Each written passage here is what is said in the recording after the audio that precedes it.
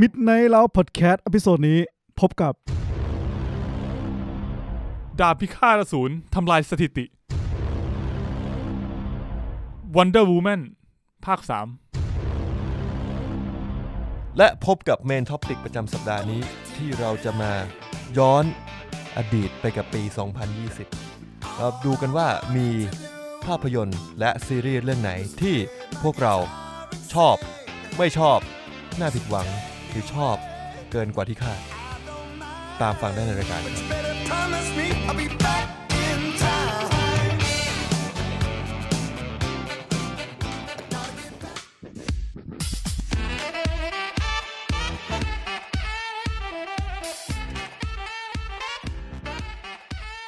สวัสดีทุกคนนะครับกลับมาพบกันอีกครั้งในวันพุธก่อนจะถึงปีใหม่กับพวกเรานะครับ Midnight Lounge Podcast ที่คุยเรื่องหนังและซีรีส์วันนี้เรามีสโลแกนด้วยปะไม่มีก็แค่นี้แหละอ๋อโอเค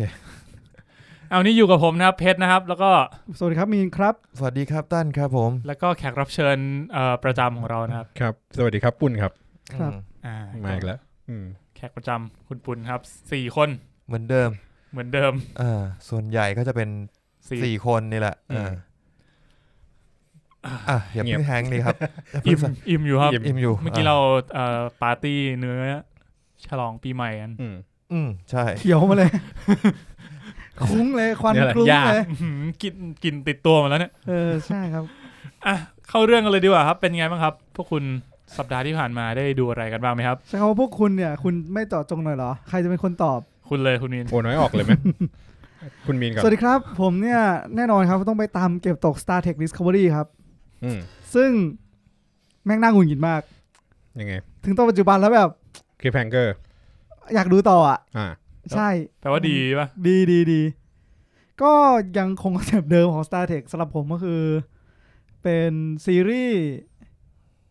ออฟฟิศอวกาศซึ่งถามว่าตอนเนี้ยมันทัชผมมากเพราะว่า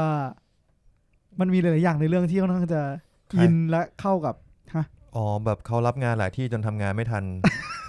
คุณไม่ใช่ไม่ใช่แบบไม่ใช่ครับรับภารกิจมาหลายภารกิจเกินรับภารกิจเยอะฮะแบบลูกเรือไปรับภารกิจนอกใช่ไหมอะไรเงี้ย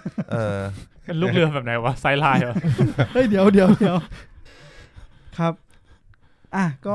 ก็นั่นแหละครับคือนั่นแหละเนื้อเรื่องหลายอย่างก็จะค่อนข้างที่จะพอเราทำงานออฟฟิศด้วยแล้วมันเป็นซีรีส์ออฟฟิศอวกาศด้วยมันออฟฟิศขนาดนั้นเลยมันก็มีโอกาสที่จะรู้สึกว่าเฮ้ยสิ่งที่มันเกิดขึ้นในเรื่องเนี่ยมันเหมือนกูตอนนี้เลยว่ะคือเหมือนแบบคุณเคยเปิดวาร์ปเคยขัดจรวดอะไรพวกนี้ทำไมเราไปโฟกัสแต่เรื่องพวกนี้วะเขาเปิดวาร์ปไปซะคือเป็นสตาร์เทคบอกเป็นออฟฟิศที่อยู่ในอวกาศแล้วมึงคิดว่าออฟฟิศมึงเปิดวาร์ปเล่นทุกวันไงจริงๆออฟฟิศบางออฟฟิศก็เปิดวาร์ปกันบ่อยผมว่าน่าจะเป็นออฟฟิศที่มีนิวสังคมแบ่งการแบ่งปันครับเป็นการแบ่งปันใช่ครับแล้วก็นอกจากนั้นเนี่ยผมก็ไปอ่านคิมิสึโนะยายบะอ่านแล้วต้องอ่านครับอ่านคือเราดูกันไปแล้วไงเพชรที่ผมบอกว่าผมเหลือตอนสุดท้ายไว้เพราะว่าไปดูไม่ได้เพราะโควิดมาแล้วนี้ดูจบยังเหลือตอนสุดท้ายคือกะว่าอ่านให้ถึงก่อนแล้วค่อยไปดูต่อแล้วผมก็เลยอ่านต่อจากตอนนั้นไปไม่คือตอนนั้นก็อ่านไปแล้วเพราะว่าในมังงะคือมันเลยไปแล้วถูกไหมในมังงะไทยเลยไปไกลมากแล้วแต่ถ้าคุณไปอ่านภาษาอังกฤษคือจบแล้วซึ่งผมจบแล้วจบแล้วคือแบบจบเรื่องแล้วครับเอาภาษาแล้วเรียบร้อยผมก็เลยไปพูดแล้วก็มีสิ่งหนึ่งที่คุณปุณพูดมา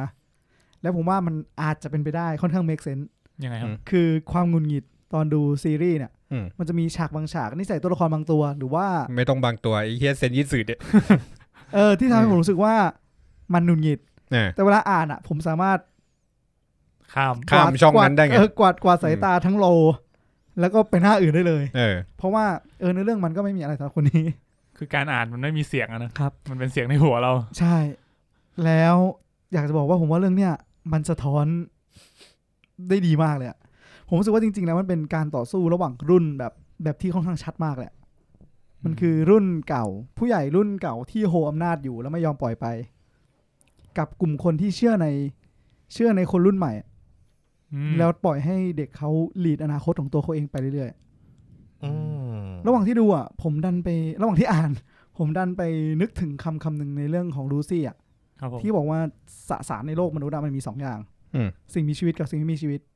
สิ่งไม่มีชีวิตอะเพอร์เฟกต์ไม่เติบโตขึ้นไม่พัฒนาขึ้น แต่ว่าจะคงอยู่ตลอดไป อืม แต่ว่าสิ่งมีชีวิตอะมันจะมีเกิดแก่เจ็บตาย แต่สิ่งที่มันสามารถเปลี่ยนได้อะคือมันส่งต่อพันธุกรรมต่อรุ่นต่อไปแล้วให้รุ่นต่อไปอะไปวิวัฒนาการเอง นี่เรสไซวูฟเหรอหรือไงนะ อันนี้ลูซี่ไง อ๋อ ลูซี่ ลูซี่ สกาเลตโยฮันสันวะ ใช่ครับ ใช่อันนี้คืออ อ แต่นี่คือข้อคิดที่ได้จากการอ่าน คิมิสึโนะยายบะนะ อะไรของมึงวะ หมายถึงว่าพออ่านแล้วไปนึกถึงไง อ่า รู้สึกมันมีแบบหลายท่อนมากผมก็บอกว่าเพชรกูสปอยตัวนี้นะมึงไม่รู้หรอกว่ามันคืออะไร อ๋อ แล้วมันก็ส่งรูปมาให้กูดู ดูเต็มๆเลย ซึ่งกูก็รู้แหละ เฮ้ยมึงรู้ได้ไง รู้ดิ รู้ได้ยังไง ก็อย่างน้อยก็รู้ว่าตัวละครนี้เป็นใคร แต่ไม่รู้เหตุการณ์นั้นเกิดได้เพราะอะไร จะว่าอย่าง แล้ นั้ วน มัน ก็ จะ ได้ เกิดอะไรต่อไป ก็ได้ ครับซึ่งชอบมากชอบจริงๆ ชอบแบบ ถ้ามีจัดอันดับมังงะ ผมน่าจะให้เป็นอันดับ1ในปีนี้ เพราะว่าปีนี้คืออ่านมาเยอะมาก เยี่ยม ไม่อ่านเยอะอยู่ แต่ถ้าหมายถึงว่าเท่าที่จัดก็จะจัดให้เรื่องนี้แหละครับ โซโล่เลเวลลิ่งอะ ผมว่าผมชอบ ผมว่าคนละโทน คนละโทน มากเลย แต่ถ้าให้เลือกผมจะหยิบเรื่องนี้ก่อนโซโล่น่าเป็นที่2 ครับ ผมยังตามอ่านอยู่เลยโซโล่เลเวลลิ่งเนี่ยถึงตอนล่าสุดละ ผมยังไม่ได้อ่านเลย มันเป็ ผ น มรู้สึกว่ามันขาดช่วงไปหน่อย เป็นซีซั่น2ทุกวันนี้มันออกเป็นแบบ weekly เฮ้ย week จริง by เหรอ week กูก็ออกอ่านทุกอาทิตย์ ครับ ก็ ครับ โซโล่เนี่ยไม่ค่อยก็น่าจะมีประมาณนี้ ครับจริงๆเมื่อเช้า ดูมาราธอนซีรีส์กับแม่ อืม เรื่องลืมชื่ออะเหมือนรักข้ามอะไรสักอย่างที่เป็นหนังไทยอะช่องวันอะ โอ้โห ผมว่าไม่เป็นไรเดี๋ยวผมไปหาก่อนแล้ว ห เดี๋ นั ยว งไทยเนี่ย ผมจะมาเล่าให้ฟังตอนผมนึกออกแล้วกันงั้น ฟิ ก็ ล ไป เตอร์เหลือ ที่ 50ได้มั้ง คนต่อไปก่อนเลยแล้วกันครับ อืม ก็ทางซ้ายผมกำลังไม่ว่างงั้นไปคุณปุณก่อนเลย ได้ครับ ดู We Wall the World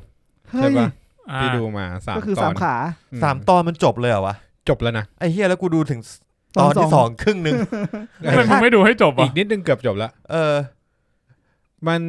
มัน3 ตอนนะถ้าจำไม่ผิด ไม่แน่ใจว่าตอนที่มันฉายบน BBC มันอาจจะแบ่งเป็น6หรืออะไรอย่างเงี้ยพอมา Netflix แล้วมันรวบเป็น3หรือเปล่า อ๋อ คิดว่าประมาณนั้น เป็นไป เพ ได้ ราะตอนมันยาวโคตร อ๋อเหรอตอนนึงแบบ ชั่วโม เกิ ง น กว่านะ อืม ชั่วโมงนิด ไม่มัน มัน ทำไม หันได้ ใน แหละทำไมเซิร์ชแล้วมันบอกว่ามี8 ตอนวะ 8เลยเหรอ War of the World Series ไม่รู้ว่า เดี๋ยวลอง ๆ ไม่แต่ เดี๋ยวผม ปุณดูแล้ว ค่อยหาอีก รู้สึกว่ามันจบใช่ป่ะ จบ เออ มันเคลียร์นะ อืม ยกเว้นว่ามันจะเขียนเกินหนังสือไป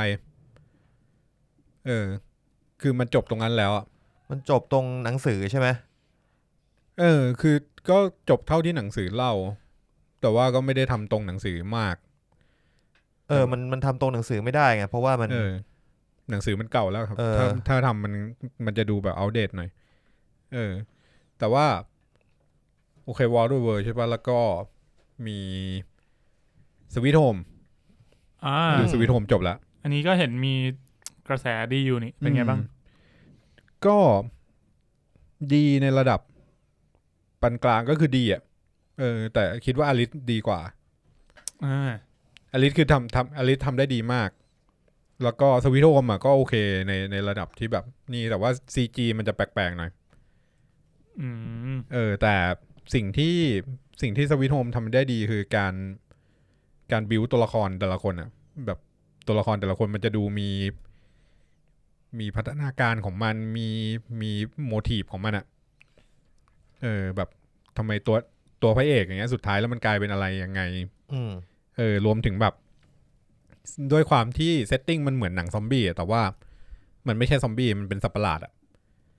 นี่ผมยังไม่รู้เลยว่าสวีทโฮมจริงๆแล้วมันเกี่ยวกับอะไรตอนนี้กำลังดู Alice in Borderland อยู่มันคือซอมบี้อพอคาลิปส์แหละแต่ว่าแทนที่คนจะกลายเป็นซอมบี้มันจะกลายเป็นสัตว์ประหลาดโดยที่แต่ละคนน่ะจะกลายเป็นสัตว์ประหลาดไม่เหมือนกันโดยที่มันก็จะมีเหตุผลอยู่ว่าทำไมคนนี้กลายเป็นแบบนี้ทำไมคนนี้กลายเป็นแบบนั้นคือแล้วแต่นิดหน่อยแล้วแต่คนใช่ไหมแต่มันจะไม่ได้บอกมันจะไม่ได้บอกเราตรงๆแต่ว่าบางตัวก็จะมีเห็นอยู่ว่าตัวเนี้ยมันกลายเป็นอย่างนี้เพราะว่าก่อนตายมันเป็นอย่างนั้นอะไรเงี้ยโอเคคือก็มีสตอรี่ของมันแต่ว่าในเรื่องมันก็จะมึนๆงงๆ บางทีก็แบบเอาทำไมมึงไม่ทำอย่างนั้นวะอะไรเงี้ยแล้วทำไมตอนนี้มึงลืมเรื่องพวกนี้ไปอะไรเงี้ยมันคือมันไม่คิดไม่ครบอะแต่ว่าความดราม่าก็ยังอยู่ในมาตรฐานของ เกาหลี สวีทโฮมนี่คือเป็นซีรีส์เกาหลีเนาะใช่ส่วนอลิสมันจะเป็นซีรีส์ญี่ปุ่นแล้วเพลงที่เลือกมาใช้ก็ดีจนสวีทโฮมใช่ไหมจนมันใช้เพลงซ้ำบ่อยเกินไป เพลงดีจนใช้ซ้ำมันมีเพลงหนึ่งของ Imagine Dragon เพลงอะไรหลอกใช้ Imagine Dragon เลยตอนที่ขึ้นมาเนี่ยตอนที่ขึ้นมาครั้งแรกอ่ะโคตรเข้าเพลงนี้ป่ะเนี่ย Monster อะไรสักอย่างของมันอ่ะ Monster แล้วแบบจังหวะเข้าอ่ะแล้วหลังจากนั้นมันก็ใช้อีกประมาณคือถ้าใช้เยอะใช้เยอะเกินมันจะแปลกอ่ะเนาะคือฉากไหนมึงปลุกใจเนี่ยมาแล้ว Imagine Dragon มาแล้วไม่ไหวแล้วมึงแต่ดูพวกนี้แล้วทำให้นึกถึงของญี่ปุ่นนึกถึงโตเกียวกูนึกถึงอาจินคิดว่าอาจินเลยเหรอคิดว่า2เรื่องนั้นทำเรื่องนี้ไปได้สุดกว่าคือไม่จะเรียกว่าสปอยไหมก็ไม่นะเพราะว่าในเทรลเลอร์มีคือพระเอกมันก็ติดเชื้อเว้ยใช่ใช่พระเอกมันกลายเป็นมอนสเตอร์ด้วยอันนี้คือเรื่องสวีทโฮมซึ่งมันก็จะมีความดราม่าเรื่องการที่พระเอกไม่ใช่คนแล้วอยู่อ่ะครับแต่ตรงนั้นอ่ะเอาจริงพอเทียบแล้วมันทำได้ไม่สุดเท่าอาจินกับเท่าโตเกียวกูนี่ตอนคือ2เรื่องนั้นไปจนแบบสุดอ่ะแล้วโคตรมันคือลองเอาตัวเองไปเทียบกับพระเอกอย่างเงี้ยแบบสิ้นหวังสุดๆอ่ะจริงแต่เรื่องนี้พระเอกมันก็ยังไม่สิ้นหวังเท่าไหร่อะไรเงี้ยแต่ดูแล้วมันก็อยากจะให้อารมณ์นั้นอะไรเงี้ยแต่ผมรู้สึกว่าความสิ้นหวังญี่ปุ่นทำเนี่ยผมว่าญี่ปุ่นทำถึงว่ะถ้าอยากได้ความสิ้นหวัง คือถ้าโตเกียวกูยังไม่ค่อยเท่าไหร่แต่ถ้าไปดูอาจินอ่ะคือสุดเลยใช่ไม่เคยดูอาจินเคยแต่อ่านอ่ะอันนี้อาจินนี่คือเป็นอนิเมะหรือว่าเป็นไลฟ์แอคชั่นมีแอนิเมชันใน Netflix แต่ว่ามันเป็น2มิตินะเป็น3มิติเป็นแอนิเมชัน3มิติครับเบสิกของอาจินคือมันเป็นสิ่งมีชีวิตที่ไม่มีวันตายคือโดนยิงตายแล้วมันจะฟื้นขึ้นมาแล้วนี่มันก็จะมีแทคติกการสู้ที่เป็นแทคติกอมตะคือถ้าเคยประทับใจไอโอกาสอะเรื่องนี้ล้ำกว่าก็คือถ้าเกิดคุณเป็นอมตะเนี่ยคุณจะสู้ด้วยวิธีไหนบ้างคือโอกาสมันแค่โดนยิงล้มลงไปแล้วก็ลุกขึ้นมาสู้ต่อถูกป่ะอันนี้มันมีความล้ำอยู่เช่นแบบในเรื่องอ่ะเวลาจะจับพวกนี้มันต้องใช้ยาสลบถูกไหมครับมันจะมีตัวโดนยิงยาสลบปุ๊บด้วยความล้ำเนี่ยมันยิงปืนใส่หัวตัวเองเลยเพื่อให้ตายแล้วก็ก่อนที่ยาสลบจะออกฤทธิ์แล้วมันก็จะฟื้นขึ้นมาโดยที่ไม่มีโดนยาสลบให้มันมีท่าคล้ายๆกันในคิมิสึโนะยายบะนะใช่ยิงหัวเลยมีวิธีพวกเนี้ยเฮ้ยไม่เอาเดี๋ยวสปอยอันนี้เจ๋งก็คือดูถ้าแนะนำชอบโตเกียวกูชอบสวีทโฮมก็ไปดูอาจินต่อจริงๆเหมือนว่าจริงๆแล้วมึงควรมาแนะนำสวีทโฮมไม่ใช่เหรอใช่เอาสวีทโฮมเป็นเกตเวย์ต้องหมายถึงว่าถ้าดูเรื่องนี้แล้วชอบใช่อยากไปต่ออยากไปสไตล์นี้มีเรื่องไหนบ้างมีเรื่องอื่นให้ดันใช่ถ้าอยากได้แอคชั่นไปดูโตเกียวกูครับแต่ว่าถ้าอยากได้ความดาร์กหน่อยความดาร์กความหม่นหมองก็ไปดูอาจินโอเคครับอาจินสะกดยังไงวะอาจินและไพอ่ะดาจิมไอ้สัตว์ครับแล้วการจะเป็นอาจินคือต้องทำอะไรบ่อยๆซ้ำทำจนเป็นอาจินถุยแต่จริงๆบางคนเขาว่าก็ต้องไปสอบคารุนะถึงจะกลายเป็นอาจารย์เอาสักหน่อยจะสิ้นปีแล้วมีหน่อยไหมก็แต่ว่าจริงๆผมว่ามันก็ควรจะแบ่งการทำงานให้มันเป็นแบบแบ่งหลายคนไปทำหน้าที่ของแต่ละตัวเองแล้วก็มา stand up meeting กันตอนเช้าอาจารย์ครับผมพอ meeting เสร็จก็เอาไปจิ้มกับขนมปังกินเปรี้ยวๆดีนั่นอาจารย์อาจารย์เฮ้ยไม่รู้อันนี้ไม่รู้ถูกผิดไม่รู้พอแล้วเดี๋ยวจะแห้งแล้วดีไปให้สุดเพราะฝืนแต่อาจารย์ละอาจินคืออันนี้ป่ะใช่อาจิน AJIN นะถ้าใครอยากดูใน Netflix อันนี้เป็นแอนิเมชันอาจินเดมิฮิวแมนเพชรตอนมึงบวชนี่มึงพักที่ไหนนะ พักที่วัดดิ กุฏิ กุฏิ อ๋อคุณนึกว่าพักที่อาสม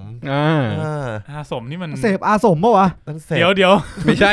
เดี๋ยวครูว่าไม่ใช่ คำว่าอาสมแปลว่าอะไรก่อนผมไม่รู้ผมตกภาษาไทย ที่พักปะ อืม ที่พักพำนักของพระใช่ปะ เสพอาสมก็แปลว่า นั่นมันมีคำว่าเสพอาสมด้วยเหร ไม่ อ มีอาสรมไม่สัตว์มีน อาสมแปลว่า ศาลา ที่อยู่ของนักพรต อ่า แต่มึงเป็นพระมึงไม่ควรไปอยู่ที่อยู่นักพรตแล้วพรตก็จะไปอยู่ที่ไหน อ้าวเฮียแล้วพระไม่ใช่นักพจน์เหรอ อืม ต้องมาจำกัดความอีกว่า อย่าเลย นักพจน์คืออะไร อย่าเลยครับ ผมว่าเราอย่าไปกันต่อเลย โอเค ครับ บุญดูอะไรมาอีกไหม มีเรื่องอะไรอีก จริงๆไปช่วงนี้ไปอ่าน ไม่ใช่ไปอ่านแล้วก็ไปดูเป็นเขาเรียกช็อตฟิล์มของโปรเจกต์ SCP SCP SCP นี่คืออะไรครับ เกริ่น ธนาคารไทยพาณิชย์ นั่นมัน SCP ถุย เอาอีกไหม ดีครับดี มา SCP เรื่อย SCP คือ มันย่อจริงๆมันเป็นองค์กรสมมุติในเรื่องแต่งหรือเปล่าอย่างเงี้ย อ้าว กูจะรู้ไหมเนี่ย ไม่มันต้องลงท้ายด้วยคำว่าหรือเปล่าคือ อ๋อ มันย่อมาจากSecure Contain Protect เป็นองค์กรที่คอยตามหาปรากฏการณ์เหนือธรรมชาติทั้งหลายแหล่ทุกแบบ เพื่อที่จะสืบแล้วก็วิจัยแล้วก็คอนเทนจับมาควบคุมไว้ไม่ให้มันแพร่กระจาย ครับ แล้วก็ protect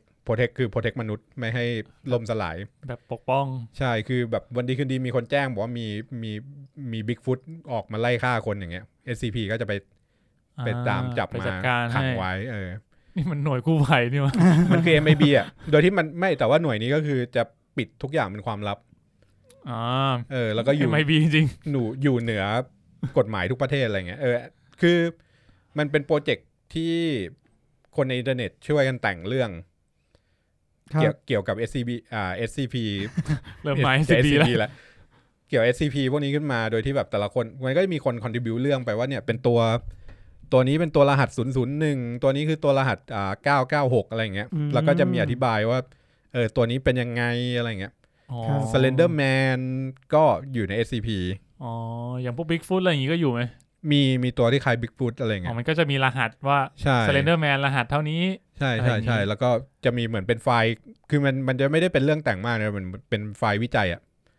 แล้วก็มีไฟล์บันทึกว่าเหตุการณ์เกิดขึ้นยังไงนู่นนี่อะไรเงี้ยครับดูจริงจังมากใช่มี1,000 กว่าตัวมั้งตอนนี้แบบเหมือนช่วยกันแต่ง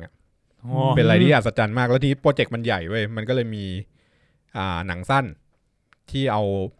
บางตัวหรือว่าแต่งตัวใหม่ขึ้นมาเนี่ยทำเป็นหนังสั้นมันจะมี2เรื่องชื่อOverlord เสิร์ชว่า SCP Overlord แล้วก็อีกตัวหนึ่งถ้าจำไม่ผิดชื่อ Doll House มั้ง Doll House เหมือนบ้านตุ๊กตาเหรอใช่Doll House ใช่ Doll House ดีมากโปรดักชันดีหนังสั้นสนุกด้วยแต่ว่ามันก็จะเฮอร์เรอร์หน่อยครับรอคุณมีนไปดูนะฮะทำไมต้องมารอผมครับ ทำไมต้องรอผมครับ ลองดูครับหมดแล้วครับครับงั้นผมขอกลับมาหน่อยแล้วกันครับซีรีส์ที่ผมติดไว้ก็คือรักแรกพบแท้จริงเป็นอย่างไรพบที่แปลว่าพี่พบไม่ใช่แรกนะรักแรกพบลอลิงแลกเปลี่ยนใช่ก็คือรักสลับโลกถูกไหมโอ้มันพูดปุ๊บคือจบแล้วคอนเทนต์เรื่องประมาณนั้นแหละครับก็ชื่อมันก็มาขนาดนี้แล้วนะแต่ตอนที่ผมดูเนี่ยผมรู้สึกว่าจริงๆมันค่อนข้างดีนะหมายถึงว่ามันมีแบบประวัติความเป็นไทยบางอย่างหยิบยื่นเข้ามาโอ้ยพอเสิร์ชผมเขียนคำว่ารักลงไปเนี่ยขึ้นเลยปะขึ้นมาเป็นบรรทัดแรกเลยนั่นรักแรกพบแท้จริงเป็นอย่างไรใช่เธอใช่หรือไม่น่าจะฮิตอยู่นะเนี่ยใครใช่ตอนหลายล้านวิวอยู่นะเพลงพี่รัฐคือเขามีมาราธอนเมื่อเช้าแบบก็คือตั้งแต่ตอนแรกจนถึงแบบไม่รู้จบหรือเปล่าคือฉายในช่องผมกำลังจะทักคุณว่าช่วงนี้เขายังจัดมาราธอนได้อยู่แล้วไม่ใช่วิ่งหมายถึงว่าเป็นช่องทีวีฉายอย่างนั้นช่องวันฉายครับก็ดีครับสนุกก็โอเคนะผมว่ามัน มันถูกจริตแล้วกัน เมื่อกี้ที่ติดไว้นะครับรักแรกพบของ Tattoo Color 41 ล้านวิวเลยนะ ติดไว้ตอนไหนวะเนี่ย เอาบ้าง 41 ล้านเลยเหรอ หมด โห YouTube ปีอะไรวะเนี่ย2011 นะ สมัยวัยรุ่นนี่ผมประทับใจวงเขามากเลยนะ อ๋อเพราะว่าเพลงเพราะ ใช่ ต้องจริงประทับใจวงเก่าของพี่นี่เถอะ อ๋อชิบะแดงปัด ชิบะแดงปัดปา ครับ ชิบะดัดแปลง ไปฟังสักวงใหม่พี่ Tattoo Color ของรายการเพื่อนบ้านได้นะครับ ๆได้ครับ หรือไม่ก็ลงไปให้เฮียนิวเล่าตอนนี้เลยก็ได้ นิวมอมจะเล่า เรียกขึ้นมาพร้อมนะฮะ อ่ะ ครับ หมดยังวะ หมด เหลือคุณนี่แหละ เหลือเพชรกับมึง กูก่อนแล้วกันเพชร ครับ ได้ครับ ผมแมนดาโลเรียนไปแล้ว ไม่เหลืออะไรแล้วตั้น ว่ะลืมบอกแมนดาโลเรียนก็ดู โอเค สุดยอดไหม ชอบไหม ชอบแหละ แต่จริงๆอยากให้คนอื่นออกมากกว่า เลยต้องคนนี้แหละจริง มันก็คนนี้ออกมันก็สตาร์วอลแหละ แต่มันก็สตาร์วอลไง กูอยากให้มันมากกว่าสตาร์วอลอย่างเงี้ย มันจะมีความลึกอย่างนี้แหละ เวลาคุณปุ่นมามันจะมีความอยากได้ที่มันลึกกว่าแบบ ก็คน พื้น อื่ ฐาน นสตาร์วอล คนอื่นบ้างอะไรเงี้ย แต่คนนี้เขาก็ไม่ได้ออกมานานแล้วนะ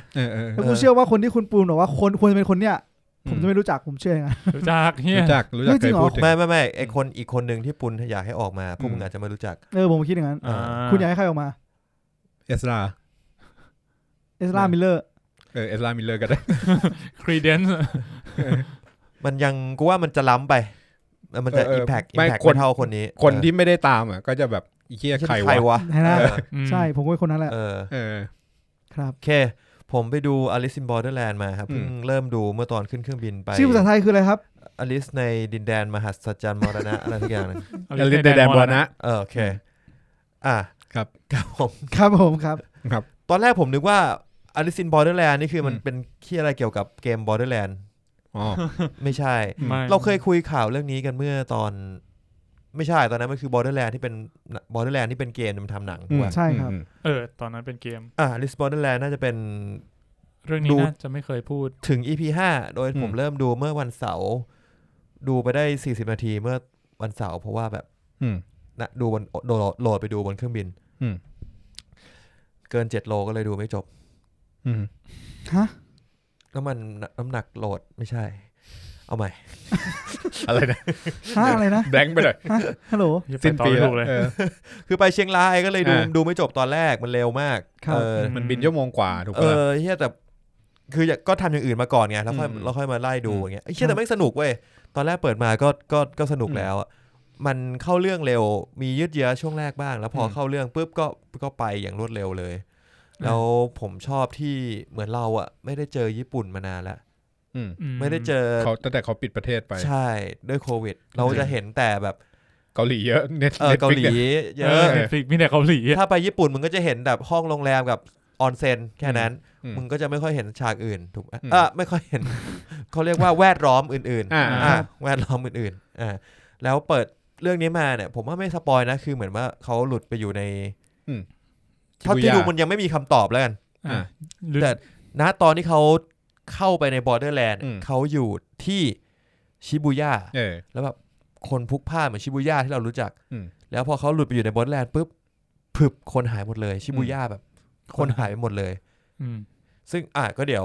ไม่รู้มีเฉลยหรือยังถ้าดูจบแต่ผมยังดูไม่ถึง5ถึงแค่5ก็เลยยังไม่รู้ว่าเกิดอะไรขึ้นบ้างก็ได้เห็นญี่ปุ่นโล่งๆผมว่าก็รู้สึกแฟสซิเนตดีไม่รู้ว่าผมเห็นเบื้องหลังด้วยที่เขาทำชิบูย่าทำไงสร้างใหม่บูสกินจริงปะเนี่ยสร้างใหม่เลยรอก็เป็นไปหาที่โล่งๆแล้วก็ทำถนนสี่แยกโล่งๆเลยแล้วกั้นบูสกินข้างหลังบูสกินใหญ่ๆโถกูว่าแล้วเฮ้ยแต่ก็เนียนนะถ้าอย่างนั้นสวยมันปิดชิบูย่าไม่ได้หรอเพื่อนคือครูก็คิดว่าไอ้เหี้ยหรือมันถ่ายช่วงโควิดปะวะอะไรอย่างเงี้ยกูคิดไอ้เหี้ยมันจัดแสงได้ยังไงให้ตอนกลางวันมันไม่มีคนแบบนี้โอเคเข้าใจละแต่ทำได้ดีเนียนผมขอพูดถึงเรื่องนี้นิดนึงทำไมดูมาเหมือนกันมันมีช่อง YouTube ช่องนึงเขาไปทำแบบช่วงโควิดที่ผ่านมาคนญี่ปุ่นเป็นยังไงบ้างคนหลายๆที่มันเงียบไปแบบเงียบไปเลยในเกียวโตเกียวโตคือแบบเกียวโตในชัดคือโดนเงียบไปเลยเพราะว่าโดนหนักด้วยใช่ไหมเพราะว่าจริงๆต้องบอกว่าเกียวโตก่อนที่จะเป็นเมืองท่องเที่ยวน่าจะเป็นเมืองแบบเงียบ โบราณคนแก่ๆอยู่แล้ว เป็นเมืองเก่าอ่ะคือ คือคนที่เยอะแต่ก่อนคือ ใช่ เยอะเพราะนักท่องเที่ยว ใช่ คือก่อนหน้านี้มันเคยมีว่าแบบเขาเริ่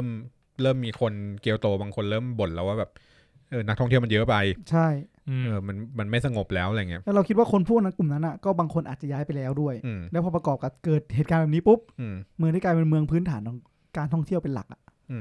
จริงก็อาจจะคล้ายๆกับหลายๆเมืองของไทย ของไทยใช่ ที่แบบภูเก็ต ก็ อะไร เหงา เงี้ย ไปเลยที่เน้นการท่องเที่ยวแบบปกติมีแต่นักท่องเที่ยวต่างชาติ แล้วคนญี่ปุ่นมันไม่เที่ยวเกียวโต ใช่ มันจะไม่เหมือนเราที่แบบไปเที่ยวกระบี่กันอะไรเงี้ย เราไปเกียวโตเพราะเราอยากไปกิน โตเกียวไม่ใช่ อ้สัตว์ ที่ญี่ปุ่นไม่มีโตเกียวขาย รู้ได้ไง มีปะ ไม่เคยเห็น เอาโตเกียวบานาน่าไปแทนได้ไหม ตั้นเครือเกาหัว ขมวด กำปามอะไรวะเนี่ย ขมวดคิ้ว กลับมาที่ Alice in Borderland ดีกว่า ครับ ก็ชอบนะ า ชอบแล้วก็ชอบในความคอนเซปต์ความเป็นเกมมีคนบอกว่ามันคล้ายๆ Battle Royale แต่ผมว่ามันไม่ได้ไปทางนั้นนะ สมมติว่าคุณเป็นคนที่ไม่ชอบ Battle Royale อ่ะผมว่า มันมีส่วนผสม มันมีคอนเซปต์แล้วกันที่คล้ายแต่ว่าแค่คอนเซปต์บางอย่างเท่านั้นแหละแต่ที่เหลือมันคือมันดีอ่ะมันโอเคอ่ะ ไม่แต่มันก็คือแนวเดทเกมถูกปะ แนวเดทเกม เขาเรียกว่ามันเป็นแบบเป็น survival อ๋อ thriller เดทเกมเข้าใจแล้ว คือแนวนี้มันก็จะแบบมีอะไรอ่ะมีพวกที่จับเด็กนักเรียนไปแข่ง Battle Royale ก็เป็นรอยัลอ่ะชัดสุด คอนเซปต์ คอนเซปต์ ใช่ไหม มันจะไปเชิงนั้นแหละ อืม แต่ว่าก็ตอนแรกผมงงๆเหมือนกันว่า Alice in Borderland ตอนแรกมันจะเป็นยิงซอมบี้อะไรอย่างงี้เปล่า อ๋อ ปรากฏไม่ใช่ ปรากฏเป็นเล่นเกมอย่างงี้ก็สนุกดี แล้วอันเนี้ยดูไปถึงประมาณ EP 3ผมแม่งโคตรอินอ่ะ EP 3แม่งตอนนั้นนี่แบบ โอ้อินสัตว์อ่ะช็อตเด็ดอ่ะ แล้วแบบอยากรู้เลยว่าเกิดอะไรต่อก็เลยดูต่อ4-5พอ4-5ปุ๊บแม่ง4ก็ยังโอเคนะ5นี่แม่งกูว่ามันเริ่มแปลกแล้ว ความญี่ปุ่นมันเริ่มออก ความญี่ปุ่นหรือเปล่าไม่รู้แต่รู้สึกว่ามันเป็นความมังงะ มันมีความมังงะสูง คือช่วงแรกๆอ่ะมันไม่ใช่ช่วงแรกมันเป็นเหมือนแกนสื่ออะไรอย่างเงี้ยซึ่งแกนสื่อมันเป็นมังงะแบบนอกรีดอ่ะกูใช้คำนี้แล้วกันแล้วแกนมันเป็นมังงะผู้ใหญ่ผู้ใหญ่แบบผู้ใหญ่จ๋าเลยไม่เดินตามขนบด้วยถ้าอ่านแกนด้วยเหรออ่านครับจบแล้วการ์ตูนดีไงครับดีมีคนบอกว่าโป๊ก็เลยอ่านตอนนั้นมีผล แต่ก็ไม่ได้เห็นโป๊เหี้ยเลยกลับมาก็พอเริ่ม5เนี่ยผมว่ามันเริ่มแปลกแล้วมันเริ่มมีความอย่างว่ามันมังงะมันเหมือนแบบไอ้เหี้ยมันมีความวันพีซเหี้ยอะไรเข้ามาอยู่ในนั้นแบบความโชเนนตัวละครมั้งคือแรกๆมันมีความโชเนนแบบโอเคอ่ะมีความโชเนนแบบโอเคอ่ะพลังมิตรภาพที่โอเคอ่ะพอมึงตอน5แล้วมึงเจอตัวละครที่แบบเชี่ยตัวคนอย่างนี้มันมีจริงๆเหรอวะคือคนอย่างนี้ในสภาพแวดล้อมแบบนี้ใช่เหรอวะมันคือนี่ไงมันคือคาแรคเตอร์ตัวละครการ์ตูนญี่ปุ่นอ่ะมันเหมือนกับว่าเราดูหนังเกาหลีแล้วเราก็จะเห็นคาแรคเตอร์ตัวละครเกาหลีอ่ะมันจะมีสูตรของมันอ่ะใช่ใช่แต่โอเวอร์ออลก็คือยังสนุกมากอยู่แล้วก็อยากจะไปดูครับอยากจะไปดูต่อให้จบซีซั่นแล้วก็คิดว่าจบซีซั่นนี้ก็คงยังไม่ได้รับคำตอบอะไรหรอกใช่คิดว่าน่าจะเป็นเหมือนเปิดประตูไปสู่โลกที่กว้างขึ้นมากกว่าเหมือนเลสไลวูฟเลยเนาะคือ Netflix เขาคอนเฟิร์มออกมาแล้วนะว่ามันจะมีซีซั่น2เหมือนได้นี่ไงจบไม่ได้ในซีซั่นแรกหรอกกูมั่นใจเหมือนเควงไงเปิดประตูไปสู่โลกต่อไปใช่เอาอย่างนั้นเลย yes นั้นเอาที่ผมสปอยไหมเนี่ยไม่โลกต่อไปต้องสปอยเอางี้เอาเป็นว่าผมแนะนำว่าใครลังเลจะดูก็ไปดูผมชอบมากเรื่องนึงเลยนะแต่ว่ายังดูไม่จบแค่นั้นแหละเป็นคำแนะนำจากคุณตั้นนะฮะดูแค่นี้เลยฮะแค่นี้เหรอครับครับผมชักว่าแค่ครับผมคือดูไปเรื่องเดียวแต่คุยกันนานเฉยโอเคกูรอซีนอยู่ก็เหลือคุณเพชรคนสุดท้ายแล้วนะฮะก็ผมดู Alice in Borderland มาเหมือนกันงั้นก็ไม่ต้องพูดเนาะถึงพ่อตั้นครับ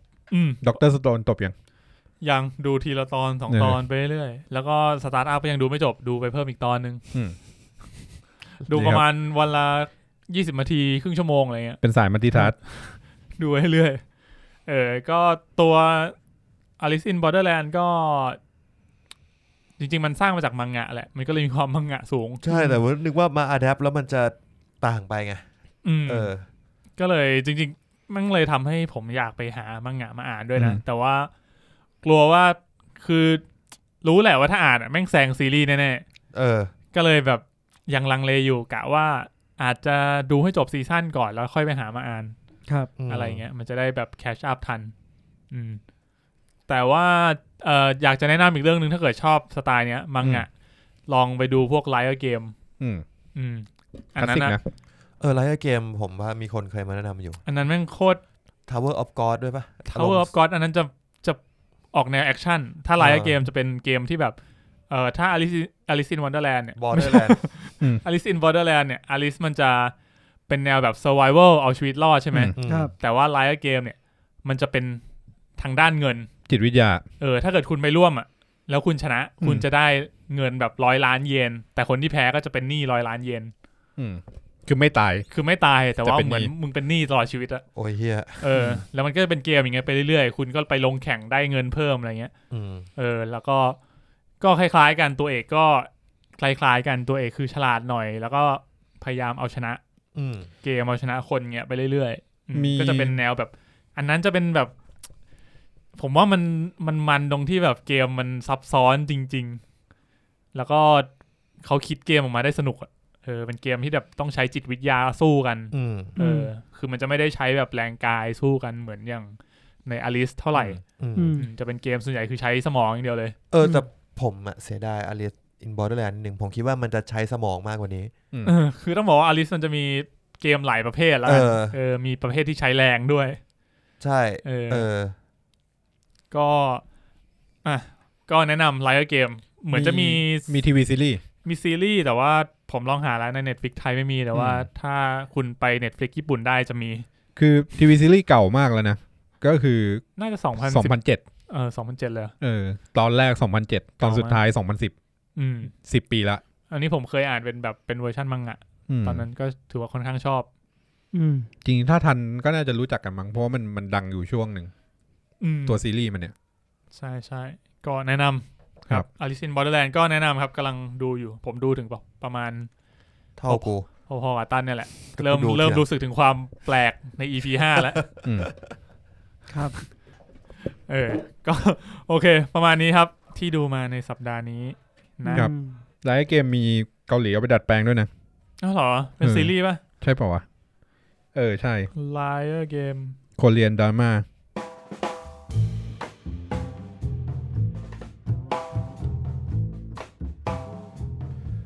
มาต่อกันที่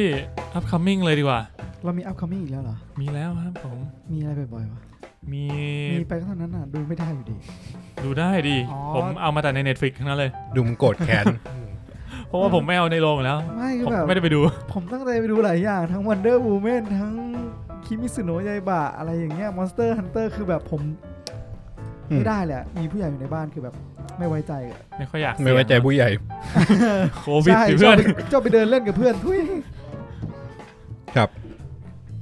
ก็จริงๆอย่างช่วงก่อนหน้านี้เหมือนมันไม่หนักมากเนอะแต่ว่าในไทยเราหนังก็ไม่ค่อยเข้าแล้วพอช่วงเนี้ยต้นทางมันไม่มีแล้วพอช่วงเนี้ยหนังมันเริ่มมาโควิดในไทยแม่งกลับมาผมก็จะไม่ว่าอะไรใครโอเคครับก็แค่อยากให้ช่วยกันคุณน่ะดูแลตัวเองดีๆยังทำตัวเองให้ดีก่อนรู้เปล่ามีแต่เสียงของในใจมาเป็น upcoming ใน Netflix กันดีกว่านะครับครับก็เราพูดถึงเรื่องที่เข้าแล้วดีกว่าสัปดาห์ที่ผ่านมามีเรื่องนึงที่อยากแนะนำคือมันเรียก upcoming เหรอวะมัน upcoming เมื่อสัปดาห์ที่แล้วไงเหรอไม่ใช่เพชรอยากพูดถึงไม่ใช่เพชรจะพูดถึงเรื่องนี้อยากพูดถึงครับคุณเพชรครับผมก็คือเรื่องปาปริก้าครับอะไรก็เกิดขึ้นได้ถ้ามีเพื่อนเต้นั่นกรอบไปคนละทางเลยกรอบเกี๊ยวเคี้ยวคอนเน่นะครับคอนเน่อร่อยมากผมชอบมากเลยช่วงนี้หลังๆผมก็กินคอนเน่ทำไมคุณไม่กินเลยเหรอผมไม่ชอบเลยผมไม่ชอบเลยเพราะเลมันคุณชอบดังแทนเพราะเลมันล้วนมันทรายสัตว์แล้วมัน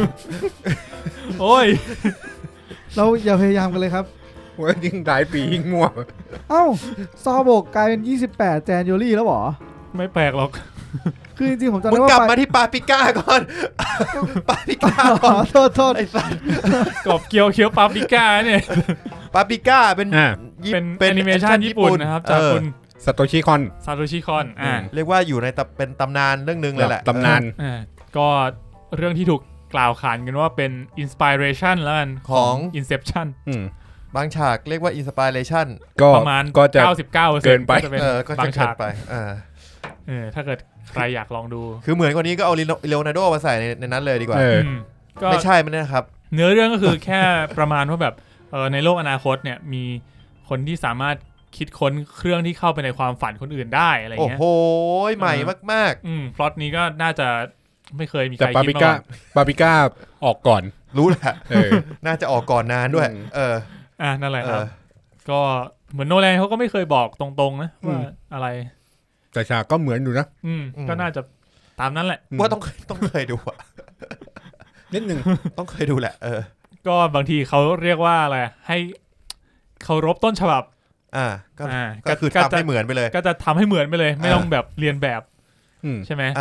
ถ้าเรียนแบบเดี๋ยวคนก็แบบเฮ้ยมึงแอบก๊อปนี่หว่าอะไรเงี้ยทำให้เหมือนเป๊ะไปเลยว่ะใช่ไหมถูกหอยเพชร จะทำก็ทำให้ดีเขาให้ ก็ถ้าใครชอบแอนิเมชันก็ลองดูนะครับเรื่องนี้เข้าแล้วใน Netflix ครับผมก็ที่เหลือผมพูดรวบๆไปเลยแล้วกันก็มีซาบีนาพาร์ท 4นะครับเข้าวันพฤหัสนี้คอบบ้าใครเข้าวันที่1วันศุกร์แล้วก็มีแอนนาเบลเข้าวันที่1แล้วก็มีเรื่องเวฟของเวฟเติม S นะครับของ A24 เวฟเติม S เป็นหนังครับเป็นภาพยนตร์ดราม่านะครับก็ครับค่ายนี้เขาไม่น่าทำแนวอื่นก็เข้าแล้วเข้าวันศุกร์นี้เหมือนกันครับโหจริงๆก็มีหนังที่อยากแนะนำเหมือนกันแต่ว่ามันเข้าโรงก็ถ้าใครจะไปดูก็ระวังตัวกันไว้ดีๆนะสวมหน้ากากนั่งดูเหมือนกันนะเวฟน่ะเวฟนี่น่าดูผมแอดทูลิสไปแล้วเอาจริงเหมือนถ้าเป็น A24 มาคือคนพิษบอกเฮ้ยน่าดูเรื่องเกี่ยวกับอะไรนะไม่รู้น่าดูจริงรู้สึกเป็นค่ายนี้มันค่ายที่เขาเน้นดราม่าใช้คำว่าได้ไว้ใจได้แล้วกันค่อนข้างที่จะอย่างเรื่องอะไรนะเรื่องอะไร Farewell ไม่ใช่เรื่องที่ Midsommar ไว้ใจได้ปะล่ะไม่โหผมไม่เคยเจอหนังแบบนี้มาก่อนในชีวิตบอกเลยก็หนังในโรงบ้างแล้วก็มีMemories of Murder ตอนนี้วันพุธนี้จะย้ายมาเข้าที่ House 3 ย่านแล้วครับก่อนหน้านี้ก็คือฉายเขาจะมีฉายแบบเมเจอร์ฉาย SF อะไรเงี้ยวนๆกันไปมึงสะกด3 ย่านท่าไหนของมึงวะเนี่ย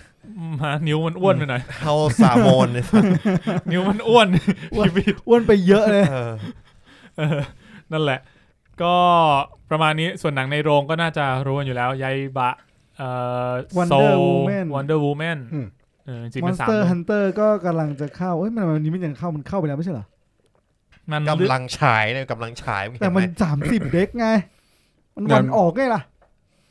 ยากแล้วงงดิมันมีรอบสื่อรอบพิเศษไปก่อนแล้วรอบพิเศษ Sneak Peek ก็ไปรอบ Sneak Peek แต่ว่าที่ตอนนี้คนทั่วไปจะดูไม่ได้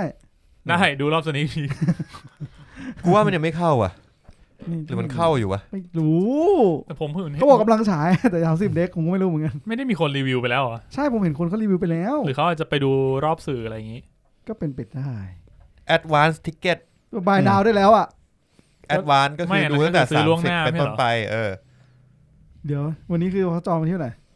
วันนี้วันที่29ก็ดูพรุ่งนี้ไงแต่หนังเข้า30นะก็พรุ่งนี้ป่ะล่ะมึงคิดโทษสมองน่ากลัววะเนี่ย30คือวันพุธที่ EP นี้ออกครับประมาณนั้นก็ประมาณนั้นครับผมเดือนนี้ก็มีประมาณนี้ครับแล้วก็ขอพูดถึงเดือนหน้าหน่อยละกันเอายังไม่ต้องเอาวันที่เอาคร่าวๆที่น่าดูมี Snowpiercer ซีซั่น 2อันนี้คุณมีน่าจะสนใจเฮ้ยมาแล้วเหรอมึงดูซีซั่น 1จบยังไงจบแล้วดิจบดีไหมจบแบบมีซีซั่น2ก็ดีไงจบแบบอยากดูซีซั่น2ไหมผมว่ามันเป็นซีรีส์ที่แบบดูไปเรื่อยๆก็ดูไปเรื่อยต่อไปอ่ะถ้าว่างก็ดูเอาเป็นว่าเกณฑ์มันอยู่ above average แต่ไม่ได้ขนาดแบบเฝ้ารอ average ของคุณคือเรื่องอะไร Snow Pacer ไอ้สัตว์ เลือกได้ดี คืออยู่ในเกณฑ์แบบว่ามาก็ดู มาก็ดู คือกากว่าเรื่องนี้กูไม่ดูอ่ะใช่ไหม กูไม่ดู โอเค นี่คือเทสโชว์ นี่คือเทสโชว์ ใช้ได้ ครับ อ่ะแล้วก็มีลูแปงอันนี้เป็นซีรีส์ Netflix ที่เป็น คนแสดงเหรอรูป คน แป้ง แสดง ดูแป้งอีกแล้วเหรอ ลูแปง เฮ้ย เป็นอันนี้เป็นนักแสดงผิวดำเขาบอกว่าเป็นทายาทของอาแซนลูแปง เฮ้ย อ๋อไม่เกี่ยวกับรูปแป้งญี่ปุ่นหรือว่ารูปแป้งเดอะเติร์ด ไม่ใช่อันนี้เป็น คนละ ซี ลูแปง รี กั ส์ น เป็นซีรีส์แบบอะแดปน่าจะอะแดปมาจากนิยาย แซงลูแปงคนเดียวกันไหมใช่ ก็คือเป็นทายาทอาแซนรูปแป้ง อ๋อเออ ใช่ ของญี่ปุ่นก็ใช่แต่ว่าไอ้นั้นเป็นลูกครึ่งญี่ปุ่นมั้ง ลูกครึ่งญี่ปุ่น ไอ้นี่เป็นอีกสายหนึง อันนั้นมันพอเข้าใจได้ อืม แต่นี่คือเป็นลูแปงแบบลูแปงจริง เป็นแบบหัวขโมยสุภาพบุรุษหัวขโมยอะไรเงี้ย ๆอ๋อชอบหลุดหัวขโมย อืม ครับผมก็มีตัวอย่างแล้วลองไปดูกันได้ แล้วก็จะมีJurassic World Camp Cretaceous นะครับซีซั่น2นี่เป็นแอนิเมชัน อืม ซีซั่น1ผมดูจบไปแล้วก็สนุกดีนะเพลิน ครับ ๆสำหรับคนที่ชอบไดโนเสาร์ กรอบอร่อยไม่มีสูญพันธุ์ ฮะ ช่วงนี้คุณได้ ได กิ โนพาร์ค ขนมไดโนเสาร์เพิ่งกลับมา จริงเหรอ ช่วงนี้พวกขนมเก่าๆมาวางขายเซเว่นเยอะนะ ผมว่าเพราะไอ้พวกไดโนแน่ๆเลยตั้งใจซื้อมาแน่ ไดโนเสาร์ ไดโนเสาร์นะ ๆไดโนเสาร์ อ๋อไดโนเสือกไดโน ได ได โน โนอิจฉาเฮียไดโนหึงเพราะอะไรควยอะไรไม่รู้ สัตว์ ไอ้สัตว์ดีนะช่วงนี้มันเริ่มเบาลงมาแล้ว ผมว่าเพราะว่านี่ไงบิวมาปุ๊บออกไดโนขนมไดโนเป็นไง ใช่ขนมไดโนเสาร์สีเขียวเคยกินใช่ไหม เคยกิน แล้วก็มี ไม่ ได เคย โน กิ พาร์ค ยี่ห้อไดโนปาร์ค ไดโนพาร์ค ไดโนปาร์ค แล้วก็จะมีขนมมะเขือเทศเคยแดกปะซองเงิน FF อร่อยมาก FF นั่นคือสุดยอดเดอะ สุด เบ ย ส อดใช่คุ้มมากถ้าเพื่อนบอกว่าเฮ้ยซื้อขนมให้กินหน่อยซื้อนี้ให้มันกินครับ 20 บาทแดกกัน4คนยังไม่หมดเลยสัตว์ ไม่ถ้าไม่ FF ก็อีกอันหนึ่งอะที่เป็นปลาหมึกอะ ไอ้เชี่ยจำชื่อไม่ได้ ที่เป็นรูปปลาหมึกอะ อาริกาโตะวะ ไม่รู้อะไม่รู้เหมือนกัน แต่มะเขือเทศผมเคยเห็นแต่ FF ผมว่าไอ้ FF อันเนี้ยผมชอบที่มันสีเขียวพริกหยวก พริก อ๋อพริกหยวก อ๋อ อร่อย พริกหยวกไม่ค่อย หายาก หายาก ครับกลับมาที่อะไรนะ Jurassic World Jurassic Camp of World Cretaceous แม่งออกไปขนมเฉยเลยอาริกาโตปลาหมึกอะอาริกาโต ครับแล้วก็มี Pieces of Woman นะครับก็เข้ามกราเหมือนกันนี่เป็นในสไตล์แบบหนังชิงรางวัลของ Netflix ประมาณนี้เดี๋ยวเดือนหน้าค่อยว่ากันปีหน้าค่อยว่ากันอีกที ครับผมครับ โอเคฮะมาที่เทรลเลอร์ใหม่แล้วเทรลเลอร์ใหม่สัปดาห์นี้นะครับมี2เรื่องอันแรกก็คือ History of Swearword ที่เป็นของ Nick Cage คุณนิกเคจ Nicolas Cage นะครับเป็นซีรีส์ของ Netflix ที่จะมาพูดถึงแบบประวัติของคำสบททั้งหลายพวกแบบ fuck มาได้ยังไง pussy dick ใครเป็นคนเริ่มเอามาด่าก่อนอะไรเงี้ยก็มีการแบบไปคุยกับสัมภาษณ์แบบนักภาษาศาสตร์สัมภาษณ์นักประวัติศาสตร์อะไรเงี้ยว่าแบบแต่ก่อนมันเป็นยังไงตอบไม่ดีโดนนิกเคจบีบคอจริงเหรอไม่ใช่ ใช่ สแลมแล้วไงไม่ใช่แต่ ถือว่าเขาเล่นในบทนี้ได้อยู่นะ คาแรคเตอร์นิกเคจมันต้องอย่างนั้นนะนิกเคสเดินมาปุ๊บจับบุ๊กโชว์สแลมกูไม่รู้เหมือนกันว่าใครเป็นคนเลือกมาแต่กูว่าใช้ได้เลยครับดีครับอีกเรื่องนึงนะครับก็เป็นเทรลเลอร์นะครับ The Little Things อันนี้จะเป็นหนังใหม่ของเดนเซลวอชิงตันแล้วก็มีจาเร็ดลีโต้แล้วก็เรมี่มาเล็กโอ้รวมดารานำแสดงโดย3คนนี้เข้าที่อันนี้เป็นหนังโรงก็เดี๋ยวรอดูจบแล้วว่ามันจะเข้าเมื่อไหร่จบแล้วความตื่นเต้นเมื่อกี้หายไปในพริบตาไม่ได้ดูลองไปดูตัวอย่างก่อนได้ว่าสนใจหรือเปล่าครับนะครับ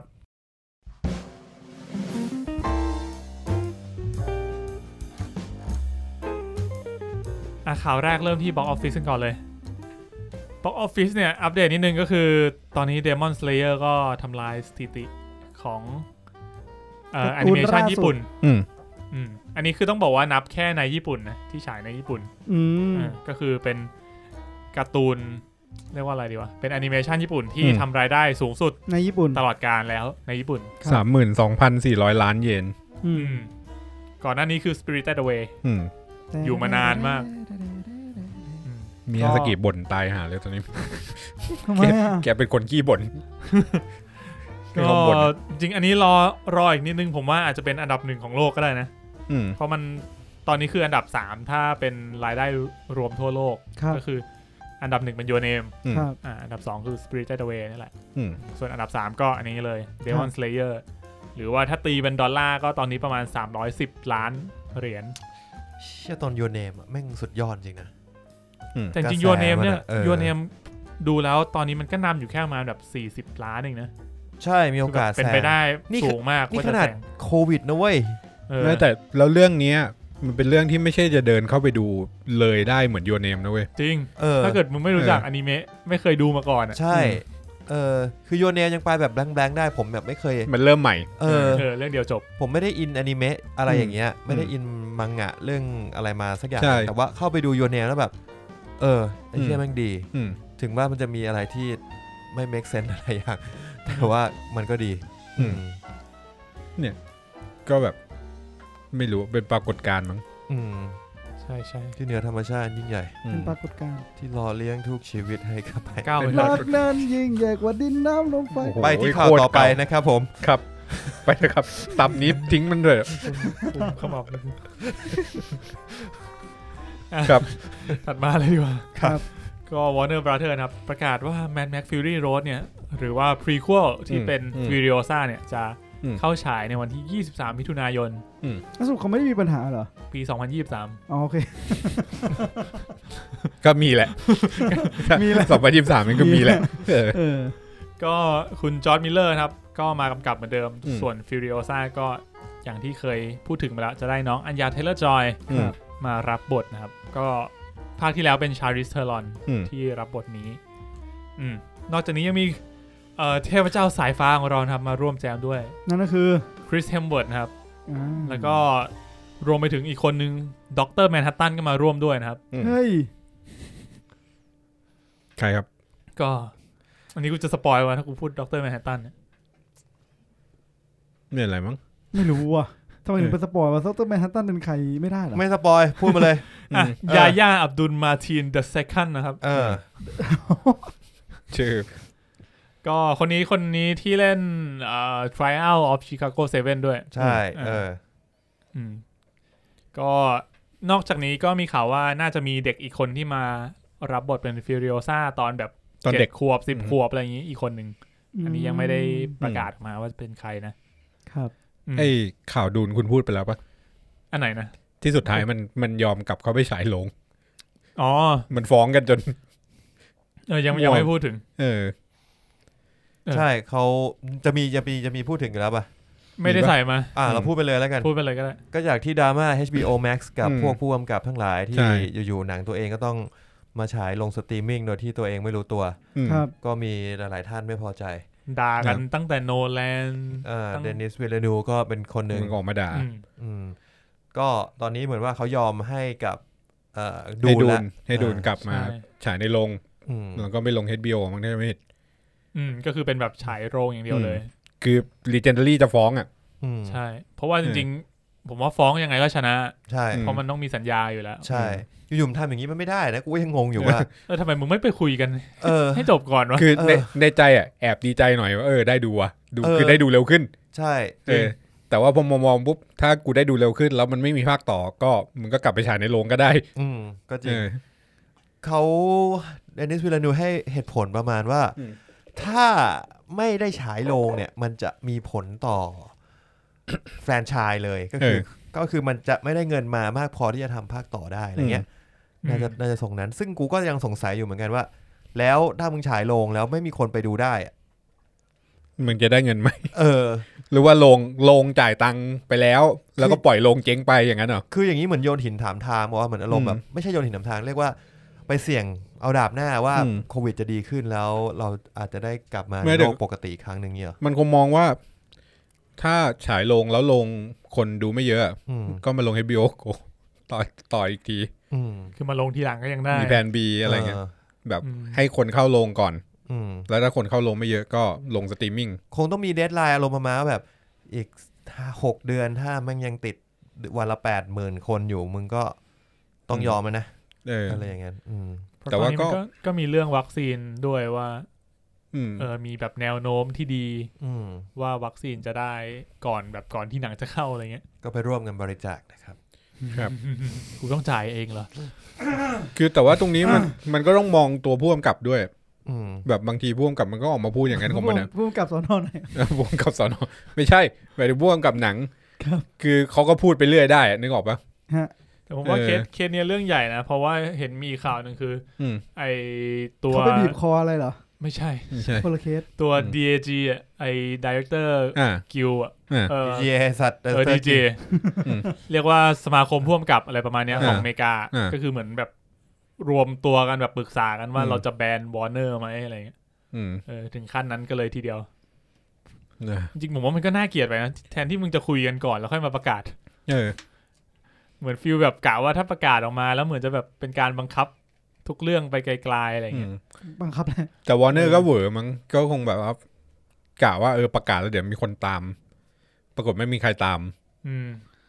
แล้วพวมกับก็แบบไม่มีใครตามนี่หว่าถ้างั้นกูออกมากระทืบวอร์เนอร์เลยดีกว่า อะไรอย่างเงี้ย ทีกูละ คือคนค่ายอื่นไม่เอาด้วยไง ก็จริง อืม ก็เรียกว่าเป็นการเดินหมากที่ผิดพลาดไปหน่อยนะของวอร์เนอร์ ช่วงนี้พลาดบ่อย พลาดรัว ครับ ครับผมนั่นก็เป็นข่าวของดูนนะครับ อืม ถัดมาดีกว่าครับบ้านผีสิงของไมค์ฟลานาแกนกันบ้าง อืม หลังจากที่บลายเมเนอร์มาเนาะก็มีคนไปถามแกใน Twitter ว่า เนี่ยจะมีชัปเตอร์ต่อไปหรือเปล่า เอาอีกไหม มีอีกเปล่า อืม เขาบอกว่าตอนนี้ยังไม่มีแผนเลยเพื่อน ก็รอไปยาว ๆครับ ๆแต่ว่าไม่ต้องกลัวไปนะครับ เพราะตอนนี้เขากำลังทำอีกเรื่องหนึ่งอยู่ก็คือ Midnight Mass ที่จะเข้า Netflix เหมือนกัน เป็นแนวแบบsupernatural horror ก็คือเขียนเองกำกับเอง อืม เหมือนเดิม เพราะงั้นก็ถึงจะไม่มีบ้านผีสิงแต่ว่าก็จะมีเรื่องอื่นของแกมาแทน ครับ อยากดูพี่อันพีสิงอ่ะ เหมือนแบบกูดูจนแบบช่วงหลังๆเริ่มแบบอินพวกเรื่องผีหนังผีขึ้นมาเรื่อยๆ เป็นจักรวาลของเราแล้วใช่ไหม เออ ต้องจัดทุกปี และความผีสิง ใช่ ของไม้เขาแบบเขาไม่ได้แบบผีหักคอ ไม่กระชากหัวกูลงไปตาย จะเป็นผีดราม่า ผีดราม่า มันก็เลยแบบได้อีกอารมณ์หนึ่งที่เราไม่เคยสัมผัสมาก่อน เพราะเราอยากรู้เนื้อเรื่องมากกว่าอยากรู้จากผีอ่ะ อืมเหมือนถ้าเรามองว่าแบบผีทุกตัว ถ้าผีเคยเป็นคนอ่ะ ผลเคยเป็นคีย์ มันจะผวนทำมาเขืออะไรล่ะ ถ้าผีเคยเป็นคนแปลว่าผีตัวนั้นอ่ะ มันก็ต้องเคยมีประวัติมาก่อนถูกไหม แล้วอะไรทำให้มันมาถึงจุดนี้ได้ อันเนี้ยคนที่จะตอบได้คือ ตัวเขาเอง ไม่ใช่ อ้าว คือเพื่อนบ้านที่อยู่บ้านหลังนี้มาตั้งนานแล้ว ใครครับ ก็ทุกเรื่องแหละไอสัตว์มึงนึกออกไหมทุกเวลาเรื่องผี ไม่ส ทุก ปอยล์ เรื่ ไหมเนี่ย สปอยผีทุกหนังผีทุกเรื่องเลย ทุ จะ กเรื่ เรื่ อ อง งผี เลยเหรอ ทุกเรื่องเลยเวลา ผี มึ ไม้ ง จิ้มฟันงี้ เวลามึงไปเดอะโกสเรดิโอมึงฟังเดอะโกสเรดิโอเสร็จปุ๊บ ยังไง ก็จะมีเจอผีจนจบแล้ว ตอนเช้ามาก็จะเจอความจริงว่าไปถามป้าข้างๆบ้านโอ้ยบ้านเนี่ยเขาตายมานานแล้วหลานอะไรเงี้ยเจอผีทุกวัน กูเสือกถามช้าไปหน่อย เสือกบอก ถ้ากูถามก่อน ช้ เข้าไป หน่อย กูก็รู้เรื่องแล้ว ใช่เป็นงี้ทุกเรื่องถูกป่ะ อืม เออ เออ มึงได้คุยกับเพื่อนบ้านมึงไหมตอนก่อนย้ายเข้ามา เฮ้ย ไม่มี เขาเพิ่งสร้างอะดิ อ๋อ เฮ้ยแต่แม่ผมบอกว่า บ้านข้างๆมี ประมาณตี 2อะ ทำไมครับ แม่บอกแม่ได้ยินเสียงเปรตว่ะ จริงปะเนี่ย จริง อันนี้จริงเลยเหรอ แต่กูอยู่เกินตี 2บ่อยมากเลย เสียงมึงนี่แหละ ว่าเสียงมึงนี่แหละ ไอเด็กเปรต ไอ้เหี้ย ไม่เคยตีพ่อตีแม่มากขนาดนี้ โอ้โห พลัง ไหนนะผมขอแนะนำ YouTube หน่อยแล้วกันครับ พลังแห่งการตีพ่อตีแม่ มันชื่อช่องว่าอะไรนะ อะไรพาสุอะไรทุกอย่าง เพลาเลยเดี๋ยวหาแป๊บ เชี่ยผมไม่เคยรู้จักช่องนี้เลยเว้ย กูอะไปหาอยู่ๆมันก็มีอะไรนะเพราะเราช่วยโลกเอาไว้เหี้ยอะไรอย่าง อ๋อ เป็นเทรนด์ ที่มันเหมือนมีเป็นคนแบบมาทำเป็นมีมใช่ไหม กูก็สงสัยมาจากไหนวะไอ้สัตว์ ก็เหนื่อยมาจากพาซูโล PSLULOL แล้วกูงงแบบตอนแรกคือเห็นครั้งแรกคือมีนส่งมา แล้วกูก็ดูแล้วกูก็หันลงไปดูตัวเลขไอ้เหี้ยคนฟอลช่องเนี้ย6 ล้าน คนดู6 ล้าน คนดู6 ล้านคนฟอล2 ล้านเนาะเกือบ2 ล้านอ่ะ คนฟอร์ล้านเกือบ2 ล้านใช่ เชี่ยแบบแล้วกูก็ดูแล้วแบบเชี่ยช่องแบบนี้มันคน คุณไปดูรามเกียรติ์ กูดูนนทกไปแล้ว 10 ล้าน นนทก มันเป็นการตีความอีกแบบหนึ่งเขาทำเองคนเดียวหมดเลยนะ มันเป็นช่องไทยที่ผมว่ามันสไตล์ฝรั่งเลยนะแบบมันไม่มีคนไทยทำอย่างนี้เลยนะท่าที่ผม ไม่เจอ รู้จัก ใช่ อย่างเขาเรื่อง อย่างเล่าเรื่องของนนทกเนี้ยมันก็คือเล่าเรื่องตามรามเกียรติ์นั่นแหละตามวรรณคดีแบบสักแบบ 80% อะไรเงี้ยเขาดังคลิปนี้เลยนะเอาเหรอมาจากนนทกนะใช่นนทกนี่คือคลิปแรกที่แบบบูมเลยแต่นนทกมันคือคลิปที่แล้วเองมั้ยใช่คือบูมแล้วเป็นคลิปนึงก็3เดือนเลยนะก็โอ้ยกูว่ามันใช้เวลานานอยู่นะผมว่าอย่างคลิปนนทกแม่งครึ่งชั่วโมงอ่ะโคตรยาวอ่ะหรอคือดูแบบดูเพลินๆเลยอารมณ์เดอะซิมสันน่ะได้ประมาณนั้นแล้วอยู่ดีก็เลยกลายเป็นมีมกันหมายถึงว่าพวกผมก็เลยมาเล่นกันไม่เคยมีใครตีพ่อแม่มากขนาดนี้มาก่อนแล้วกูก็หายตัวที่แม่งมาสู้แล้วหน้าตาเหมือนอาโนนะคนพ่อไม่เป็นไรลูกโชคโลกเป็นนี้ไว้ชื่อโลกเป็นนี้ไว้เนี่ยคนอื่นเขาที่เขาไม่เคยดูก็จะไม่เข้าใจว่าเราหาอะไรกันก็ลองไปดูหาเซิร์ชดูช่องเลยนะพัสุถ้าก็จริงๆก็เกรงใจเหมือนกันนะบางทีเราคนบาปเราดูก็สนุกผมก็ไม่รู้ว่าคนที่แบบเราคนบาปจริงอ่ะใช่เลื่อนไปหน่อยดิไปไหนอ่ะโอเคไปไหนวะก็ตามนั้นซีรีส์ของไมค์ ฟลานาแกนครับเฮ้ยผมมีแนะนำอันนึงครับมาอีกอันนึงช่อง ZANEKON ช่องมึงยากจังวะเพื่อนผมก็อ่านไม่ออกอ่ะซาเนโกะป่ะซาเนคอนปุเซนคอนปุ ZANEKONPU นะครับคลิปล่าสุดของเขาเป็นจริงๆคือเขาเอาเกม Final Fantasy แล้วก็มาทำเป็นคลิปซึ่งผมรู้สึกว่าคลิปล่าสุดของเขามันดีจริงๆมันดีทุกคลิปแหละแต่คลิปนี้มันดีมากผมเกือบร้องไห้มันทำมาเป็นคล้ายๆตัดต่อเป็นหนังสั้นใช่ครับก็นั่นแหละเอาเกมมาทำได้ก็เก่งอ่ะเก่งครับผมจบแล้วครับ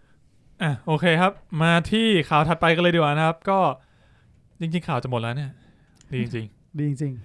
หลังจากที่ Warner Brother นะครับกูจะรู้ไหมเนี่ยหลังจากที่ Warner Brother นะครับฉาย Wonder Woman 1984ไปไม่กี่วันก็ตอนนี้รายได้ดีนะรายได้ดีครับดีกว่าที่คิดรายได้ดีในยุคนี้แล้วกันก็ตอนนี้คอนเฟิร์มแล้วว่ามีภาค3แน่นอนแล้วก็แพตตี้เจนกินส์กลับมากำกับเหมือนเดิมใช่ก็เกลกาดอตก็เป็น Wonder Woman เหมือนเดิมนะครับเปลี่ยนคนก็เปลี่ยนไม่ได้หรอกเปลี่ยนไม่ได้อะแต่เห็นว่าจะมีทั้งคริสพายก็จะกลับมาด้วยฮะคริสพายภาคนี้เขามานะมึงรู้ไหมเนี่ยรู้เห็นในตัวอย่างไอ้สัตว์แต่ภาค3ก็น่าจะมาด้วยโอเคก็มีเปโดปัสคาลฮะกลับมาด้วยเหรอเฮ้ยเหี้ยมันทำให้กูอยากดู1984นะแต่กูว่า1984มันนานไปอ่ะ2 ชั่วโมงครึ่งเลยนะเปล่าผ่านไปสัก26 30 46ปีแล้ว1916ปีไปดู1917ปีพลาดไป1 ปีถุยไปหน่อยรีบมันจะยาว2 ชั่วโมงครึ่งเลยนะเว้ยใช่หมายถึงหนังเหรอหมายถึงรายการมึงโอ้ยเฮ้ยผมว่า EP นี้ไม่นานหรอกหรอพูดงี้ทุกทีเหี้ยหลอกลวงคนฟังทุกครั้งดูเวลาก่อนโอ้เชื่อว่าเที่ยงคืนแน่เลยขณะนี้เวลาได้ผ่านไปแล้ว57 นาที 45มาข่าวสุดท้ายแล้วครับไม่เป็นไรกูเอารถมาข่าวสุดท้ายครับก็ Variety นะครับรายงานว่า MGM เนี่ยเขาเตรียมตัวหาลู่ทางเพื่อที่จะขายบริษัทอีกครั้งนึง MGM ใช่ MGM ที่ขายรถอ่ะวันคุ้นอยู่นั่นมัน MG สัตว์ MGM ก็เจ้าของแฟรนไชส์เจมส์บอนด์นะครับก็ก่อนหน้านี้ก็เคยจะขายแล้วแต่ว่าไม่มีคนซื้อ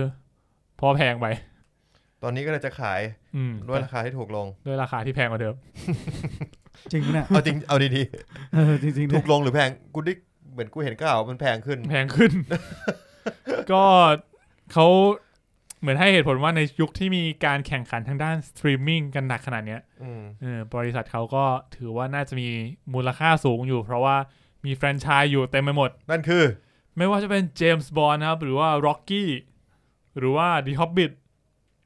ทใช่หรือว่าถ้าเป็นซีรีส์ก็อย่าง The Handmaid's Tale ครับ หรือว่าไวกิ้งอะไรอย่างงี้ไวกิ้งอยู่อันนี้เหรอใช่เป็นของ MGM โอเคงั้นก็โอเคก็มีแฟรนไชส์เยอะอยู่แต่คุณต้องไม่ลืมว่าอีล็อกกี้กับเจมส์บอนด์เนี่ย คนเขาดูกันไปเป็น10 ปีแล้วมึงนึกออกไหมก็น่าสนใจว่าไอ้มูลค่าที่จะซื้อเนี่ยใช่มึงยังไม่มีแบบตัวทีเด็ดที่ ongoing อยู่อ่ะแดเนียล เคก็จะเลิกเล่นแล้วไอ้สัตว์เจมส์บอนด์ภาคใหม่ก็ไม่ได้ฉายทีก็นี่เลยหาโอกาสขายนี่เทเลอร์มาเกือบปีแล้วไอ้สัตว์กูลืมไปแล้วเนี่ยภาคนี้ใช่ไหม No Time to Die No Time to ฉายแล้วเนี่ยก็ก่อนหน้านี้เคยเจรจากับ Apple แต่ว่าไม่คืบหน้าเท่าไหร่ครับตอนนี้ก็มาดูกันว่าจะขายได้หรือเปล่าผมว่า Netflix ไม่เอามีเรื่องอื่นที่น่าซื้อมากกว่านี้ในราคานี้ Disney ก็บอกว่ากูหมดตัวแล้วเพื่อนแต่ก็ไม่แน่นะไม่แน่ว่าจะซื้อแต่ราคาเนี่ยผมว่าอาจจะยากไปนิดนึงแต่ผมคิดว่าถ้า Netflix เขาได้อะไรแบบนี้มาแล้วเขาแบบทำในรูปแบบอื่นได้อย่างเงี้ยผมว่า Netflix ไม่รู้น่าสนใจไหม Netflix เขาอาจจะอยากสร้างมาเองมากกว่าช่วงนี้จะเป็นทางแบบไปทางออริจินอลของตัวเองมากกว่าอาจจะไปหาสายลับตัวคนอื่นมาแทนแล้วถ้าสมมุติว่าเขาซื้อมาเงี้ยเขานับเป็นออริจินอลของตัวเองไหมไม่ทำไมอ่ะเป็น collaboration ก็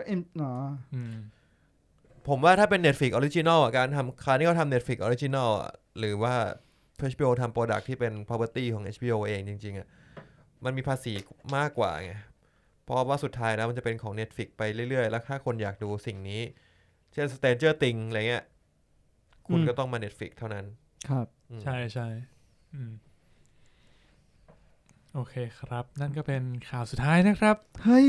เป็นไงช่างรวดเร็วซะนี่กระไรแต่ก็ว่าช่วงต่อไปเนี่ยแหละครับที่จะไม่เร็วเฮ้ยไม่นานหรอก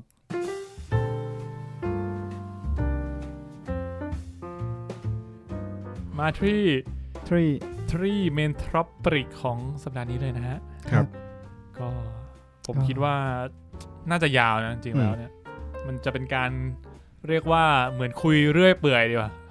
ส่งท้ายปีเก่าต้อนรับปีใหม่นะกับเหล่าคนจันไรเดี๋ยวมีสโลแกนดีครับดีเพราะ EP นี้ก็จะออกวันที่30เนาะครับถ้าเกิดคุณฟังไปเรื่อยๆหลายๆรอบเนี่ยก็จะปีใหม่พอดีฟังวนไปจนกว่าจะปีใหม่เนี่ยดีป่ะสิ้นสุดกันที่ปีเก่าเรื่องมันร้องอย่างงี้เหรอจริงเหรอมาเริ่มชีวิตกันใหม่ให้มันสุขใสสดใหม่ทั่วกันเอ้าเฮ้ก็มีคนคอมเมนต์มาใน Twitter คุณมีร้องผิดนะครับ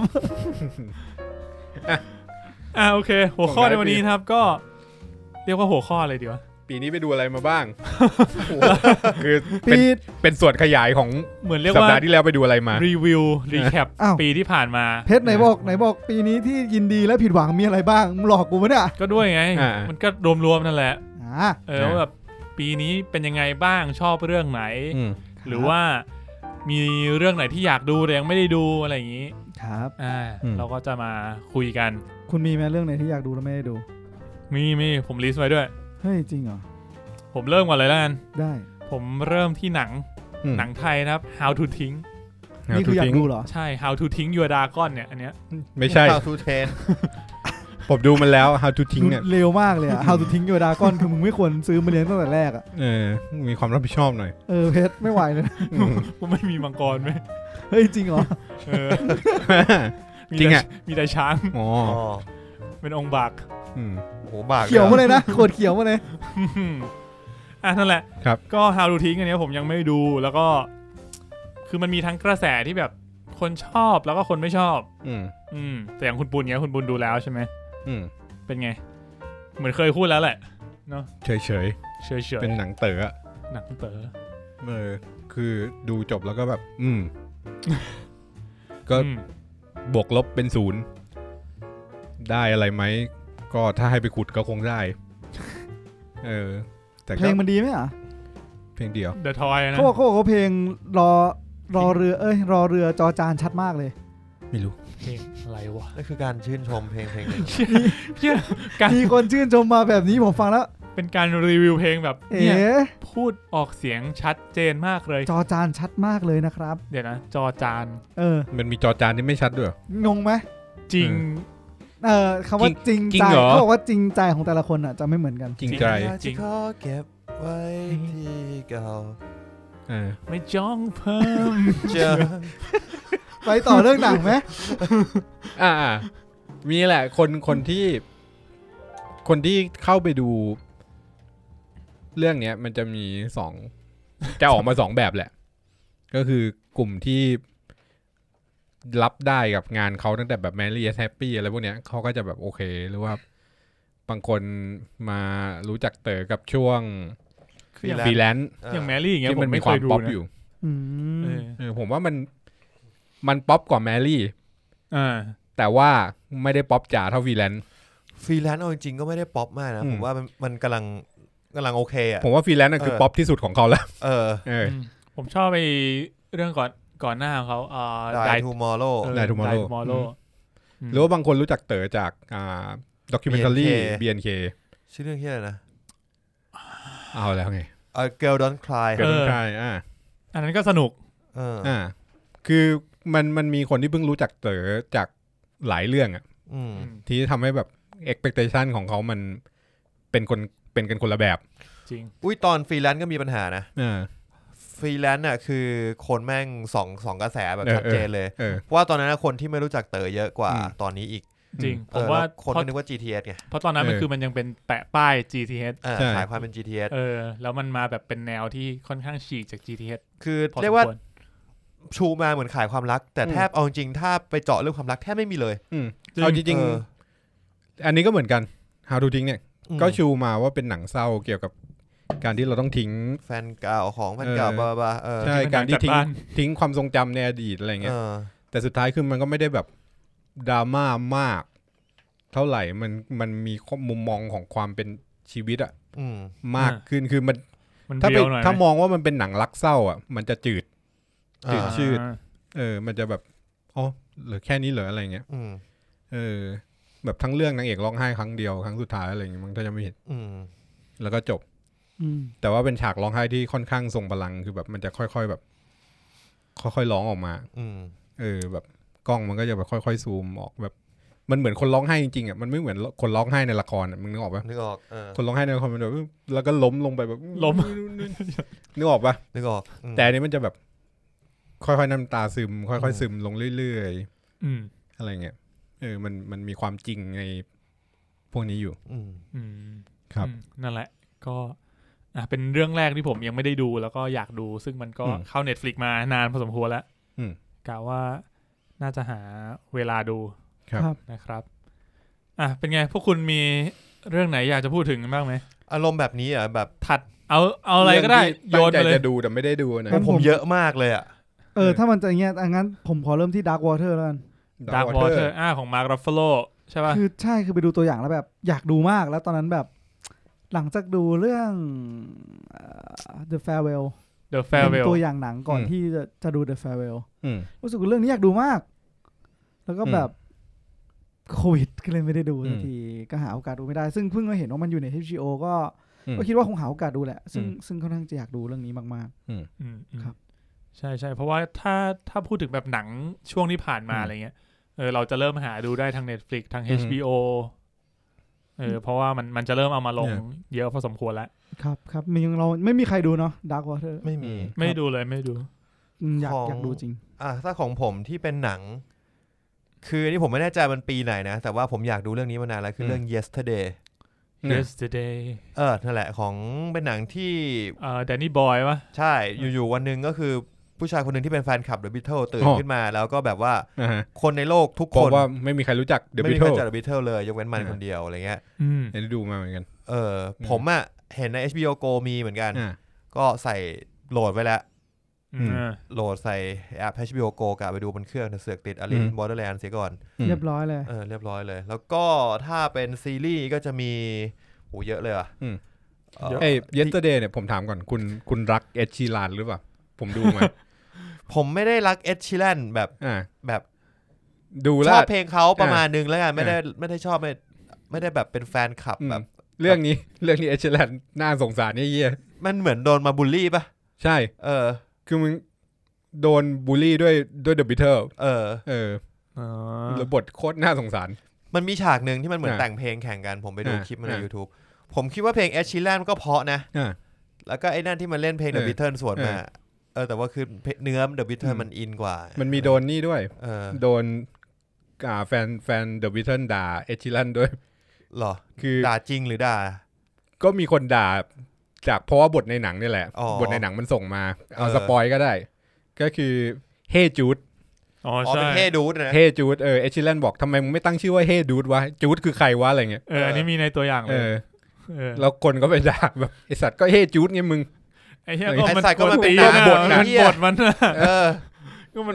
มันอยู่ในยุคที่มันไม่รู้จักบิทเทิลไงมันแบบจูดไหนวะแล้วบิทเทิลไปเอาจูดมาจากไหนด้วยก็ไม่รู้ด้วยใช่เหมือนกูเคยไปอ่านประวัติแล้วก็แบบบอกไม่ได้ว่าจูดคือใครอ่ะคือก็กูก็คิดชื่อมาอะไรเงี้ยซีรีส์ที่จริงๆมีหลายเรื่องแต่เรื่องที่เสียดายที่ไม่ได้ดูก็คือจะมี Alienist กับThe End of the Fucking World 2ซึ่งทำไมกูไม่ดูกูก็ไม่รู้เหมือนกัน Alienist 2ป่ะทั้ง1ทั้ง2เลยAlienist 2ผมอยากดูเหมือนกันยังไม่มีโอกาสหาจังหวะไม่ได้ครับช่วงนี้จริงๆช่วงนี้ผมก็กลับไปเก็บ1ให้จบผมยังดู1ไม่จบเลยเนี่ยเอาจริงอ่ะผมรู้สึกว่าผมโทษตัวเองเหมือนกันนะที่ผมคิดว่าจะปัดทุกอย่างมาทำในช่วงหยุดปีใหม่ได้ซึ่งคำว่าทุกอย่างอ่ะมันเยอะเกินแล้วผมก็คิดว่าผมเนี่ยจะลาจันทร์ถึงพุธแต่นั้นผมจะมีวันหยุดตั้งแต่วันเสาร์ถึงวันอาทิตย์ก็เรียกว่า9วันเลยป่ะใช่ซึ่งผมคิดว่า9วันเนี่ยมันเยอะเว้ยจะเยอะได้ยังไงวะแต่พอวันเสาร์พักผ่อนวันอาทิตย์เปิดมากลางสิ่งที่ต้องทำเจอภารกิจนอกสตาร์ฟีดไม่ได้มันเป็นไปไม่ได้ที่จะทำทุกอย่างนั้นครบเจอภารกิจที่ได้รับมอบหมายนอกจากสตาร์ฟีดให้มาถูกไหมมีด้วยสตาร์ฟีดแม่งจริงๆเนี่ยพูดถึง Discovery ก็เป็นหนึ่งในสิ่งที่ผมใส่ไว้ในลิสต์อยากดูนะเอาออกไปเถอะเพชรเฮ้ยทำไมอ่ะไม่รู้อ่ะมันชอบนะเว้ยมันคือไม่คือมันไม่ทันเว้ยคือจะว่าไงดีอ่ะมันต้องทันอะไรวะคุณคือผมเชื่อว่าปีหน้าเราก็มีคอนเทนต์ต้องทำจะมีซีรีส์ใหม่ๆเข้ามามีหนังที่มันสนุกเข้ามาอีกเราก็แล้วเราอ่ะจะต้องไปย้อนกลับไปดูเนี่ยมันไม่ทันใช่การที่เราจะหยิบหนึ่งสิ่งขึ้นมาดูอ่ะมันต้องแบบมันยากจริงเว้ยเราต้องคัดแล้วเว้ยว่าไอเนี้ยแม่งชนะทั้งของเก่าทั้งมวลและของใหม่ที่จะเข้ามาด้วยแมนดาโลเรียนนี่เป็น1ใน9ทันแมนดาโลเรียนก็เป็น1ใน9 9ไหน9,999อย่าง9ที่2ไฟไหม้ซึ่งแมนดาโลเรียนนั้นหลวงพ่อเข้มยังไม่ได้เริ่มโหลดเลยอ้าวยังไม่เริ่มติดดิสนีย์พัทเลยผมว่าไม่ทันเลยผมว่าได้กลับไปใช้บริการ YouTube ช่องนี้ละอะไรครับ A Man of Recap Alice in Borderland เนี่ยเอาจริงก็บอกตรงว่าก็สนใจมากเฮ้ย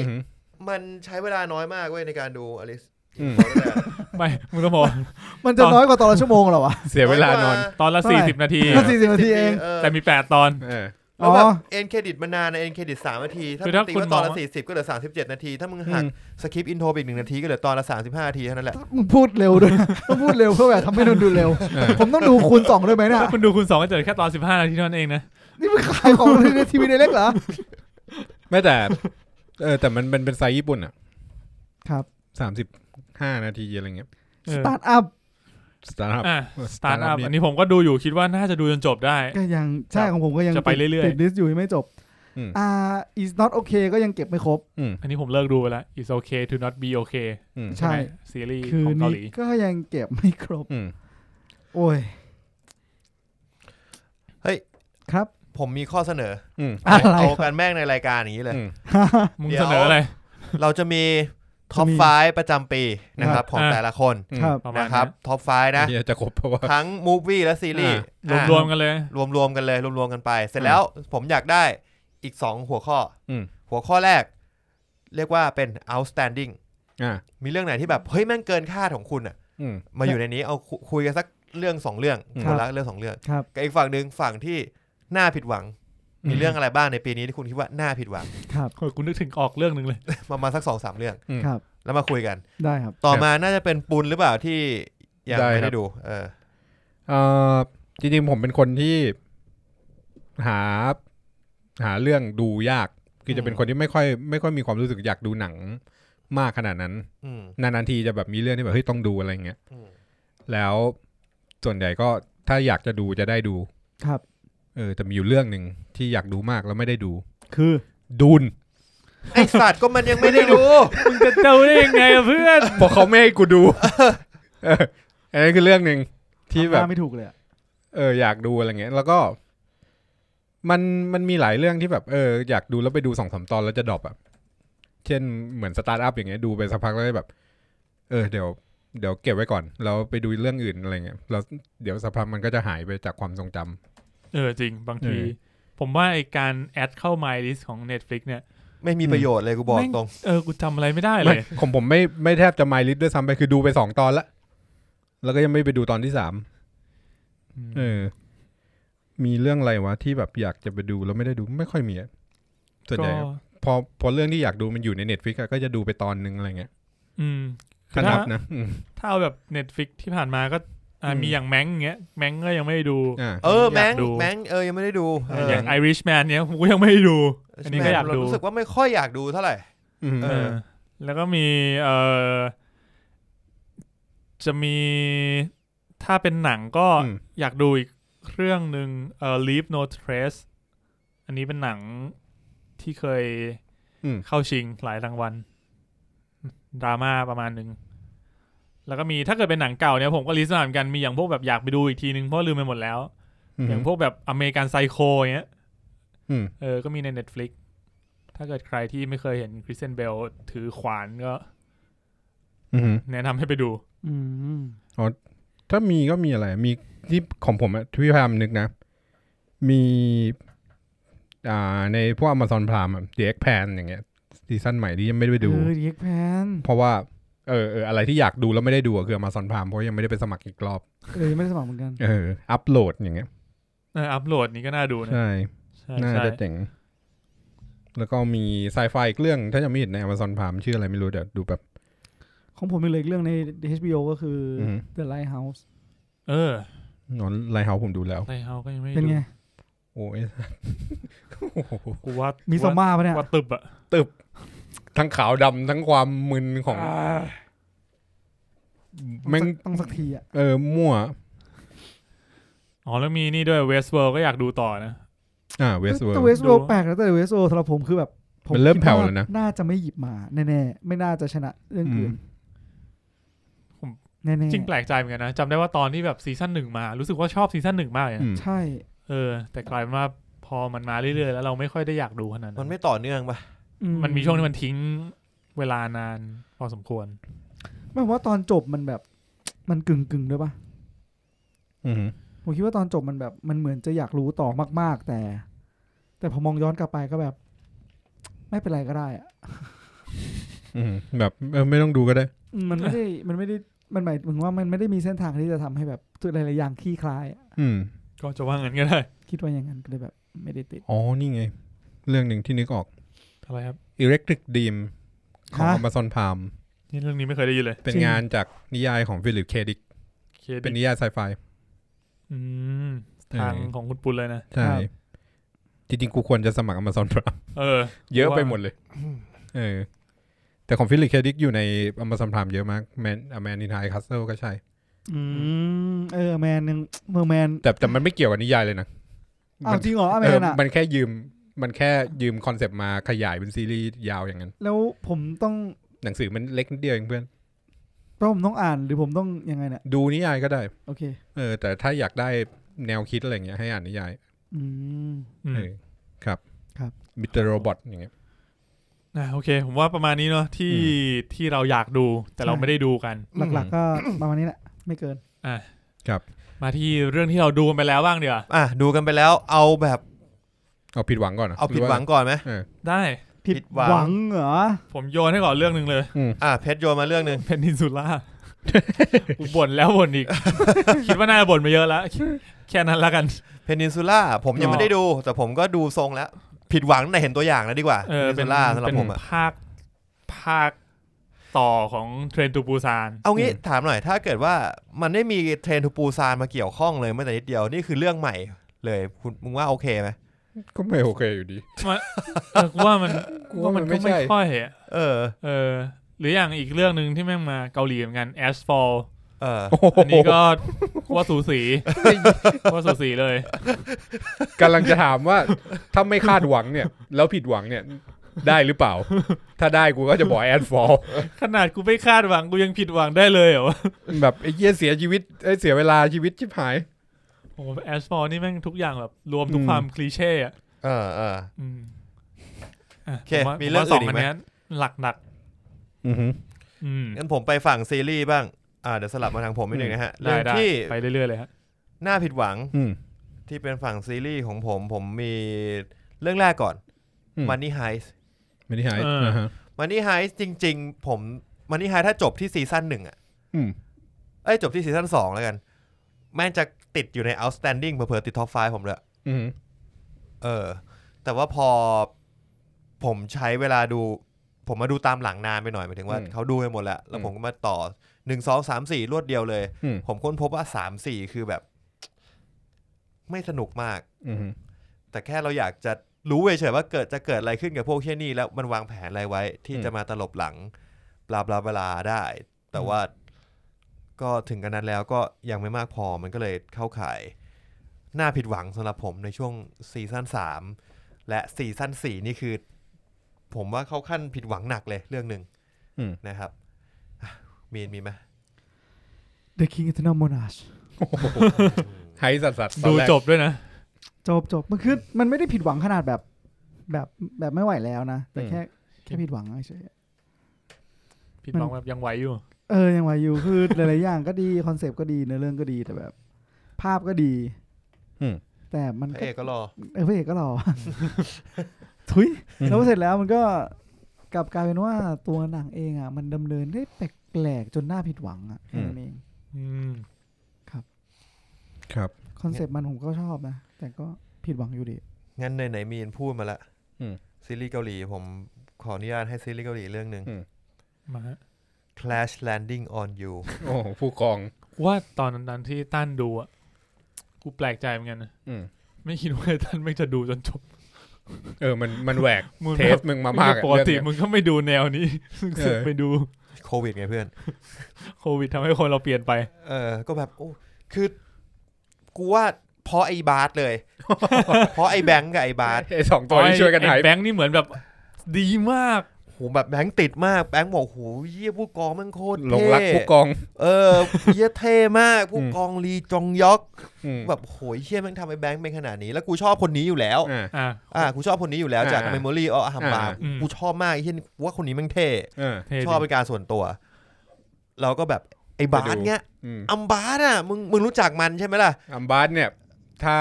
ในหมู่เพื่อนเนี่ยเราจะรู้ว่ามันเป็นคนที่อินดี้สัสๆแต่ว่าอัมบาสถ้ามันชอบเนี่ยไอ้เชี่ยบาสไม่มีเทสแปลกไอ้บาสเอามาวันนั้นมาซ้อมดนตรีแล้วมันถามว่าตั้นมึงดู Crash Landing on You ไหมแต่มันเป็นคนที่ดู Netflix เยอะใช่ดูเมะเยอะดูซีรีส์ดูทุกอย่างเลยดูทุกอย่างเลยมึงดู Crash Landing on You ไหมกูบอกไม่ได้ดูว่ะบาสมันปิดคอมแล้วบอกมึงต้องดูไอ้เหี้ยมึงต้องดูว่ะไอ้นี่ก็คีย์บิวเหมือนกันอารมณ์แบบพับแม็กลงมามีความดราม่าต้องดูอ่ะมึงยังไม่ดูเหรอตั้นมึงยังไม่ดูอ่ะมีความดรามาติกละครเวทีใหญ่ของมันช่วงนี้กูโคตรอินเลยอะไรแบบนั้นกูแบบโหยสั่นมาขนาดนั้นเลยเหรอวะไอ้เหี้ยดูก็ได้กลับบ้านไปดูก็แบบก็ดูจบนะก็หนุกก็เรื่อยๆหนุกดีเรื่อยๆสักพักนึงเริ่มแบบเนื้อเรื่องมันไม่โปรเกรสอ่ะมันแบบมันก็ดูไม่มีอะไรนี่หว่าทำไมมึงติดกันวะทำไมมึงยังมาหมายถึงว่าเนื้อเรื่องมันไม่ได้มีอะไรอ่ะไม่ได้มีอะไรเลยอ่ะแล้วทำไมเรื่องมันไม่ไปข้างหน้าทีวะไอ้สัตว์บอกว่าก็เลยเริ่มแบบเริ่มรำคาญละเริ่มรำคาญมากขึ้นเรื่อยๆแล้วมันก็จะชอบตัดฉากไปคือเราไม่ได้อินกับนางเอกคนนี้เท่าไหร่ด้วยไม่ใช่ไทป์อ่ะไม่ได้ชอบสไตล์นี้โอเคพระเอกแล้วพระเอกก็แบบแสนดีน่ารักดีทุกอย่างแบบสุดยอดเทพบุตรก็แบบมันก็เลยแบบไม่มีจุดไหนอินแล้วพอต้องไปอยู่ในโลกเกาหลีเหนือที่เป็นแบบนั้นอ่ะเป็นเกาหลีเหนือในความมโนของคนเกาหลีใต้ด้วยนะไม่รู้จริงไม่จริงอ่ะแล้วมันก็จะมีความแบบความคิดแทรกมาตลอดว่ามันเป็นอย่างนี้จริงเหรอวะเกาหลีเหนือเป็นอย่างนี้เหรอวะเป็นอย่างนี้จริงเหรอวะแบบไอ้เหี้ยมันมีคนไปเรียนต่างประเทศไปเรียนสวิตเซอร์แลนด์ในเกาหลีเหนือจริงเหรอวะจริงๆเรื่องนี้กูอยากดูแล้วกูเอาเกาหลีเหนือเรื่องนี้ไปเทียบกับเกาหลีเหนือแอดฟอลว่าเหมือนกันหรือเปล่านั่นแม่งกันดารเยอะๆนั่นดิบเถื่อนที่หมายคือมันมีแบบแล้วแบบ มันก็จะมีตัวละครที่แบบมึงรู้ว่าตัวนี้เป็นตัวเอกแน่นอนเพราะว่ามึงแบบเป็นคนดีสัตว์ไม่ใช่เป็นคนดีมึงลุกมึงไม่เหมือนคนเกาหลีเหนือโอเคมันจะมีออร่าคือมันจะมีสเตอริโอไทป์หน่อยๆว่าแบบไอหน้าตาท่าทางประมาณนี้แม่งเป็นตัวจากเกาหลีเหนือแน่ๆเลยใช่แล้วมันก็จะแบบมีไปกินเบียร์กันกินไก่ทอดกินเบียร์ในเกาหลีเหนือแล้วก็แบบใช่เหรอวะมันกินได้มันมีที่ให้กินไก่ทอดจะมีไม่รู้ไม่คือเราไม่รู้เรารู้เรื่องเกี่ยวกับเกาหลีเหนือน้อยมากแล้วพอเรื่องนี้มันทำในมุมของคนเกาหลีใต้อ่ะแล้วเราก็ดูแล้วก็แบบมันไม่เชื่อเรามีความสงสัยว่าจริงไหมวะมันมีความรู้สึกนี้ตลอดเลยมันเหมือนศัพท์ Twitter เขาเรียกอะไรโรแมนติไซซ์มันโรแมนติไซซ์เกาหลีเหนือหรือเปล่าวะอะไรเงี้ยเรื่องเนี้ยใช่เหมือนทำให้แบบว่าตัวผู้กองเนี่ยดูดีมากผู้กองนี่กูคุยไปในเฮซัตทูล่าสุดผู้กองกูใช้คำว่า OP OP คือ overpower ทุกอย่างทุกด้านเต็มหลอดทุกด้านเลยเรียกว่าเก่งเวอร์เกินไปมึงคิดหลอดด้านไหนได้หลอดค่าพลังตรงไหนได้คือเขาสุดทุกหลอดทั้งฉลาดเก่งต่อยตีเก่งรอเป็นคนดีเล่นดนตรีรักชาติไหมรักชาติด้วยโอ้โหรักชาตินี่เต็มร้อยเลยนะเต็มร้อยรักชาติเต็มร้อยประเทศนั้นไม่เต็มอาจจะไม่ได้อยู่ไม่ได้เต็มร้อยแน่นอนไม่ทุจริตไม่คอร์รัปชันโอ้ยลูกคนรวยลูกทหารใหญ่หล่อมีเส้นสายมีอำนาจทุกอย่างครบนี่คือสุดยอดตัวละครเท่าที่มึงจะนึกออกได้เป็น perfect man จุดไม่ perfect อย่างเดียวคือมึงอยู่เกาหลีเหนือก็อย่างที่คุยในเฮซัตทูกับไอ้แบงค์ว่ากูอยากเอาลีจองยอกมาไฟกับจอห์นวิกเพราะมีฉากนึงที่มันต้องเข้าไปช่วยนางเอกแล้วมันก็ต้องฝ่าดงเหมือนเป็นเหมือนบอดี้การ์ดของตัวร้าย20 คนตอนแรกกูนึกว่ามันมีแผนเดี๋ยวมีเพื่อนมาช่วยแน่ๆมึงพาเพื่อนมากูจำได้ยัดแม่มันเข้าไปเลยคนเดียวซัด20 1/20เห็นใน Twitter แล้วมีคนคอมเมนต์บอกว่าเอาลีจองยอกไปสู้กับชักนอริสดูกูว่าสูสีอาจจะสูสีนะฮะก็ประมาณนั้นก็มันก็สวิงด้วยจากรักโรแมนติกตอนหลังกลายเป็นเหมือนแอคชั่นสายลับกึ่งแอคชั่นสายลับอะไรเงี้ยก็ไม่ค่อยอินเท่าไหร่ก็เลยค่อนข้างผิดหวังในที่นี้เพราะว่ามีคนมาบิวไว้เยอะแล้วกันผิดหวังไปแบบคาดหวังไปเยอะใช่ฝั่งผู้ชายก็แต่ว่าข้อดีของเรื่องจริงๆก็คือน่าจะเป็นตัวพระเอกแหละที่คนชอบคนไม่ชอบก็อยู่ที่ตัวพระเอกเลยโอเคครับโอเคเหนื่อยเลยของผมเอาเรื่องไหนก่อนดีมาเลยอันไหนก็ได้ที่ไม่ใช่ ad for ad for นี่คือรู้กันอยู่แล้วเอาเรื่องนี้ก่อนดีกว่าเรื่องนี้ก่อนมาฮะเรื่องที่ผิดหวังเอาเตอร์คาร์บอนซีซั่น2เอาเตอร์คาร์บอนนี่กูผิดหวังในซีซั่น1แล้วคือซีซั่น1ชอบซีซั่น1ชอบรู้สึกว่าโอเคในระดับนึงซีซั่น2เนี่ยมันตัดความเป็นไซไฟออกคือตัดคอนเซปต์ออกค่อนข้างเยอะแล้วเหมือนพยายามจะทำตัวเองให้ป๊อปการเปลี่ยนตัวเอกเปลี่ยนนักแสดงเหมือนเขาแบบพยายามแบบเปลี่ยนเพราะว่าเอาคนดังมามากขึ้นงี้ป่ะใช่คือประมาณว่าซีซั่นแรกมันค่อนข้างเขาก็คือคนชอบมันก็มีอยู่ก็คือต้องเป็นกลุ่มคนที่ชอบไซเบอร์พังค์แบบนี้แหละซึ่งทุกอย่างมันโอเคในระดับนั้นแล้วแล้วทีนี้มันกลายเป็นว่ายอดดูคนดูมันคงไม่ถึงเป้ามั้งมันก็เลยไปเปลี่ยนตัวเอกเป็นอลันเป็นแอนโทนีแมคคีเป็นแอนโทนีแมคคีพยายามแบบเอาดาราไม่เหล็กมาดึงตัวฟอลคอนคนที่เล่นเป็นฟอลคอนแล้วก็พล็อตเรื่องอะไรเงี้ยมันก็จะป๊อปขึ้นก็เลยกลายเป็นว่าไอ้กลุ่มแฟนเดิมก็ไม่ค่อยถูกใจส่วนกลุ่มแฟนใหม่ที่ต้องการจะดึงมาก็ไม่มาดูเพราะว่าไม่อยากดูซีซั่น1ก็เลยเจ๋งกูว่าก็จบไปก็ดีถ้าจะไปทางนี้อะไรเงี้ยแต่เสียดายซีซั่น1ทำมาโลกมันดีคอนเซ็ปต์มันดีชอบพระเอกคนเก่านะพระเอกโรโบคอปใช่กูชอบคนนี้นะแล้วไอ้กัปตันที่ในซูไอไซด์สควอดใช่แล้วก็ทาเคชิโคแวคมันคือบุคลิกมันต้องเป็นตัวกวนตีนที่เล่นมุกหน้านิ่งแล้วพอไปเอาแอนโทนีแมคคีมามันไม่ใช่ไงมันเป็นคนตลกมันกลายเป็นคนกวนตีนเฉยๆแต่หน้ามันไม่นิ่งมันก็แบบไม่รู้ ก็ดีแล้วแหละที่จบไปครับซีก่อนนี้เดี๋ยวมีเรื่องอื่นอีกเยอะ มีใครมีอีกไหม ผมว่าผมไม่น่ามีแล้วนะ เอาอีกไหม มันไม่ได้ ได้ มันไม่ได้ผิดหวังขนาดนั้นนะสำหรับผม ผมไม่ แบบไม่ถึงกับรับไม่ได้อะ ผมมีอีก ได้มาเลยมา Snowpiercer เออเฮียเอ้ยกูให้เหมือนกัน เอเวอเรสต์ พวกมึงคาดหวังไง คาดหวังดิ ก็กูไม่ได้ดูไง นี่ กูไม่ดูเวอร์ชันหนังไง มึ กู ง เลย ดู ไม่คา จ ด บ หวัง ไปเนี่ยตัน ไม่จบ กูก็ไม่จบ ไอ้ตั้นไอ้ศพ กูก็ดูไม่จบ หนึ่ง กูดูถึง3 ตอนอ่ะ ก็ตอนนั้นเราคุยกัน3 ตอนเราก็ดูถึง3 ตอนกันหม จำ ด ได้ว่าตอนนั้นนะผมก็คิดว่าผมจะไม่ดูต่อ แต่ก็ดูจนจบได้ก็เลยให้อย่างที่บอกก็คือ ถ้าต่ำกว่าเรื่องเนี้ย ไม่ดู คือเริ่มตังหงิดตั้งแต่ตอนแรกแล้ว พอตอนแรกมาปุ๊บไอ้เหี้ยไปเกือบหัวขบวนแล้วอะ อืม แล้วแบบ มันเร็วไว้ มึงยังเหลืออีกประมาณ 8-9 ตอนนะเว้ย ก็ดูกลางขบวนไง ส่วนปัญหาของผมที่กับ Snowpiercer ผมรู้สึกว่าตัวเอกมันไม่ดึงดูด จริง อันนี้ผมเห็นด้วย จริง มันมีความรู้สึกเหมือนเราไม่ได้เอาใจช่วยตัวเอกอะ แล้วมันก็ดูแล้วเหมือนมันไม่ได้ตั้งใจจะขายตัวเอกด้วยเพราะเรื่องมันจะตัดไปมาระหว่างคนนู้นคนนี้คนนั้นเต็มไปหมดเลย ตลอดขบวนอ่ะ ใช่แล้วคือ Snowpiercer มันเป็นหนังขายคอนเซปต์คือแล้วพอคอนเซปต์มันไม่ใหม่แล้วอ่ะมันก็น่าติดตามน้อยลง จริง ครับ ผมแอบดูสปอยตอนสุดท้ายแล้ว ผมก็เห็นแล้วเหมือนกันจริงๆอ่ะถ้ามุกนี้มันมาเร็วกว่านั้นอ่ะก็อาจจะดูต่อได้ เพราะมันใหม่ไง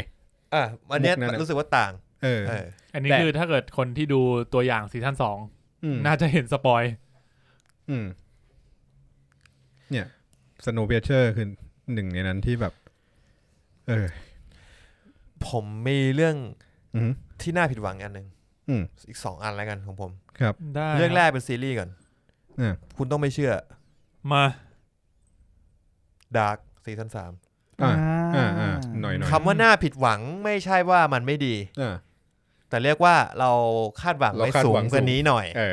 แต่ว่าไม่ตรงอันนี้อาจจะเหมือนที่ผมรู้สึกกับ Eternal Monarch คือ Dark ที่ผมมีปัญหาเพราะผมรู้สึกว่ามันฝืนว่ะมีช่วงหนึ่งมันฝืนอะแล้วมันแบบมันมั่วซั่วไปหมดเลยว่าแบบพยายามจะฟิลแกปมีตอนนึงอะผมรู้สึกเลยตอนนึงเป็นตอนนึงที่แม่งแบบสลับปีรัวๆป่ะใช่สลับปีรัวๆแล้วคือเหมือนแค่ต้องการไปฟิลแกปว่าคนว่าคนนี้มาจากไหนมันเกิดขึ้นได้ยังไงอารมณ์เหมือนพ่วงกับอยากจะเลิกทำแล้วใช่ต้องขมวดแล้วอะต้องขมวดจบแล้วอะหรือไม่ก็แบบไม่ได้คุยกับคนเขียนบทก่อนพ่วงกับบอกเฮ้ยยูต้องจบซีซั่นนี้แล้วนะว่าอาชีพหายเหลืออีก3 ตอนแล้วไม่ได้รู้สึกแบบมันพยายามจะบิ้วแบบเชี่ยทำให้มันเร็วๆจะได้บิ้วอะไรเงี้ยรู้สึกอย่างนั้นว่ามันพยายามจะแบบเร่งบางอย่างขึ้นเพื่อให้คนดึงคนไว้เพื่อไม่ให้คนมันเริ่ม lost มีช่วงหนึ่งที่แบบดูแบบช่วงกลางๆของ Dark อ่ะมึงจะเริ่ม lost นิดซีซั่น3ช่วงต้นๆน่ะชวน lost มากเพราะมันจะเดินไปเดินมากันอยู่ผมอ่ะแค่ช่วงนั้นแค่พยายามจะเข้าใจเขาว่าเขาพยายามจะทำให้เรื่องมันเร้าขึ้นโดยที่ก็คอนเซปต์มันคือหนังมันคือแบบเกี่ยวกับเวลาการที่เร้าก็คือแบบเปลี่ยนเวลารัวๆอะไรเงี้ยเดาไม่รู้แล้วผมไม่ชอบเรื่องการเอาชโลดิงเจอร์ทฤษฎีนั้นมาใช้อ่ะผมรู้สึกว่ามันไม่โอเคมันโกงไปหน่อยมันโกงอ่ะเหมือนคนเขียนบทโกงเราหน่อยเหมือนตามโจทย์โดเรมอนนะจนจบจริงเหรอได้เลยกลับกันนะผมว่าตอนจบสำหรับผมอ่ะชอบมากๆตอนจบโอเคมากตอนจบดีมากใช่ไหมตอนจบดีมากคือมันอาจจะเป็นเรื่องที่แบบมันค่อนข้างมิกซ์กันแบบมันมีช่วงที่เราชอบแล้วก็ช่วงที่เราแบบรู้สึกว่ามันไม่ค่อยดีใช่คือดาร์กอ่ะ1 กับ 2มันเพอร์เฟกทุกอย่างมันเพอร์เฟกมาโดยตลอดอ่ะมึงนึกออกป่ะแล้วพอมันมีจุดด่างพร้อยจริงใน3อ่ะมันก็เลยรู้สึกแบบแอบผิดหวังเล็กน้อยที่แบบคือถ้าบอกว่าผิดหวังแม่งก็เป็นแบบเป็นซีรีส์ผิดหวังที่แบบ9 คะแนนเลยต้องใช้คำว่าหวังระดับนั้นเหมือนเราหวังไว้แบบ 9.8 อ่ะต้องใช้คำว่าแบบ1 2มันคือ10อ่ะแล้วหวังว่า3จะ10ด้วยไงใช่แล้วก็ออกมาเป็นแบบ 9.5 อะไรเงี้ยอาจจะต่ำกว่านั้นหน่อยอาจจะ8อะไรเงี้ยซึ่งมันถือว่ายังเป็นอะไรที่ดีมากอยู่ใช่แต่ผมว่าพอดูไปถึงตอนจบแล้วผมรู้สึกว่ายอมผมชอบมากตอนจบผมชอบตอนจบมากใช่เพลงในตอนจบอ่ะแม่งเป็นเพลงที่ผมฟังเยอะที่สุดใน Spotify ปีเนี่ยจริงเหรอเพลง What a Wonderful World เวอร์ชันของวงชื่อ Soap and Skin มั้งเป็นเวอร์ชันในหนัง มาถ้างั้นต่อด้วยเทรนด์นี้ Kingdom Kingdom ซีซั่น2เฮ้ยอันนี้เซอร์ไพรส์ทำไมฮะผิดหวังนะฮะมันผิดหวังตรงที่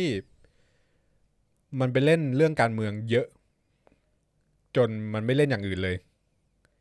นึกออกปะคือของเดิมอ่ะมันจะเล่นเรื่องปริศนาของซอมบี้หน่อยคือเปิดไว้ดีเลยแบบทำไมซอมบี้มันพฤติกรรมเป็นอย่างนี้แล้วก็แบบเชื่อทำไม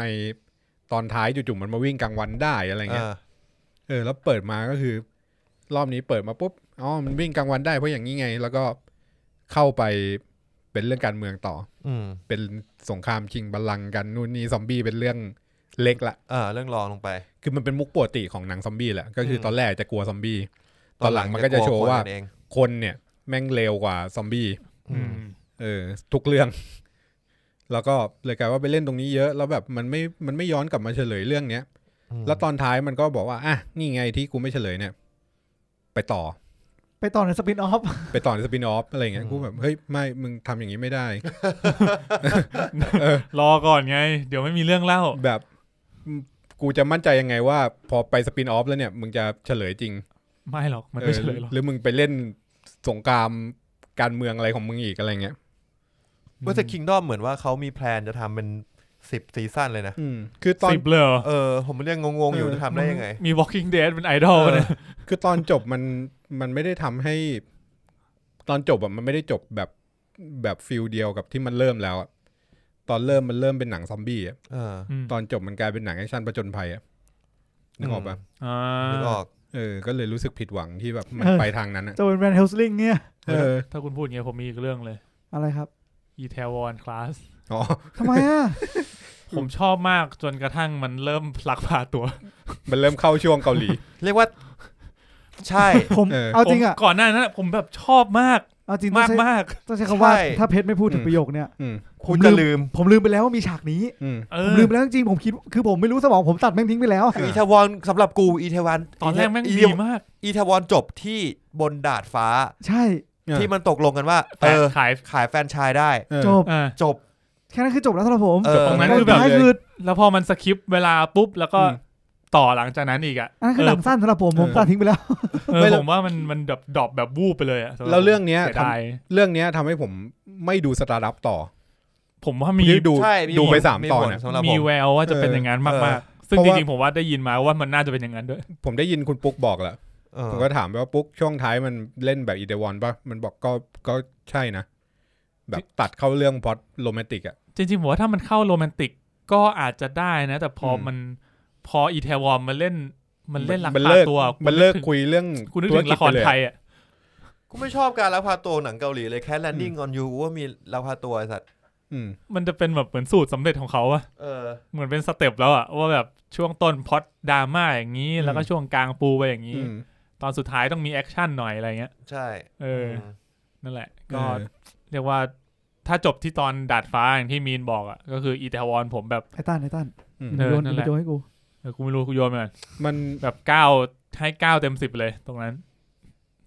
อาจจะไปสอนส่วนหนึ่งที่ทำให้แบบไม่ค่อยอยากจะไปดูหนังเกาหลีเพราะว่ากลัวแบบมันเริ่มเรื่องแบบนึงแล้วเดี๋ยวตอนท้ายมันเข้าสูตรของมันแล้วมันจะกลายเป็นหนังรักอะไรเงี้ยจริงต้องบอกว่าเราโดนทำร้ายเยอะนะจริงๆในช่วง2 ปีที่ผ่านมาเนี่ยกับซีรีส์เกาหลีนะเนี่ยกับตาเนี่ยสวีทโฮมเนี่ยตอนท้ายก็กลายเป็นหนังดราม่าหนังว่ายังโอเคดราม่าโอเคก็ใช่ไงมันยังดราม่ามันยังโอเคแต่มันเกือบมีความโรแมนติกโผล่มานิดนึงแต่ว่าดีที่มันไม่ไปทางนั้นมันดราม่าต่อโฮเทลเดลูน่าดูปีนี้หรือปีที่แล้วเพชรปีที่แล้วโอเคปีที่แล้วช่วงปลายปีเนอะแต่คือโฮเทลมันออกแนวนี้มาตั้งแต่แรกแล้วไงคือเหมือนมันเปิดมาด้วยความแบบคือโฮเทลมันเริ่มแฟนตาซีมันเริ่มมีความโรแมนติกอยู่แล้วตั้งแต่ต้นเพราะงั้น expectation มึงโอเคไงที่แบบมันจะเข้าเรื่องรักๆอะไรเงี้ยโอ้แต่ตอนจบโฮเทลขยี้มากเลยนะขยี้แบบแต่คือมันไม่ได้ขยี้แบบมันยังไงมันค่อยๆบาดมึงไปเรื่อยๆเรื่อยๆค่อยๆแบบกรีดมึงทีละเส้นอ่ะแบบไม่โดนหลอกขายเอาไว้ไงอารมณ์นั้นอ่ะจริงคือเสนอหน้าคือเสนอมายังไงอ่ะจบแบบจบอย่างนั้นอ่ะดีมากแต่ตอนจบมันแบบโคตรบาดเลยอ่ะแบบคือทุกเรื่องอ่ะมันจะพยายามหาทางจบให้มันแบบคือเหมือนเรามีความสุขอ่ะแต่เรื่องนี้จบแล้วแบบไม่รู้ว่าจะมีความสุขยังไงอ่ะ คือพอดูแล้วเราจะรู้สึกว่าโฮเทลอย่างเงี้ยเราจะรู้สึกว่าเฮ้ยแม่งจะจบอย่างนี้จริงเหรอวะมันจะอย่างนี้จริงเหรอวะมันก็จะไปเรื่อยๆเฮ้ยเอาจริงเหรอวะเอางี้มันเอางี้จริงว่ะแล้วมันก็แบบว่ะแล้วมันก็แบบก็ไปอย่างเงี้ยก็แบบย้ำไปเรื่อยๆย้ำไปเรื่อยก็มันตอนจบมันดีอ่ะมันดีใช่ก็คือมันก็เป็นแนวมันเปิดด้วยความโรแมนติกมาอยู่แล้วไงมันก็เลยไม่ได้หลอกเรามีอีกสักเรื่องไหมครับงั้นผมจะเข้าเรื่องทีเด็ดผมละไม่มีเมื่อกี้มันจะนึกออกแต่ลืมไปละของผมนะครับมาเลยฮะน่าจะไม่รู้เรื่องสุดท้ายเรื่องนะแต่ผมเรื่องสุดท้ายละครับผมน่าจะไม่มีละเทเน็ตมือมาก่อนผมอ่ะเอาจริงคือผมกำลังคิดในใจว่าเฮ้ยเราไม่มีใครเอาเทเน็ตไว้ในเรื่องน่าผิดหวังเลยวะว่ะกูลืมไปเลยกูเก็บไว้คนสุดท้ายนี่เก็บเรื่องสุดท้ายนี่ชัดเลยนะฮะผมรู้สึกว่ามันผมก็ไปฟังตอนที่เราด่าเทเน็ตได้คุยเรื่องเทเน็ตได้เหตุผลมันก็จะอยู่ในนั้นหมดแล้วแต่เหตุผลที่ผมให้ไว้ก็คือผมรู้สึกว่าตัวละครอ่อนบทพูดแปลกตัดต่อแปลกมันมีความดื้อของโนแลนอยู่ในเรื่องนี้ใช่เรื่องความมึนงง exposition เขาเรียกอะไร exposition เวลาที่แบบมันควรจะเล่าเรื่องมันเร็วเกินไปจนแบบ catch up ไม่ทันซึ่งผมรู้สึกว่ามันเป็นความเขาทำให้มัน exposition มันดีกว่านี้ได้คือเป็นความตั้งใจของเขาที่อยากให้มันเร็วใช่เร็วเกินไปซึ่งถ้าตั้งใจแบบนี้ก็ต้องบอกว่าผมไม่ชอบแล้วกันที่คุณจะตั้งใจให้มันเป็นแบบเนี้ยก็เลยคือมันไม่ใช่เป็นแบบความจำเป็นของเนื้อเรื่องที่มึงจะต้องอธิบายด้วยความแบบรวดเร็วขนาดเนี้ยแล้วพอมันแคชอัพไม่ทันบางทีมันก็จะไม่เอนจอยกับหนังไปเลยนะแล้วและอีกอย่างนึงผมรู้สึกว่ามันไม่ได้กราฟมันแปลกกราฟเส้นกราฟการเนื้อเรื่องมันแปลกแล้วพอมันนานด้วยพอยิ่งมันแบบกราฟของหนังมันไม่ได้ซีเควนซ์มันไม่ได้สวยเหมือน Inception เหมือน The Dark Knight อะไรเงี้ยซึ่งจริงๆ The Dark Knight ก็แอบมีกราฟที่แปลกแต่ว่าโอเครับได้แต่คือมันหวังมากกว่านี้จากพ่วงกับ Inception คือหวังความกลมกล่อมกว่านี้ใช่แต่มันออกมาไม่ค่อยกลมกล่อมเท่าไหร่ไม่กลมกล่อมรู้สึกผิดหวังแล้วมันเป็นเรื่องเดียวในปีนี้ด้วยมั้งที่ได้ดูในโรง1917เราดูปีนี้ป่ะต้นปีนี้ถึง917กูยอม1917เนี่ยกูชอบดีจริงกูยังคงคำพูดเดิมอ่ะมันคือออสการ์สำหรับกูกูสวนได้ปะกูผิดหวัง1917หน่อยก็ใช่มันแล้วแต่ประสบการณ์แต่คนไม่เหมือนกันจริงมึงต้องให้แม็กไอ้สัตว์จริงใช่คือแบบคือเชี่ยลูกปืนแม่งเลียวมากกูเป็นคนที่ไม่อะไรกับการไปดู IMAX ไงนึกออกปะกูไปเสพที่คอนเทนต์ของมันถ้าไงถ้ากูเสพคอนเทนต์1917จะไม่มีอะไรเลยจะไม่มีอะไรสำหรับกูเลยยอมรับมันคือเดินไปเดินทางอย่างเงี้ยอย่างที่บอกเลยกูจะชอบการเสพการเล่าเรื่องอะไรเงี้ยแล้วงั้นถ้าถามย้อนกลับมาการเล่าเรื่องเทนเน็ตการเล่าเรื่องของเทนเน็ตว่าโอเคเทนเน็ตกูชอบกูชอบในมากกว่าทุกคนในนี้มั้งแต่ว่าก็เห็นชัดว่าแบบมันก็ไม่ค่อยในแง่การเล่าเรื่องผมชอบเทเน็ตมากกว่า Interstellar เห็นด้วยแต่ว่าในแง่ความกลมกล่อมของเรื่องInterstellar ดีกว่าใช่ผมรู้สึกเหมือน Interstellar เราโฟกัสแล้วว่าเราต้องโฟกัสกับอะไรตั้งแต่ช่วงต้นๆแต่เทเน็ตแบบเรื่องมันคืออะไรวะมันมีปริศนาอยู่ตลอดเวลาแล้วจนจบแล้วปริศนามันก็ยังไม่เฉลยเท่าไหร่ก็สำหรับกูInterstellarที่มันสำหรับผมแค่รู้สึกว่าสำหรับผมเลยนะมาเล่นท่าโกงใส่ผมมันเอาความรักครอบครัวมาแบบมาบิวบีสุดท้ายแต่มันเป็นหนังครอบครัวอยู่แล้วตั้งแต่ต้นเข้าใจหมายถึงว่ามันเป็นท่าโกงสำหรับผมไงคือถ้ามันมีความครอบครัวมาอย่างเงี้ยมันเล่นอย่างเงี้ยยังไงก็อินกูก็อินไม่ได้เลยกูบอกเลยคือมันจะว่าไงคือไม่ได้แบบว่าไม่ได้จัดนะว่ามันดีหรือมันไม่ดีหรือมันชนะหรือแพ้เพราะอะไรแต่หมายถึงว่าถ้าเป็นผมถ้าเป็นเรื่องความรักครอบครัวมาอย่างเงี้ยมึงเวทยังไงมึงก็ไม่มีทางชนะสิ่งนี้ได้ในสำหรับกูอยู่แล้วไงผู้ชายรักครอบครัวนะไม่ใช่คือถ้าไปเทียบกับ Interstellar มัน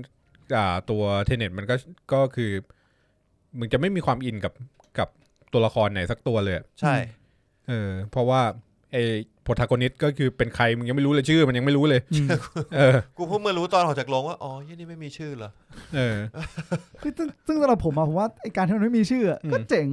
แล้วการยิ่งไงคอนเสิร์ตการย้อนเวลาของมันยิ่งผมรักมากเลยผมแค่รู้สึกว่าสิ่งนี้มันสามารถเบียด เบียดข้อเสียของมันได้อ่ะมันเป็นหนังที่มีกิมมิคเจ๋งๆเยอะแต่ว่ามันทำมาหยาบไปหน่อยในความคือถ้าเป็นคนที่ดูแล้วชอบเรื่องกิมมิคอะไรเงี้ยก็จะชอบไปแต่ว่าถ้าแบบชอบรวมๆอ่ะมันก็ไม่ได้แบบดีเลิศขนาดนั้นสำหรับผมเรื่องนี้แม่งเวทยากมากเลยคือมันสูสีทั้งสิ่งที่ชอบกับไม่ชอบใช่มันสูสีมันก็เลยแบบกลางๆแต่คือถ้าแบบมึงเอาสิ่งที่ชอบแล้วแบบสิ่งที่ชอบคือตั้งหากแต่สิ่งที่ผิดหวังคือวงไว้อ่ะก็แดงเข้มอยู่นะแดงเข้มอยู่มันก็จะสูสีกันแต่คือไอ้ตรงสมมติอันที่ชอบอ่ะอันที่ชอบก็คือชอบแหละชอบมากก็น้ำเงินเข้มอยู่เหมือนกันใช่ใช่ใช่ครับนั่นแหละอันนี้มันเป็นลิสต์ผมแล้วกันใช่ผมพูดถึงอวกาศผมนอกเรื่องนิดนึงได้ไหมได้คือผมเราไม่มีที่อะไรในเรื่องเราคือผมไปเจอ YouTube เขาไม่ใช่ Facebook เขาโพสต์ข่าวประมาณว่าตอนนี้เหมือนแบบนักวิทยาศาสตร์ของดาราศาสตร์ประเทศจำไม่ได้ประเทศไหนบอกว่าเขาเจอทางด่วนอวกาศทางด่วนอวกาศเป็นไงวะผมก็เลยไปนั่งอ่านเอามันไปทิ้งเลยมันรูหนอนเงี้ยไม่เขาบอกตอนแรกผมไม่สงสัยผมก็เข้าไปอ่านคือเขาใช้แรงเหวี่ยงของดาวแต่ละดวงงงป่ะคือดาวแต่ละดวงมันจะมีแบบเป็นแรงโน้มถ่วงก็เหมือนแบบพอสมมติว่าดาวมันวิ่งมาจนถึงอยู่ในระยะเนี้ยคุณจะวิ่งแบบวึบเหมือนฟอร์กายเขาเรียกสลิงช็อตซึ่งผมถ้าอ่านเสร็จปุ๊บอะ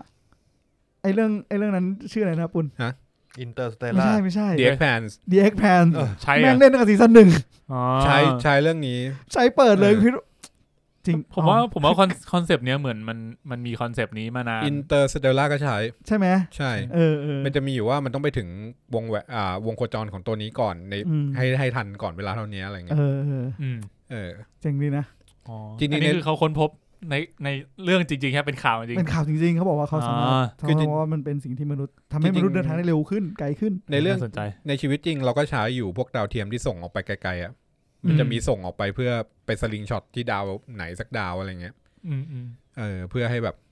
ออกไปโดยที่ไม่ต้องใช้เชื้อเพลิงคือคุ้มกว่าแหละมันไกลไปได้ไกลกว่าแหละตรงๆเหมือนแบบให้ดาวแต่ละดวงช่วยเหวี่ยงไปเรื่อยๆรวมกันไปไกลกว่ารวมกันมันกว่าไม่ได้เอาปะล่ะเอาปะล่ะมันเป็นคำพูดของคนประเทศเลยนะที่ไปด้วยกันไปได้ไกลมันจะมีประเทศไหนวะไม่รู้ถ้าเป็นภาษาไทยก็ประเทศไทยเหรอเนาะใช่เว้ยมันมาจากโฆษณาอะไรสักอย่างไม่ใช่เหรอไม่ใช่มันมีมองโกมีอะไรมารวมกันมันมีชนเผ่าเหมือนว่าถ้าไปคนเดียวอ่ะก็คือจะไปได้เร็วแต่ถ้าไปด้วยกันจะไปได้ไกลmake sense นะเป็นสุภาษิตมันเป็นสุภาษิตของสักชาติเนี่ยไม่มั่นใจสักพักเขาบอกพี่จริงๆเป็นโฆษณาครับใครรู้ก็ Twitter นะมาเลยครับมาแหกกุนมีนกันต่อโอเคมีอะไรอีกมีอะไรผิดหวังอีกไหมไม่มีละสัตว์ฟัดไปเยอะเหมือนกันนะผิดหวังอ่ะผิดหวังไล่ชื่ออีกทีไหมที่ผมผิดหวังของผมมี Money Heist Crash Landing on You Dark Season 3 Tenet ครับแค่นี้ครับของคุณมีนมีอะไรบ้างนะ Eternal ครับ King Eternal Monarch ของผมก็จะมีPeninsula มี Asphalt มีอะไรอีกเรื่องนึงวะเมื่อกี้Itaewon Class ประมาณนี้คุณปุณมีอะไรบ้างนะผมมี Alter Carbon มีSnowpiercer มี1917แล้วก็ถ้านับเรื่องที่ดูแล้วไม่ดูต่อจนจบเป็นผิดหวังด้วยเนี่ยก็จะมีอีกเยอะ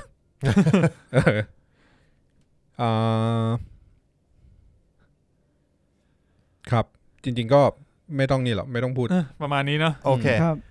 งั้นไปต่อที่โหมดต่อมาโหมด outstanding คือเรียกว่าเกินคาดเซอร์ไพรส์จริงๆผมเยอะมากเลยอ่ะมันจะรวมถึงแบบที่เราชอบด้วยไหมใช่คือมันจะมีแบบความชอบกับแบบความสุดท้ายมันจะไปซ้อนใช่ความเกินคาดแล้วกันความถ้าผมว่าผมเอาสำหรับผมเอาอันที่ชอบก็อยู่อันที่ชอบนะอันที่เกินคาดแล้วชอบก็อยู่อันที่ชอบนะอันที่เกินคาดเฉยๆคือมันอาจจะไอโหมดไอเนี้ยอาจจะอินเตอร์เซกกับท็อป5ของมึงได้เหรอแล้วแต่ลิสต์แต่ละคนครับมีนมาก่อนเลยถ้าพูดมาขนาดนี้ โอเคครับอันแรกนะผมขอเป็นมันเป็นมันจริงมันฉายมันก้ำกึ่งนะมันปีที่แล้วถึงปีนี้ก็คือ315วันบ้านฉันบ้านเธอของ BNK เพราะว่าตอนแรกคิดว่าก็เป็น BNK อ่ะแล้วก็หนังก็คิดว่าน้องๆก็เป็นยังก็เป็นไอดอลอ่ะมือใหม่ด้านการแสดงอยู่แต่ดูแล้วรู้สึกว่าเฮ้ยอยากดูตอนต่อไปแล้วเฮ้ยอยากดูตอนต่อไปแล้วเขาจะมีแบบซีซั่นใหม่ไหมเคยมันน่าจะจบไหมเรื่องมันน่าจะจบโอเคตามเหตุผลแล้วก็จบแต่ว่าจักรวาลเนี้ยถ้าคุณจะได้จักรวาลนี้ต่อมันก็ทำได้ไงมันก็เป็นแบบมันจบแล้วแหละครอบครัวใช่ก็จะเรียนลูกคนนี้จะไปกับคนนั้นจะไปเรียนต่อต่างประเทศสปินออฟก็ว่านไปก็เป็นไปได้ถ้าเขาจะทำครับนี่เรื่องแรกเรื่องที่2คือ Love in the Moonlight จริงๆมันเป็นหนังซีรีส์เกาหลีปีLover in the Moonlight 2016 Love in the Moonlight เลยเรื่องนี้ไม่เคยได้ยินอยู่ใน Netflix ด้วยดูสิมันซีรีส์เก่าแล้วครับผมรักล้วนๆเลยก็คือพระเอกคือพาร์คโบกอมครับชอบคนนี้ใช่ไหมไม่ใช่มีเรื่องไหนของเขาที่ผมดูล่ะก็คือจริงๆแบบไม่ได้คาดหวังไม่ได้อะไรเลยก็แค่ลงมาแล้วเจอซีรีส์เฮ้ยติดว่ะทั้งที่แบบเนื้อเรื่องเอาจริงคร่าวๆเลยนะคือนางเอกอ่ะมาเป็นคันทีนางเอกเป็นคันทีปลอมตัวมาเป็นคันทีชื่อทัดดาวสุยาจุ้ยแล้วเสร็จแล้วก็พระเอกเป็นคันทีพรินซ์อะไรนะเจ้าชายนะเป็นไงคอนเซ็ปต์แค่นี้พอดแม่งคีเช่สัตว์ผมชอบเฉยเลยว่ะพันบรการเล่นมันแล้วแบบเนื้อเรื่องแบบแม่งรักมากแล้วมีความอิจฉามีความกลั่นแกล้งเฮ้ยแต่ชอบอ่ะทำไมมึงชอบอะไรมึงชอบไม่รู้สนุกอ่ะคือมันเป็นแบบแนวแบบโรแมนติกคอมเมดี้อะไรอย่างเงี้ยตลกโรแมนติกไม่ค่อยคอมอ่ะแต่โรแมนติกดราม่าไหมดราม่านิดดูแบบเหมือนมันไม่หนักไปไม่แรงไปเพลินๆรู้สึกงั้นอ่ะชอบเฉยมี18 ตอนงั้นผมขอต่อคุณมีนครับผมต่อเนื่องจาก I Love in the Moonlight เนี่ยผมว่ามีเรื่องนึงที่ตอนแรกไม่อยู่ในลิสต์นะแต่พอคุณมีนพูดมาอยากพูดถึง What's Wrong with Secretary Kim เฮ้ยผมว่าเรื่องนี้เลขาคิมตอนปีที่ผมดูอ่ะไม่ชอบมากสนุกไอ้เหี้ยสนุกมากแต่ว่ารู้สึกสนุกอยู่ประมาณ10 ตอนแล้ว6 ตอนหลังคือแบบดูเพื่อให้จบแล้วก็กดข้ามๆแล้วอ่ะก็เลยแบบว่าชอบไม่สุดซะทีเดียวแต่ว่าช่วงที่ชอบคือชอบมากแล้วแบบพระเอกกวนตีนน่ารักติงตองนางเอกสวยน่ารักแล้วแบบบ้องๆหน่อยอ่ะทุกอย่างออกมาตัวละครประกอบแวดล้อมมันอ่ะดีหมดเลยเว้ยกูชอบตรงเนี้ยตัวละครที่แวดล้อมทุกอย่างแบบคือโลกในเรื่องมันมีชีวิตชีวาหน่อยโลกมีชีวิตชีวามันตัวละครมันมีมิติใช่ตัวละครมันมิติมันสุดอ่ะมันมีความการ์ตูนที่กำลังโอเคก็เลยค่อนข้างโอเคกับเรื่องนี้นะฮะครับงั้นผมขอกลับมาเรื่องสุดท้ายละ My Mister ครับเกาหลีอีกแล้วก็เป็นซีรีส์ IU ปี2018มึงใช้คำว่าซีรีส์ IU แทนคำว่าซีรีส์เกาหลีแล้วเฮ้ยเรื่องนี้แยกเป็นหมวดเรื่องนี้กูอยากดูมาก My Mister ผมเพิ่งเห็นว่าคะแนนเขาใน MDB มันเป็นเรื่องที่เคยได้รางวัลนะคนโหวต 9.1 คือเรื่องเนี้ยแม่งเข้าขั้นขึ้นหิ่งเรื่องนึงเลยนะรางวัลแบบไอตอนรางวัลนี่เนี่ยแบ็คซังอวอร์ดอ่ะคือท็อปซีรีส์ของเกาหลีแล้วเรื่องนี้คือสำหรับผมแค่แบบผมไม่ได้คาดหวังอะไรอันนี้คุณดูจบเหรอไม่ได้คาดหวังอะไรจากเรื่องนี้อ่ะแต่ก็ไปตามดูจนจบอ่ะแล้วก็รู้สึกว่าเฮ้ยมันดีว่ะมันเรื่องนี้อยู่ในลิสต์ของผมที่อยากดูมากแต่ว่ามันจะค่อนข้างหนักป่ะเรื่องนี้ดราม่านะดราม่าจ๋าเลยใช้ได้เลยเลยแบบไม่กล้าดูอ่ะ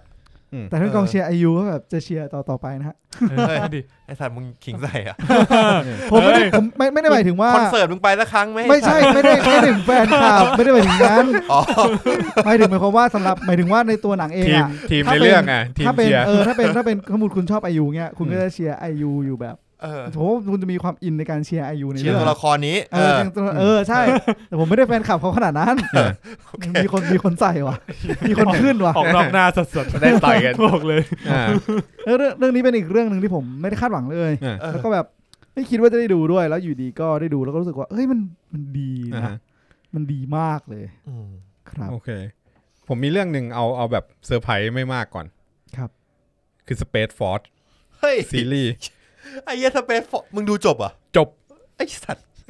Space Force จากคนสร้าง The Office ใช่มุกตลกมันก็จะเป็นมุกตลกแบบ The Office อ่ะสตีฟคาร์เรลสตีฟคาร์เรล เขาเป็นโปรดิวเซอร์ด้วยใช่ก็ดูแล้วก็เพลินดูก็หาดีคือดูไปเฉยๆแต่ว่าตอนดูอ่ะไม่ค่อยเท่าไหร่แต่พอตอนหลังมันมีข่าวSpace Force ของจริงความฮาในเรื่องอ่ะมันเริ่มฮาขึ้นเรื่อยๆเหมือนในเรื่องมันก็ล้อทำด้วยป่ะมันล้อหมดเลยล้อแบบหนักเลยใช่มันล้อโปรตัสก็คือPresident of US ใช่ป่ะแล้วก็มีโฟตัสคือ First Lady of นู่นเนี่ยมันล้อโฟตัสบ่อยมากด้วยเหมือนกันเรื่องเครื่องแบบอะไรเงี้ยแต่ว่าไอความมุกตลกบ้าบอของมันอ่ะที่ไม่คิดว่าจะเกิดขึ้นจริงอ่ะพอมาชีวิตจริงอ่ะแม่งก็มีความจริงมีข่าวจากไอ้ Space Force ของ US เนี่ยออกมาค่อนข้างจริงอยู่บ้างเช่นข่าวล่าสุดอันนี้เล่าให้ฟังเลยก็ได้ไอกองทัพอวกาศของอเมริกาเนี่ยที่ชื่อ Guardian อะไรเนี่ยof the Galaxy เอาอย่างแรกก่อนคือแต่ละทัพอ่ะมันจะมีคำเรียกถูกปะแล้วทีนี้มันก็โหวตมาแล้วต่อไปเนี่ย Space Force ให้เรียกให้ประชาชนอเมริกาเรียกทหารทัพอวกาศเนี่ยว่า Guardian ก็มีความแบบอยู่ในเบียวหน่อยๆละทีนี้มันมีทหารอยู่คนนึงโดนลดชั้นเว้ยเขาเรียกอะไรลดยศอ่ะปลดยศอ่ะเพราะว่าขาดซ้อมขาดอบรมอ่ะโดยที่ไอทหารเนี่ยมันโดดการอบรมเนี่ยไปต่อแถวซื้อ P5 พี่เจ๋งแล้วมันยังไงรู้ไหมมันเขียนโน้ตไว้มันบอกว่าP5 มาก่อนจดหมายไอ้ขอโทษเนี่ยตามมาทีหลังโยโลกลับมาโดนลดยศทันทีไอ้เหี้ยคือแม่งฮากว่าในเรื่องอ่ะคือว่าในเรื่องแม่งฮาแล้วอ่ะชีวิตจริงแม่งก็ฮาอีกอ่ะก็เลยแบบไอ้เหี้ยนี่คือทัพอวกาศเยี่ยมสมควรกูว่าก็เป็นเรื่องที่ยิ่งดูไปเรื่อยๆยิ่งมีข่าวมาเรื่อยๆเริ่มรู้สึกว่าเริ่มนี่ขึ้นตอนนี้มันก็มีจริงใช่ไหมมีจริงตั้ง Space Force จริงใช่แล้วหน่วยเนี้ยขายสินค้าที่เรียกว่า Space Force ไม่ได้เพราะว่าไอซีรีส์เรื่องนี้มันไปจดทะเบียนการค้าก่อนอันนี้ก็แสบคือมึงขายโปรดักต์ Space Force ของทัพอวกาศมึงเองไม่ได้สำหรับหน้าเพราะ Netflix มันไปจดทะเบียน Space Force ไว้โคตรเหี้ยกว่าเป็นซีรีส์ที่เหี้ยมากไอ้สัสคือมันทำแสบอ่ะแล้วโลโก้ไอ้ Space Force ของจริงแม่งดันเสือกเหมือนโลโก้ Starfleet Command ของ Star Trek มีดราม่าอยู่คือไอ้เหี้ยกลายเป็นว่าของจริงอ่ะตลกกว่าในเรื่องก็เลยเป็นเรื่องนึงที่แบบประทับใจก็ outstanding ดีเพจมีนะเพจมีใช่มั้ยโอ้ย outstanding เหรอมีพูดถึงอันนี้ก่อนแล้วกัน Into the Night โอ้ยเชี่ยกูใส่เหมือนกัน Into the Night ถือว่าผมไม่ได้คาดหวังมากเท่าไหร่ตอนแรกเริ่มมาแบบก็เพลินๆดีแต่พอไปเรื่อยๆแล้วแบบเฮ้ยมันเชี่ยอยู่ดูไม่ได้เลยแม่งเจ๋งว่ะมันดีแล้วก็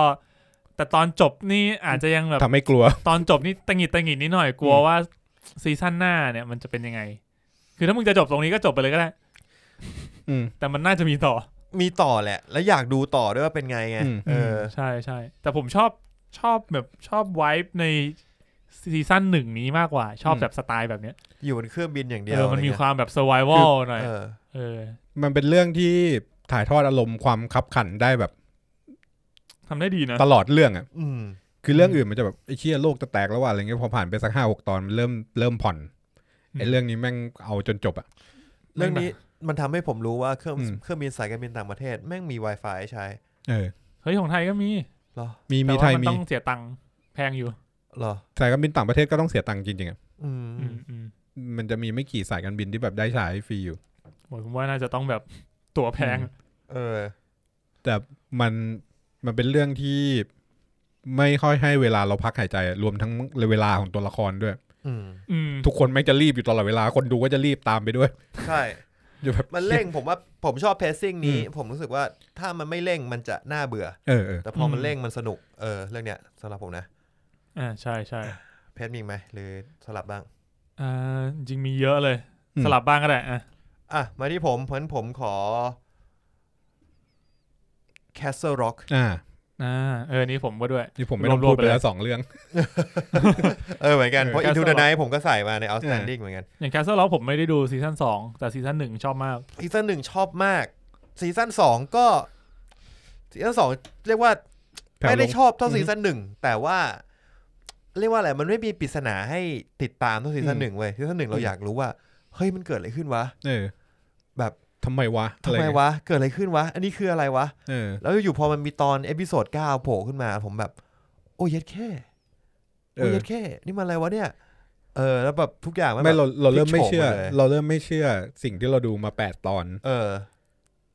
แล้วเราก็เริ่มสับสนละว่าจริงแล้วมันเกิดอะไรขึ้นวะแล้วแบบพอดูก้าวปุ๊บโอ้ยสัตว์ไอ้เชี่ยกูแบบเปิดขึ้นมากูแบบเฮี้ยเลยลองเฮี้ยลั่นดังมากแล้วพอเลยกินข้าวพอดีแบบเครียดเลยตอนนั้นก็ลงไปกินข้าวเราก็แบบขึ้นมาดู90ต่อเลยแล้วก็แบบความรู้สึกที่มีต่อเรื่องนี้มันก็ล้นขึ้นมาเลยแต่ซีซั่น2อ่ะโอเคมันไม่ได้ความรู้สึกนั้นแล้วซีซั่น2มันเหมือนเป็นไซด์เควสแบบไปเดินเรื่องของมันอ่ะใช่มันเป็นเรื่องของมันที่อยู่ในเมืองเดียวกันเฉยๆก็ยังเอลิเมนต์ของซีซั่น1หายไปเยอะแต่ว่าก็ยังได้อยู่ได้อีกโทนหนึ่งขึ้นมาอย่างที่เราเคยเล่าไปเป็นโทนแอคชั่นแบบแอคชั่นจริงๆอะไรเงี้ยผมมองว่าซีซั่น2มันเหมือนไปพักเพื่ออธิบายตรงนี้เพิ่มอีกหน่อยแล้วเดี๋ยวซีซั่น3มันจะกลับมาแบบเนื้อเรื่องหลักหนักๆของมันอ่ะซึ่งโดนแคนเซิลไปแล้วนะครับก็อดดูไปนะครับจบไปนั่นคือ Castle Rock ครับมามีใครไหมครับคุณมีเพิ่มไหมหรือหมดแล้วไม่มีครับคุณปุณมีไหมDracula นี่ผมก็ดู Dracula ที่เป็นซีรีส์ใน Netflix เนาะใช่ผมดูเหมือนกันตอนต้นปีเลยมันตีความ Dracula ได้ค่อนข้างดีคือไม่ได้ค่อนข้างดีหรอกคือมันค่อนข้างเคารพตัวนิยายเพราะว่านิยายต้นฉบับมันอะDraculaมันไม่ได้คลีเช่ขนาดนั้นนะ คือมันก็Draculaมันจะมีมิติของมันอะมันจะไม่เหมือนแบบDraculaในแวนเฮลซิงอะไรเงี้ยที่แบบกูคือDraculaกูเลวอะไรเงี้ยฟีลแบบเป็นปีศาจกระหายเลือดจะแดกทุกอย่างเลือดอะไรเงี้ยแต่อันนี้มันจะมีความแบบคือในนิยายอ่ะมันเคยอธิบายว่ามันเป็นคนที่มีเสน่ห์มากใช่มีวาทศิลป์สุดๆคนเนี้ยตัวเขาDraculaเนี่ยใช่แต่ว่าพอเป็นเรื่องอื่นอ่ะที่ไป implement เป็นตัวละครเกรด B อ่ะไอ้เสน่ห์อะไรพวกนี้มันเลยกลายเป็นเรื่องเวทมนต์ของDraculaมากกว่าแต่ว่าอันเนี้ยคือดูแล้วแบบมันก็ไม่ได้ใช้เวทมนต์อะไรมากแต่ความเหนือธรรมชาติมันมีอยู่แต่ว่าช่วงท้ายๆเนี่ยชอบในการที่มันตีความต่อไปอีกช่วงท้ายตอนสุดท้ายแม่งล้ำช่วงตอนสุดท้ายอ่ะมันจะแบบโอ้มึงตีความอย่างนี้เลยวะไม่ได้ดูอ่ะ3 ตอนเองนะเหรอใช่ตอนละชั่วโมงมั้งประมาณนั้นตอนที่3เนี่ยเป็นตอนที่แบบเท่สุดๆเนี่ยกูแบบแม่งมาเล่าแบบกูเจ็ดแค่เอางี้เลยวะไอ้ขนาดนั้นเลยเหรอวะ1-2เนี่ยมันแปลกอ่ะ1-2เนี่ยมันเล่า1เนี่ยมันเล่าแบบนิยายเลยเหมือนแบบDraculaทั่วไปที่เรานึกออกในยุคนั้นแบบอยู่ในปราสาทอะไรเงี้ย2เนี่ยจะมีความพิเศษหน่อยคือมันจะมีกลิ่นอายของ Penny Dreadful คือมีการสืบสวนสอบสวนเกิดขึ้น2ก็สนุกส่วน3เนี่ยคือ Modernize คือออริจินอลแล้วก็มีตรงกลางแล้วก็มีตีความแบบใหม่จบตรงนั้น3ตอนแล้วจบไม่ต้องทำอีกละพอกลับไปทำเชอร์ล็อกโฮมก็ได้มันมาจากผู้สร้างเชอร์ล็อกโฮมมาร์กาเตสนะครับนี่ก็เป็นเรื่องที่สนุกดีเพชรมีไหมผมมีอีก3เรื่องเลยอ่ะมีงั้นผมมาทางอันนี้คือเราอยู่ในโหมดไหนแล้วนะเอาสแตนดิ้งอยู่ชอบแล้วนี่ยังเอาสแตนอยู่ใช่ไหมงั้นเอาเป็นแบบชอบก็ได้งั้นผมรวมๆไหมงั้นผมใส่เรื่องนี้ไม่รู้มันเก่ายังนะ Saga of the Tanya Saga Tanya เป็นแอนิเมชั่นจริงไม่ใช่ของปีนี้หรอกแต่เพิ่งลง Netflix ปีนี้มั้งเทอร์มิดเอาจริงคือผมเพิ่งได้ดูปีนี้เพราะคำแนะนำของคุณปุณแล้วปุ๊กด้วยคนนึงไอ้ปุ๊กมันมาหาในเมดูใน Netflix ก็เลยบอกเอาธัญญาไปดูแล้วปุ๊กก็อินเราก็แบบกำลังหาการ์ตูนตอนนั้นคือแบบใน Netflix ก็มีแต่การ์ตูนสายหลักอะนะจะมีแบบด็อกเตอร์สโตนก็อ่านไปแล้วฮีโร่My Hero Academia ก็อ่านไปแล้วเจอซาก้าดูสักหน่อยการ์ตูนมันน่าจะแบบ20 นาทีอ่ะพักกลางวันจบเปิดมาตอนแรกจบเลยอ่านถึงคือแบบดูทีเดียวจบเลยอ่ะ แล้วมันเป็นเรื่องที่หลอกให้เราดูตัวร้าย แล้วมึงพัก20 นาทีคือมึงทำงาน ใช่ แล้วก็แบบ รู้ตัวดีเชี่ยเลิกงานแล้วอ่ะ รู้เลยดีเลิกงานชิบ งาน หย การไม่ทำ งานเพียบเลยต้องปั่นตอนนั้นเวิร์กฟอร์มโฮมไงแล้วก็ไม่มีใครตามงาน ก็แค่ผมก็ต้องทำให้ delivery พรุ่งนี้เช้าให้มันทันแค่นั้นเอง ก็แค่ ไม่ต้องนอน ก็แค่ตีสองไปอีกวันหนึ่งแล้วที่เพื่อนกูเล่นเกมไม่ได้จริงๆครับโหยมันจะว่าไงดีอ่ะ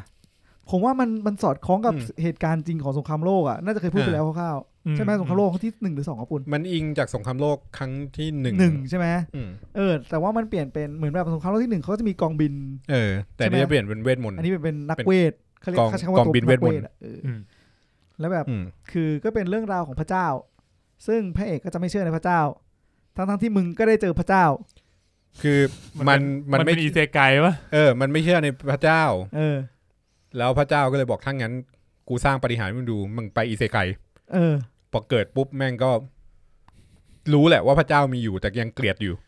คือไม่ชอบเปลี่ยนจากความไม่เชื่อเป็นเกลียดแทนแล้วพอเสร็จแล้วมันพระเจ้าเลยบังคับว่ามึงอยากใช้พลังสวดมนต์สิภาวนาสิอ้อนวอนสิเรียกร้องหาพระเจ้าสิแบบยอมรับกูพระเจ้าก็กวนตีนใช้ได้อยู่แล้ววันนั้นเรื่องนี้พระเจ้าเป็นตัวร้ายไอ้เหี้ยพระเอกก็เป็นตัวร้ายสนุกเป็นคนเลว2คนสู้กันแล้วมันมีความมันตรงที่แบบพระเอกมันก็มีสิ่งที่มันอยากทำใช่ไหมด้วยความที่มันก็มีความรู้เกี่ยวกับโลกที่มันอยู่ในปี2000ตอนแรกของมันคือซึ่งพระเอกมันเป็นพนักงานเงินเดือนเป็นหัวหน้าเงินเดือนที่ไม่มีความเป็นมนุษย์คือมึงเห็นแก่ตัวอย่างเดียวเป็นคนเหี้ยเป็นคนเหี้ยก็คือแบบลุงอีกปีลุงเกษียณแต่ว่าลุงทำผลงานไม่ได้ลุงโดนไล่ออกอะไรเงี้ยแทนที่แบบจะช่วยอะไรเงี้ยไม่ลุงไม่เอาแบบมึงทำงานไม่ตรงเป้ามึงออกไปแบบบริษัทแม่งเสีย efficiency ครับเลี้ยงมึงไว้ก็ไม่มีประโยชน์ออกไปดีกว่าอะไรเงี้ยมันเป็นคนอย่างนั้นแล้วต้องบอกว่าในซีซั่น1เนี่ยมันอีเซไกไปมันมากแล้วไม่เอาออฟสโคปเลยเว้ยจนจบก็แบบไม่เอาอยู่ในสโคปนั้นได้ดีมากสำหรับผมคิดว่าประทับใจคือดูไปกลางเรื่องมึงจะเพิ่งจะรู้สึกตัวว่ากูตามตัวร้ายอยู่ คือมันไม่มีแววจะดีขึ้นครับธัญญามันก็ยังนิสัยมันก็ยังเหี้ยเหมือนเดิมครับนั่นแหละครับมาของผมขอแหวกนิดนึงไบท์แมนครับผมไบท์แมนจริงให้2 ภาคเลยผมก็ไปดูตามคุณตั้นมามันเป็นหนังที่เบาสมองดีมันโอเคเว้ยสนุกคือว่ามันเป็นหนังสนุกแล้วก็มุกตลกมันก็ค่อนข้างฮิตหมายถึงว่าโอเคมุกออกมาโอเคหลายมุกอยู่แล้วแบบมันก็สร้างตัวละครที่น่าจดจำเยอะมากหลายตัวอย่างนรสิงห์ลูกพ่อเงี้ยใครก็จำได้ถ้าดูปุ๊บจำได้ทันทีนรสิงห์ลูกพ่อเลยหรือว่าตัวนาคอมเองก็เป็นตัวที่น่าสนใจน้องฝนพระเอกพีทก็โอเคทุกอย่างมันบาลานซ์ออกมาลงตัวเจนนิเฟอร์คิมเล่นนี่อะไรทุกอย่างออกมาดีอย่าลืมแล้วว่าคิมเล่นด้วยคือเป็นหนังตลกที่ยิงมุกมาแล้วมึงขำใช่ยิงมุกมาแล้วขำแล้วก็รู้สึกว่ามันก็มีแฝงข้อคิดอะไรที่มันก็โอเคแล้วมันก็ไม่ได้เล่าฝืนแบบว่ามีการผมว่าบทมันโฟลว์ดีใช้ได้อยู่เพราะฉะนั้นก็เลยถือว่าเกินคาดเพราะว่าผมก็มีเพื่อนบอกว่าเนี่ยเยี่ยมึงต้องไปดูไบท์แมนไอ้แบงค์อยู่เนี่ยไม่ใช่ เวลาตอนแรกผมนึกแต่ผมไม่ได้พูดอันนี้ไอ้กรคือพอคุณบอกว่าอะไรนะที่คุณบาสพับปิดฝาโน้ตบุ๊กแล้วก็บอกคุณในใจผมคิดนะมึงยังเชื่อคนที่ชวนมึงไปดูเรื่องแคทแอนดิ้งไม่ใช่ก่อนอันนี้บาสมันชวนทั้งรุ่นเลยไปถึงผู้ชายที่มีชวนดูเลยไปดูฮิเนโกะเฮียคู่กรรมทุกคนออกมาจากโรงเลยไอ้เฮียบาสไอ้บาสมันบอกตอนนั้นมันให้ความเห็นว่าคือทุกคนบอกว่าเฮียเนี่ยเราจะไปดูกันว่ามันเฮียขนาดไหนไม่แต่ที่ผมได้รับรู้มาบาสบอกว่ามันจะเทียบได้สักขนาดไหนกันเชียวว่ามันไม่ขนาดนั้นหรอกมันเป็นคนมองโลกในแง่ดีแล้วทุกคนก็เดินจากโรงมาแบบณเดชน์มันดีจริงว่ะที่เหลือเฮียหมดไอ้เหี้ยณเดชน์แบบแบกหลังแอนไหนเนี่ยกูบอกเลยขี้กับบูโน่เองสัตว์ณเดชน์เล่นเต็มที่เต็มที่จริงเต็มที่กว่านี้ไม่ได้แล้วณเดชน์คือเก่งกว่านี้คือต้องเป็นตำแหน่งอื่น แต่บาสมันจะเป็นอย่างนี้ เออ ชอบพิสูจน์นักวิทยาศา ช ส อ ต บ ร์ พิสูจน์ ไม่เนี่ยกูไม่ได้ดูไบแมนตายบาสไอ้สัตว์ อ๋อ ก็นั่นแหละไปดูมาแล้วก็โอ้โหเชี่ยคือมันเอาคือมัน เรียกว่าเกินคาดนะ บียอนอ่ะมันบียอนกับที่กูคิดไว้เยอะอะแต่คือมันไม่ได้ขนาดแสบสนิทนะ อืม แต่จำได้วันนั้นที่คุณตั้นเพิ่งดูมาก็มาเล่าประมาณนี้ คือคงชอบมากจริง ชอบรู้สึกแบบ ตอนนั้นไม่รู้เครียดเรื่องอะไรอยู่แต่พอดูไบแมนปุ๊บไอ้เหี้ยลืมทุกอย่างเลยสัตว์จำได้แต่นาคอม งั้นเรื่องเนี้ยล็อกแอนคี เอ้ย ลองคีผมไม่ได้ดู ผมว่าสนุกดีนะ ล็อกแอนคีเนี่ย อยู่ตรงไหน สำหรับผม ผม อยู่ใน หรือว่าลืม เอเวอเรสต์แล้วกัน ผมไม่มั่นใจเว้ยว่า อ่า สำหรับผมมันไม่เชิงประทับมันจะว่าประทับใจก็ประทับใจแต่ว่า มันใช้ความว่าผิดคาดง่ายกว่า เพราะว่าสิ่งที่ผมคิดธีมที่ออกมาภาพที่ผมวาดกับผลที่ออกอ่ะมันแปลกไปหมดเลยเลยไม่รู้จะจัดวางไว้ตรงไหน โอเค ครับ อย่างคุณปูนนี่เป็นไงกับเรื่องนี้ ดูป่ะดู เฉยแค่ถามดูเพราะว่ามันมีเราเคยทำตอนหนึ่งด้วย ใช่ ล็อก ใช่ แอนคี ก็เรียกว่าดูจบแล้วก็มาคุยกันซะหน่อย ครับ ไม่ให้เสียเปล่า คือเลื่อนไปดูว่าแบบมีหรือเปล่าคือตอนดูก็เอนจอยนะแต่ว่าไม่ถึงขนาดแบบประทับไม่ถึงขนาดเซอร์ไพรส์ถูกปะ เฉยดูเพลินๆเรื่อยๆอ่ะชอบ ม คือเหมือนถ้าตอนดูผมว่าสิ่งที่สนใจที่สุดก็คือแบบ เราอยากรู้ว่ากุญแจถัดไปอ่ะมันจะทำอะไรได้อันเนี้ยเป็นสิ่งที่อยากรู้แล้วมันก็แบบค่อยๆเล่ามาเรื่อยๆของผมมี The Chef Show อันนี้ไม่ได้ดู รายการ นี่ผมเคยดูตอนนึงตอนแรกเป็นรายการอาหารของจอห์นฟาโบใช่เป็นรายการที่ทำให้ผมรู้จักตัวตนของจอห์นฟาโบมากขึ้น เขาเป็นคนสนุกดีนะรู้ทำอาหารเก่งด้วยเพราะว่าก่อนทำวันนี้มันมีหนังเรื่องหนึ่งชื่อเชฟ The Chef เชฟเรื่องเชฟที่จอห์นฟาโบลงทุนไปเรียนทำอาหารเองจริงๆอย่างเงี้ยฉากที่ไอคอนิกมากคือฉากที่จอห์นฟาโบทำกริลชีสแซนด์วิชคือพ่อกูต้องลุกขึ้นมาทำอีกวันหนึ่งเลยใช่เราน่ากินมากไอรายการนี้มันเป็นส่วนต่อขยายจากหนังเรื่องนั้นอ่ะก็คือไอน่าจะเป็นเบสิกที่เราอยากทำเมนเทอร์ที่สอนเขาทำอาหารในเรื่องเนี้ยก็มาจับคู่กับเขาทำรายการอาหารต่อไอเมนเทอร์คนนี้ชื่อลอยชอยเป็นอเมริกันโคเรียนลูกครึ่งอ่ะแล้วก็มันก็ตะเวนไปตามร้านอาหารในอเมริกาแบบวัฒนธรรมฟู้ดทรัคอ่ะรู้ว่าพิซซ่านิวยอร์กอย่างเงี้ยร้านดังๆรู้ว่าไปบุกครัวของพรรคอะไรเงี้ย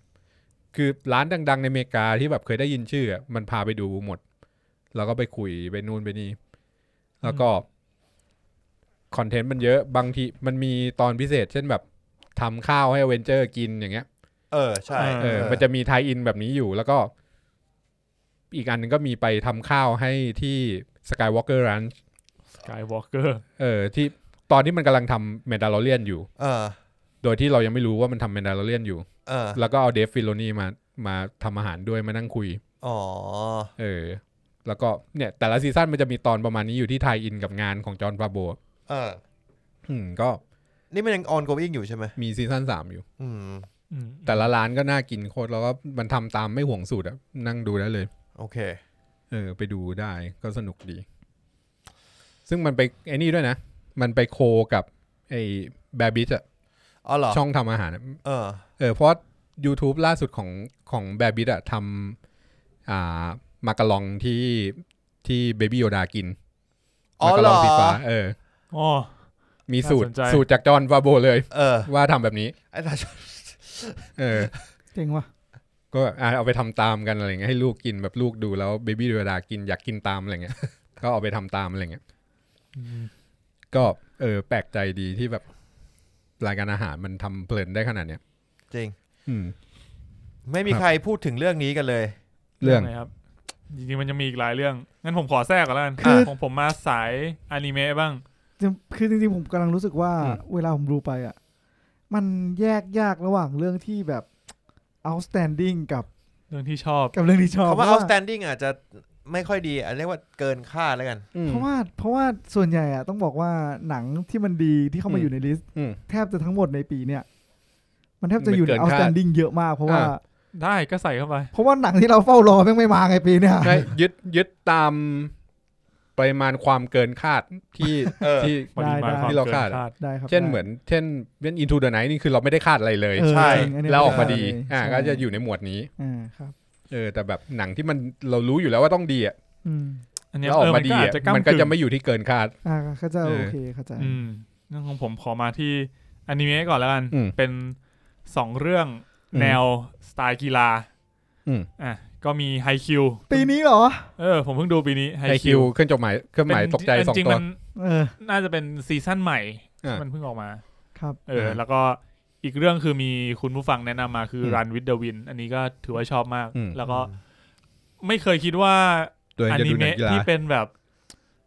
คือบอกผมชอบการ์ตูนกีฬาอยู่แล้ว แต่ว่าไม่เคยคิดว่าจะมาดูอนิเมะที่แบบวิ่งมาราธอนแข่งกันอะ โอเค แล้วแม่งแบบสนุกอะมันมีการพัฒนาตัวละครที่น่าสนใจ แล้วก็ทำให้เรารู้สึกชอบตัวละครหลาย ๆ ตัว ทำได้ดี ไฮคิวนี่สำหรับผมมันแอบมี จะว่าไงดีอ่ะมันจะบอกผิดหวังก็ไม่กึ่งผิดหวังนะมันจะมีซีซั่นหนึ่งที่แบบ ที่มันเป็นแมตช์เดียววะ เงาหน่อยอ่ะ อ๋อที่มันเป็นซ้อมอย่างเดียวปะ ที่เป็นซ้อมเยอะๆแต่ก็เข้าใจว่าซ้อมอ่ะแต่คือมันแผ่วไปเลย เหมือนมันเป็นช่วงแบบเบรกก่อนที่มันจะไปทัวร์นาเมนต์ ใช่ อีกทัวร์นาเมนต์หนึ่งอะไรเงี้ย แต่เป็นซีรีส์ที่แบบสำหรับผมคือการ์ตูนครอบครัวมากเลยนะ ต้องบอกว่าพ่อกับแม่ผมมาจบกีฬามา อ๋อ โอ้โห ดูเรื่องนี้กันมันมาก ชอบเลย ชอบเลย แล้วที่สำคัญเคยรู้ป่ะสิ่งที่แม่พูดบอกโหเขาวาดสรีระได้เป๊ะมากเลยอะเธอหันไปหาพ่อเว้ยพ่อบอกใช่จังหวะที่กระโดดแล้วขานี่คือเป๊ะมากเลยตามคุยอะไรกันวะเนี่ย เจ๋ง คนกีฬาคุย คนกีฬาคุยกัน เราไม่รู้เรื่อง เราเป็นแบบเนิร์ดแล้วก็อ๋อครับ ไม่รู้เรื่องแต่จริงๆจะว่าไปเนี่ยผมว่าผมก็สามารถเรียกพ่อกับแม่ผมว่าเนิร์ดได้นะ ก็เป็น ใช่ไหม เนิร์ด เนิร์ดแบบ ใน กีฬา ทางของ เนิร์ด เขา กีฬาไม่ผมรู้สึกว่าคำว่าเนิร์ดมันไม่ถูกต้องซะทีเดียว แต่สมมติ ผมว่าอย่างพ่อแม่คุณอาจจะถ้าเป็นคำว่าเนิร์ดอ่ะมันอยู่ที่บุคลิกด้วยผมรู้สึกงั้นนะเป็นโอตาคุกีฬา โอตาคุอ่ะใช่เพราะว่าโอตาคุแปลว่าแบบคนที่ชอบ คนที่ชอบในด้านนั้น แต่ว่ามันจะมีคำ counterpart ของเนิร์ดอีกอันหนึง เคาน์เตอร์พาร์ท คือคำว่า geek เป็นกีฬา อย่างเงี้ยมันจะดูเหมาะสมกว่าอย่างเช่น ถ้าเราบอกว่าเรากีกเรื่องหนังหรือว่าเรากีกเรื่องฟุตบอลอย่างเงี้ยโอเคกว่าแต่ถ้าเนิร์ดปุ๊บมันจะไปมาพร้อมกับแว่นส่วนใหญ่ใช่มันจะถูกอินเตอร์เพรตไปในทางที่ว่าลักษณะแบบคนที่ลุกดูเนิร์ดแต่ไอคนที่ลุกดูเนิร์ดมันอาจจะไม่รู้เฮียอะไรเลยก็ได้นะมันจะแบบแบงค์มาแบบกูไม่รู้เฮียเลยกูแค่ใส่แว่นเฉย นั่นกู เดี๋ยวถ้ายิง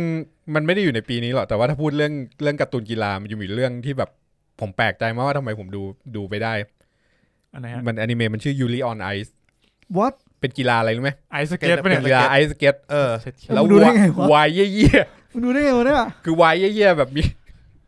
ตัวเอกมันซื้อแหวนให้กันแต่ว่ากูดูแล้วก็แบบเฮ้ยมันก็เพลินดีนะ คือตัดความวายอะไรออกไปแต่ว่าโอเค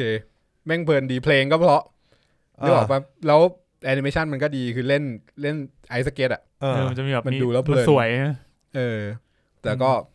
กลุ่มเป้าหมายไม่ใช่กูโอเคก็แปลกใจว่าทำไมกูดูไปได้นี่คือการ์ตูนกีฬามันอยู่ที่คนดูด้วยข้างๆหรือเปล่าครับไม่ดูคนเดียวจบแล้วไอเบนก็ดูไปถามไอเบนก็งงเหมือนกันว่าทำไมกู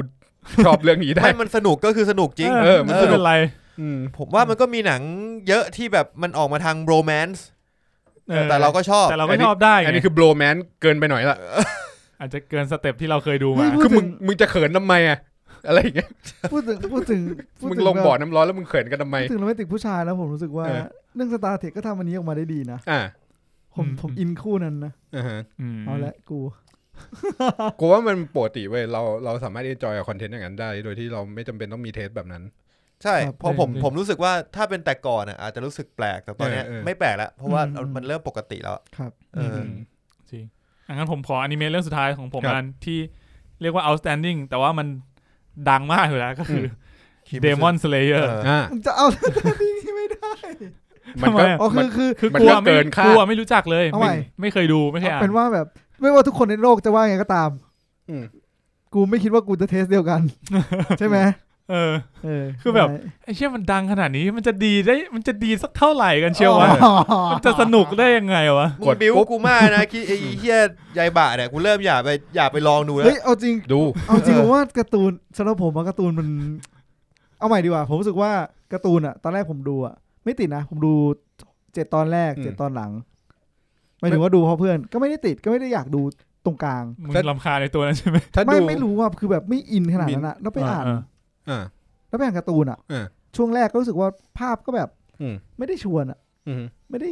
ได้อินมากอ่ะแล้วก็แบบไปนั่งอ่านสักพักเล่ม2 เล่มก็รู้สึกว่าก็เฉยๆอ่ะแล้วแต่ว่ารอบเนี้ยอีกรอบนึงอ่ะที่ดูตั้งแต่1ฝืนดูตั้งแต่1จนจบอ่ะหมายถึงก่อนจบ1 ตอนแล้วก็ไปอ่านอ่ะรอบเนี้ยคือทีเดียวหมดเมฟเลยนะคือผมไปคือผมมีแอปใน iPad ใช่ไหมแล้วก็แบบซื้อการ์ตูนในนั้นไปซื้อมาก็คือซื้อจนปัจจุบันไทยเลยแล้วก็ไปอ่านต่างประเทศแล้วก็จบไปเลยอ่ะคือจุดหนึ่งมันจะมีผมรู้สึกว่าถ้าจำไม่ผิดอะประมาณตอนที่10นิด16นะเล่ม16ไม่ตอนที่ประมาณ16อะมันจะเป็นจุดที่แบบ16ก็คือยังอยู่ในอนิเมะใช่ไหมคือถึงตอนช่วงนั้นอะคือมันเปลี่ยนคำว่าคิมิซึโนะยาบะผมไปเลยเว้ยตอนนั้นคือตอนเข้าป่าแมงมุมแล้วป่ะป่าแมงมุมใช่ตอนป่าแมงมุมนี่โคตรชอบป่าแมงมุมคือดีมากแล้วเปลี่ยนไปเลยไอตอนดูระบำคังงูเล่นะกังงูลาแดนโอ้ยต้องงงเลยงงอีตั้นงงดิจริงๆก็เชียร์ให้ตั้นไปดูนะกูว่าหยุดยาวเนี่ยน่าจะดูจนจบสำหรับผมถือว่าเป็นการ์ตูนแบบเรียกว่าเป็นสายหลักที่ไม่ได้ดูมานานเป็นเขาเรียกว่าเป็นโชเน็นมั้ยคือมีทุกอย่างครบในที่การ์ตูนโชเน็นควรจะเป็นแล้วเพซซิ่งมันเร็วกว่าวันพีซประมาณ100 เท่าแต่ว่ามันไม่มีข้อเสียที่คนไม่ชอบในโชเน็นโผล่เข้ามาเท่าไหร่คือเรื่องอะไรพลังมิตรภาพแบบไร้สาระพลังมิตรภาพไร้สาระคือตัวละครมันมีไม่ต้องมองคือตัวละครมันมีอยู่แค่3ไม่รู้เลยเรื่องอะไรคือทันจิโร่มันเก่งขึ้นเพราะมันฝึกจริงๆยกเว้นไอ้คังงูลาแดนนะอันนั้นอีกเรื่องนึงสายเลือดก็มีผลนะสายเลือดมีผลแต่ว่าพรแสวงอ่ะก็เห็นชัดต้องบอกว่าผมว่ามันใช้เวลาในการดันพรแสวงมันอ่ะนานแล้วแรงจูงใจในการฝึกของมันอ่ะก็มันไม่เหมือนกับบางเรื่องเช่นลูฟี่ที่ช่วงแรกคือไม่รู้ว่ามึงอยากจะเป็นเจ้าโจรสลัดเพื่อเหี้ยอะไรแล้วตอนหลังมึงค่อยมาอธิบายว่าอ๋อมันมีตัวนู้นมีคนนี้มาช่วยมึงตอนนั้นเลยทำให้แบบมึงมีความฝันแบบนั้นซึ่งแม่งผ่านไปแล้ว50 กว่าเล่มอะไรเงี้ยโอ้ยเกินเหมือนอาจารย์โอดะแกเพิ่งนึกออกอะว่าไอ้เชี่ยตัวละครกูตื้นไปว่ะอะไรเงี้ยโอ้ยกูตัวละครมึงลึกมากวันพีซไอ้เหี้ยมึงย้อนกันไปวันพีซหลังๆที่ทำให้ผมมันแบบเริ่มเหนื่อยคือแบบเวลาแม่งจะ introduce ตัวละครใหม่อ่ะมึงรอเลย20 ตอนรอกูย้อนเล่าเรื่องตัวนี้ก่อนแล้วตอนที่มึงกำลังง้างหมัดต่อยเดี๋ยวกูค่อยเล่าต่อเฮ้ยแต่ผมว่าอนิเมะอ่ะความทันจิโร่มีความยัดเยียดว่ะในอนิเมะเหรอรู้สึกความทันจิโร่มีความยัดเยียดมันจะมีความรีบหน่อยนึงมีความแบบอยากใส่ตัวละครนี้ให้มีฟีลลิ่งนี้มีฟีลลิ่งแบบจะว่าไงอบอุ่นเนาะไม่ใช่ให้อภัยอ่ะซึ่งคนเรียกว่าอะไรวะใจกว้างเหรออบอ้อมอารีสายตานั้นนะมันจะเยียดไปอ่ะสำหรับผมอ่ะคือมันเป็นอย่างหนึ่งของการ์ตูนโชเน็นด้วยก็คือตัวละครแต่ละตัวมันจะต้องมีเขาเรียกมีเคิร์กอ่ะคือมีจุดเด่นของตัวเองอ่ะมันจะมีเรื่องอะไรที่มันไม่ปกติอยู่ในตัวนั้นอ่ะเช่นเหมือนถ้าเป็นเรื่องอื่นก็แบบว่าวันพีซมันจะมีนิสัยตัวลูฟี่มันก็จะมีนิสัยแบบนั้นของมันนึกออกปะเอเฮียนารูโตะก็คือต้องลามกอย่างเงี้ยแต่ละตัวมันจะมีนิสัยว่าแบบล็อกลีต้องมาแบบเปิ่นๆหน่อยๆอะไรอย่างเงี้ยของมันใช่ปะแล้วก็มีตัวขี้เกียจอะไรอย่างเงี้ยของมันคือมันจะเป็นอย่างนั้นมันต้องมีแต่ละตัวมันจะมีความคาแรคเตอร์ต้องชัดซึ่งใน Demon Slayer มันก็จะมีอยู่ว่าเอทันจิโร่เนี่ยจะแบบใจดีใจบุญแล้วก็อีเยเซนยิสึเนี่ยก็คือขี้เกียจกูจะโวยวายตลอดเวลาขี้ขลาดโวยวายขี้เกียจคือเป็นตัวน่ารำคาญสุดๆขนาดไอตัวหมูป่ามันชื่ออะไรกูจำไม่ได้อิโนสึเกะกูยังรู้สึกว่ากูไม่รำคาญตัวนั้นเลยอิโนสึเกะนี่ก็จะมีความเพี้ยนของมันคือมันจะเอาหัวหมูป่ามาสวมบนหัวทำไมอะไรเงี้ยมันเพี้ยนแต่กูรู้สึกว่ากูชอบตัวนี้เอาจริงอิโนสึเกะตอนแรกอ่ะผมว่ามันเปิดตัวได้บียอนดีมันเป็นตัวที่แปลกมาถึงปุ๊บมันแบบมันไม่ฟาดเลยปะมันฟาดเลยคือมันจะต้องมีคาแรคเตอร์ให้จำได้ว่าตัวนี้คือใครตัวนี้คือใครสำหรับการ์ตูนโชเน็นอ่ะไปดูไมฮีโร่อะคาเดเมียก็แต่ละตัวก็จะมีเคิร์กของมันว่าตัวนี้จะต้องเป็นอย่างนี้ตัวนี้จะแบบเกลียดผู้หญิงอะไรเงี้ยมันก็จะมีอยู่จริงไมฮีโร่อะคาเดเมียนี้ของผมน่าจะอยู่ในเวอร์ชั่นแบบในปีนี้ซีซั่นใหม่อยู่ในเวอร์ชั่นแบบ ผิดหวังหน่อย น่ะ เพราะซีซั่นก่อนหน้ามันเหมือนมันจบพาร์ทที่มันสนุกไปแล้วอะแล้วแบบกำลังเตรียมตัวขึ้นไปสู่พาร์ทถัดไป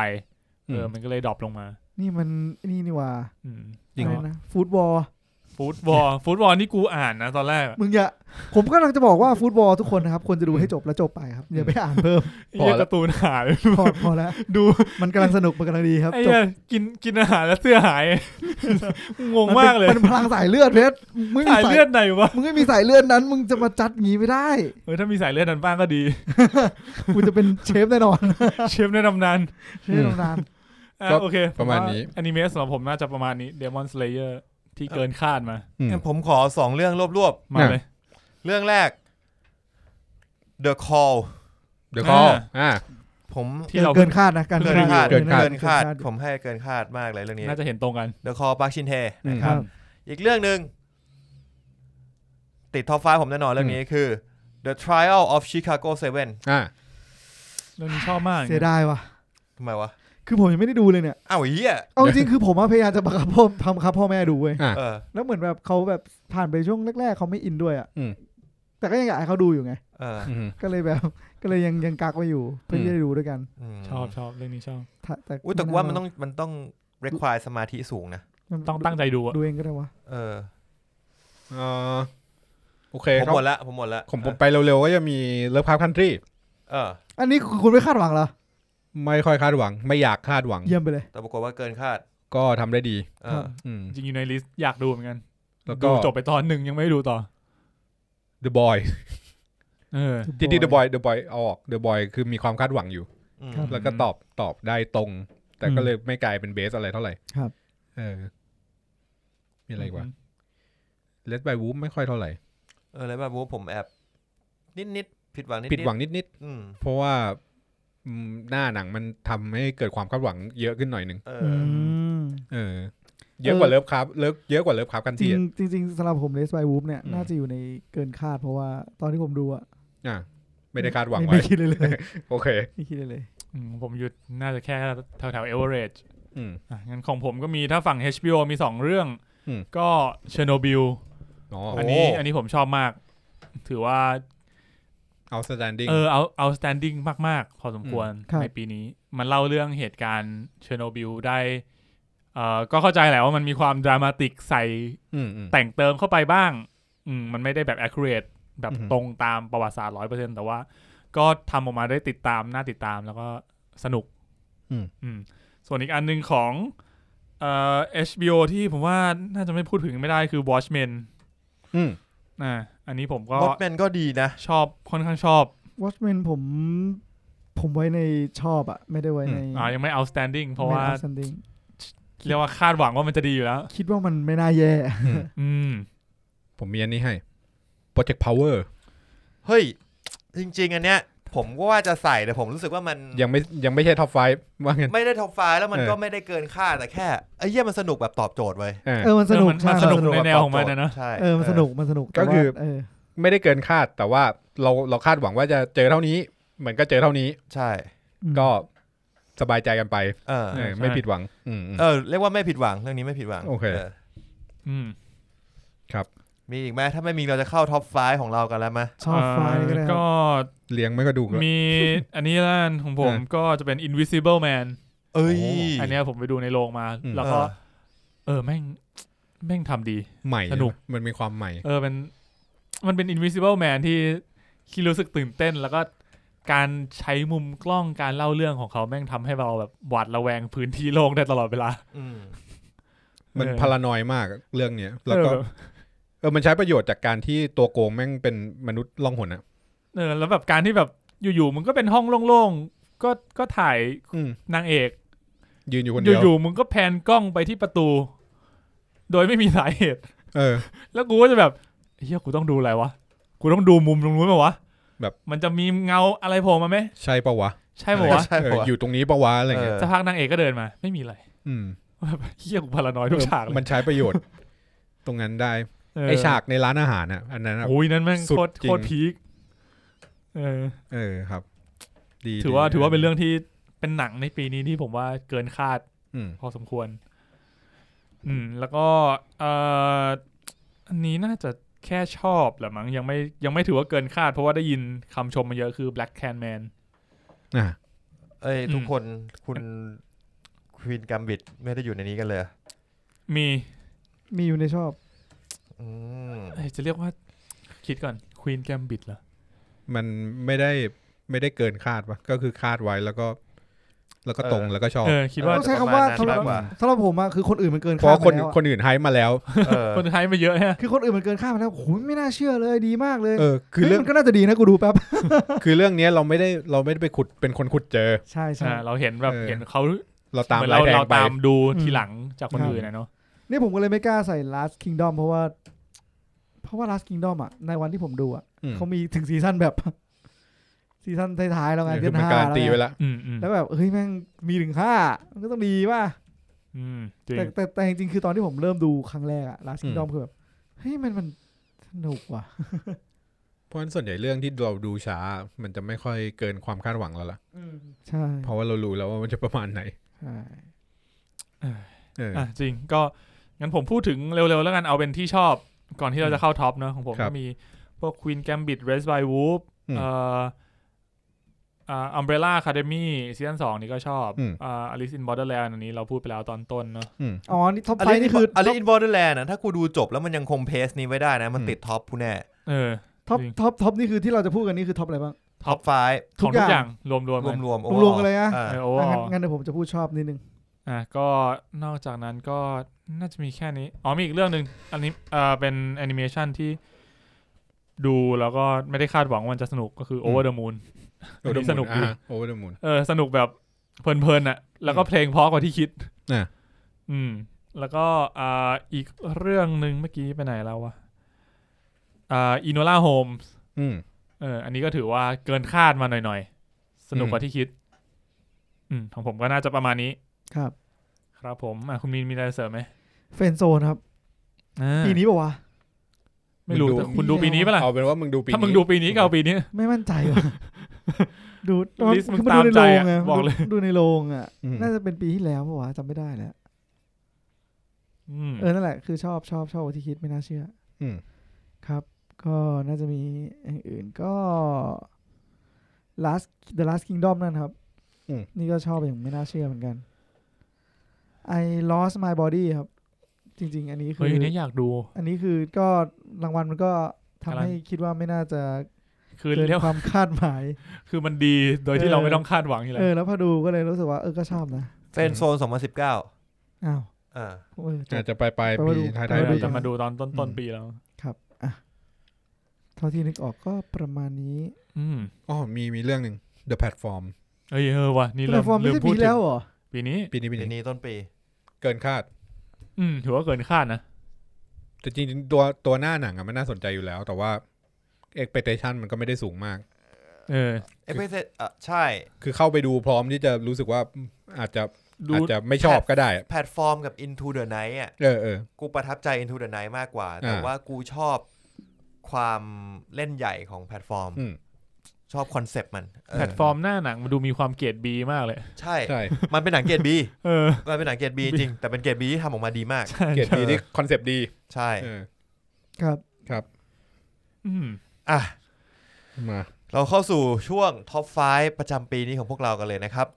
งั้นเราจะมาไล่ตั้งแต่อันดับ5ต้นไปแต่ว่าพอดีว่าผมเพิ่งจัดเมื่อกี้เลย10อันดับผมยังไม่ได้จัดเลย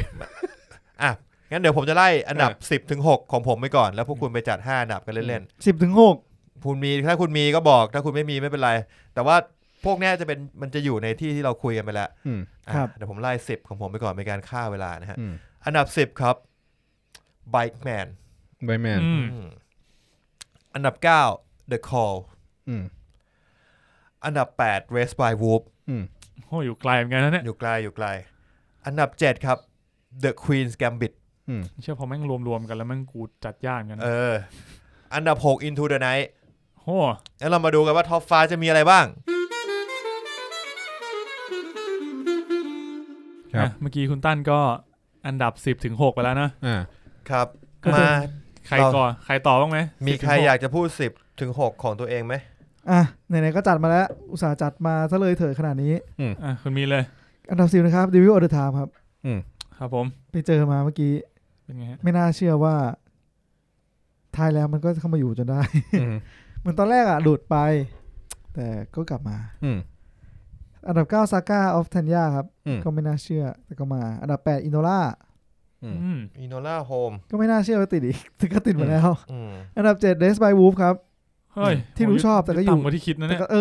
ผมก็ไม่คิดเหมือนกันว่าจัดเสร็จแล้วจะอยู่ตรงนี้ตอนแรกคือวางไว้3เลยนะแต่แทรกไปแทรกมาก็หลุดมาจน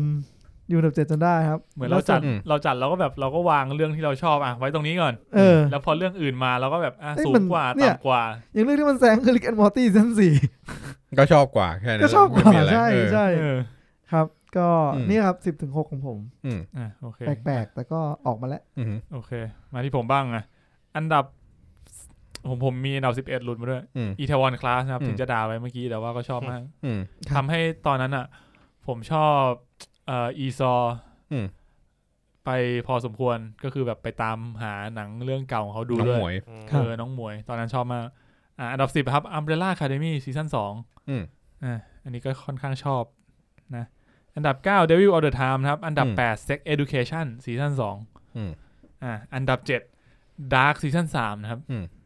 โดนดันมาเรื่อยๆดันลงมาโดนดันลงมาอันดับ6นะครับ Race by Wolf โอ้อันดับ6เลยครับผมคุณปุณครับผมมีอันดับ6ครับแล้วก็มี honorable mention อีก6อันเยี่ยมอันดับ6ของผมคือ Dark ครับก็คือไม่ติดเกือบติดแล้วก็honorable mention จริงๆมันเป็นเพราะว่ามันเป็นเรื่องที่ไม่ได้รีลีสในปีนี้เลยแต่ว่ามาดูในปีนี้ก็จะมียายบะทั้งหนังไม่ติดยายบะที่ติดอันนี้คือซีรีส์ตัวที่เป็นอนิเมะใช่ครับแล้วก็มีอนิเมะชื่อไซโคพาธอันนี้เห็นคุณปุณเคยเนี่ยเพิ่งมาดูอีกรอบจริงๆปีนี้ของผมถ้าดูพวกเนี้ยมันเป็นปีไซเบอร์พังของผมเพราะว่าหลังจากไซโคพาธเนี่ยผมไปดู Ghost in Shell ดู Ghost in Shell อีกรอบอันนี้คืออนิเมะเหมือนกันใช่แล้วก็ไปดูอาจินครับอนิเมะล้วนๆอนิเมะปีนี้เป็นปีที่ดูอนิเมะเยอะนะครับแล้วก็มี Castle Rock แล้วก็มี Perfect Blue ของ Satoshi Kon ปีPerfect Blue เนี่ยเพิ่งมาดูปีนี้หลังจากที่งาน Satoshi Kon เคยดูแค่ Paprika แล้วก็มาเห็นพล็อตเรื่อง Perfect Blue แล้วดูคือจริงๆถ้าให้จัดPerfect Blue น่าจะติด1ใน5ได้ด้วยครับแต่ด้วยกฎของผมเองผมตัดออกโอเคอาจินก็จริงๆก็จะติด1ใน5ด้วยแล้วที่เหลือก็คือที่ออกในปีนี้ละครับโอเคครับมาอันดับ5เลยเฮ้ยผมพูดนิดนึงแล้วกันคือมันมีเรื่องที่จริงๆชอบแต่ว่าเพิ่งรู้ว่ามันอยู่ในปีนี้ก็คือเมสเซียครับเมสเซียต้นปีที่ไม่ได้ไปถึงที่ไม่ได้ไปต่อครับใช่ก็ชอบทูโป๊ปก็ผมดูในปีนี้เหมือนกันก็เป็นกลุ่มศาสนาก็2เรื่องกลุ่มศาสนาโอเคครับมาที่อันดับ5ของแต่ละคนดีกว่าครับขอผมก่อนเลยมันรู้สึกแปลกๆจริงว่ะเวลานั่งดูในท็อป5แล้วแบบเชี่ยดิสนีย์จริงเหรอเอานะมาดูกันจัดตามความรู้สึกเนี่ยจริงๆในท็อป5เนี่ยต้องบอกก่อนในท็อปทั้งหมดของผมอย่างของผมคือมีหนังลงแค่เรื่องเดียวผมมีหนังลงเรื่องเดียวผมไม่มีเลยหนังลงเรื่องเดียวเหมือนกันผมไม่มีเลยมาเดี๋ยว5แล้ววนปุนโอเคแล้วก็มาผมเพชรมีนตั้นปูนเพชรมีนนะครับอันดับ5ผมขอโกงผมใส่มา2เรื่องเพราะว่าผมไม่สามารถได้จัดให้ลงได้เท่ากันเราไม่มีอะไรจะเป็นกฎที่อะไรแล้วคือ Dark Season 3กับ Watchmen HBO Watchmen ครับผมครับตอนแรก Dark Season 3พูดไปถึงไปแล้วก็ถึงบอกว่าผิดหวังแต่ว่าก็ยังดีพอติดท็อป5ได้แต่ Watchmen เนี่ยตอนแรกผมแบบรู้สึกแบบลังเลใจว่าชอบหรือไม่ชอบวะเหมือนไม่ได้ค่อยชอบตอนจบเท่าไหร่แต่ว่ามันมีอะไรหลายๆอย่างในเรื่องที่ชอบมากในระหว่างทางให้พูดครับประมาณนี้ฮะได้ครับปุ้นครับอันดับ5นั้นโกงด้วยเลยครับมี Tenet กับ The Platform คู่กันในอันดับ5โอเคในแง่ว่ามันมีเรื่องให้คิดเยอะในไปกันคนละแบบเลยครับแต่ชอบ ไม่น่าเชื่อว่าหนัง2เรื่องนี้จะมาอยู่ในที่เดียวกัน ได้ แต่ในความรู้สึกผมมันอยู่ที่เดียวกันแล้วตอนเนี้ยครับ โอเคครับของผมก็อันดับ5คือ The Queen Gambit โอ้ Queen Gambit ผมอยู่อันดับ7เนี่ยมาอยู่อันดับสูงกันก็พอแบบดูไปมาชอบเพซซิ่งในการเล่าเรื่องของเขาชอบการแสดงชอบเซตอัพโปรดักชันทุกอย่างมันดูแบบกลมกล่อมไปหมดก็จริงก็เลยมาถึงอันดับ5ได้ครับคุณมีนครับ Star Trek Discovery ครับไม่แปลกใจแต่อาจจะแปลกใจที่มันไม่สูงกว่านี้เฮ้ยผมแปลกใจที่มันติดนี่มันสูงแล้วนี่มันสูงแล้วมันสูงแล้วสำหรับ Star Trek จริงท็อป5นี่คือสูงแล้วผมยังแปลกใจอยู่เลยมันอยู่5เลยหรอโอเคStar Trek Discovery คุณมีนนะครับไม่มีใครติดเนอะไม่มีครับคุณตั้นมาที่อันดับ4เลยครับอันดับ4ของผมครับคือ Kingdom ซีซั่น2ผมไม่ติดว่ะผมชอบมากแล้วก็ยังจำได้หลายๆฉากอยู่ก็เลยคิดว่ามันเรื่องนี้มันค่อนข้างตรึงผมเหมือนกันแล้วก็ไอประเด็นที่ปูนมีปัญหาคือเรื่องการเมืองผมรู้สึกชอบผมรู้สึกชอบแล้วก็ผมรู้สึกว่าภาคนี้มันขนาดเราดูตอนต้นปีเรายังจำอะไรได้เยอะมากจำฉากได้หลายฉากวิ่งไล่กันบนหลังคาฉากในพระราชวังฉากที่ตัวพระเอกวิ่งเข้าไปเดินเข้ามาแล้วเดินเข้ามาเท่ๆจำได้ปะจำได้รวมถึงฉากเปิดเรื่องผมยังจำได้ Impact ภาคนี้ค่อนข้าง Impact สำหรับผมปูนครับอันดับ4ครับอันดับ4ของผมคือ Lovecraft Country อยู่อันดับ4ตอนแรกมันจัดลิสต์เหมือนจะไม่มีแต่ก็มีโดยเฉพาะตอนเอพิโซดที่6ที่ชื่อ Meet Me in Daegu อันนี้ชอบมาก Meet Me Daegu in Daegu เดินมันจะเดินเรื่องที่เกาหลีเป็นตอนที่ไม่มีอยู่ในหนังสือด้วยเขียนขึ้นมาใหม่ซึ่งชอบตอนนี้เป็นพิเศษครับโอเคของผมก็อันดับ4 Watchmen ถือว่าที่จริงถือว่าต่ำกว่าที่คิดนะตอนแรกนึกว่ามันจะสูงกว่านี้นี่แหละเป็นเหมือนกันทุกคนเลยพอจัดเสร็จคุณมีนอันดับ4 Watchmen มึงลอกกูไม่ได้ลอกเรา3คน Watchmen ติดทั้ง3คนเลยคุณตั้นอันดับ5ใช่ไหมเมื่อกี้อันดับ5คู่5คู่โอเค4ละมาวนกลับไหมต้องวนกลับด้วยแม่ก็วนไปทางกูแหละอยากวนกลับป่ะพี่ไปตั้นไปอันดับ3ของผมนะครับ1917ครับ1917ก็อวยไปเยอะแล้วก็ผมบอกตรงๆว่าเพราะ iMac ด้วยแล้วก็เพราะอะไรหลายอย่างด้วยแล้วก็อย่างที่เราคุยกันมันคือสำหรับผมไม่รู้สึกว่ามันดีเซิร์ฟออสการ์ Best Picture อยู่นะแต่ว่าก็คิดว่า Parasite ก็เหมาะสมผมว่าโอเคมันเหมือนเป็นเรื่องที่เราเรียกว่า2เรื่องนี้ใครได้เราคิดว่าเหมาะสมทั้งคู่ผมว่าในแง่โปรดักชันฝั่ง1917จะดูมีภาษีสูงกว่าแต่ว่า Parasite มันแค่นำเสนอเรื่องที่มันได้พลังการเล่าเรื่องพลังของการดันในประเด็นที่กำลังอยู่ในประเด็นตอนนั้นพอดีใช่แล้วก็พอดีว่ามันเป็นเรื่องที่อยู่ในนั่นแหละเรื่องความเหลื่อมล้ำเนี่ยแล้วมันเหมือนว่าประเด็นฮอลลีวูดชอบแหละใช่แล้วมันก็เป็นเหมือนว่าใบเบิกทางสำหรับออสการ์ที่ออสการ์จะบอกว่าเฮ้ยกูก็ไม่ได้คอนเซอร์เวทีฟนะเนี่ยกูให้ Best Picture กับต่างประเทศหนังเกาหลีนะมึงอะไรเงี้ยแต่ว่าให้ Best Director กับก็เนี่ยบองจุนโฮก็ได้อันนั้นคืออันดับ3ผมครับ1917ก็คือมีจริงๆออสการ์ของมันก็มีคำคอรหาหน่อยๆว่านู่นนี่อะไรโอเคครับอันดับ3ของผม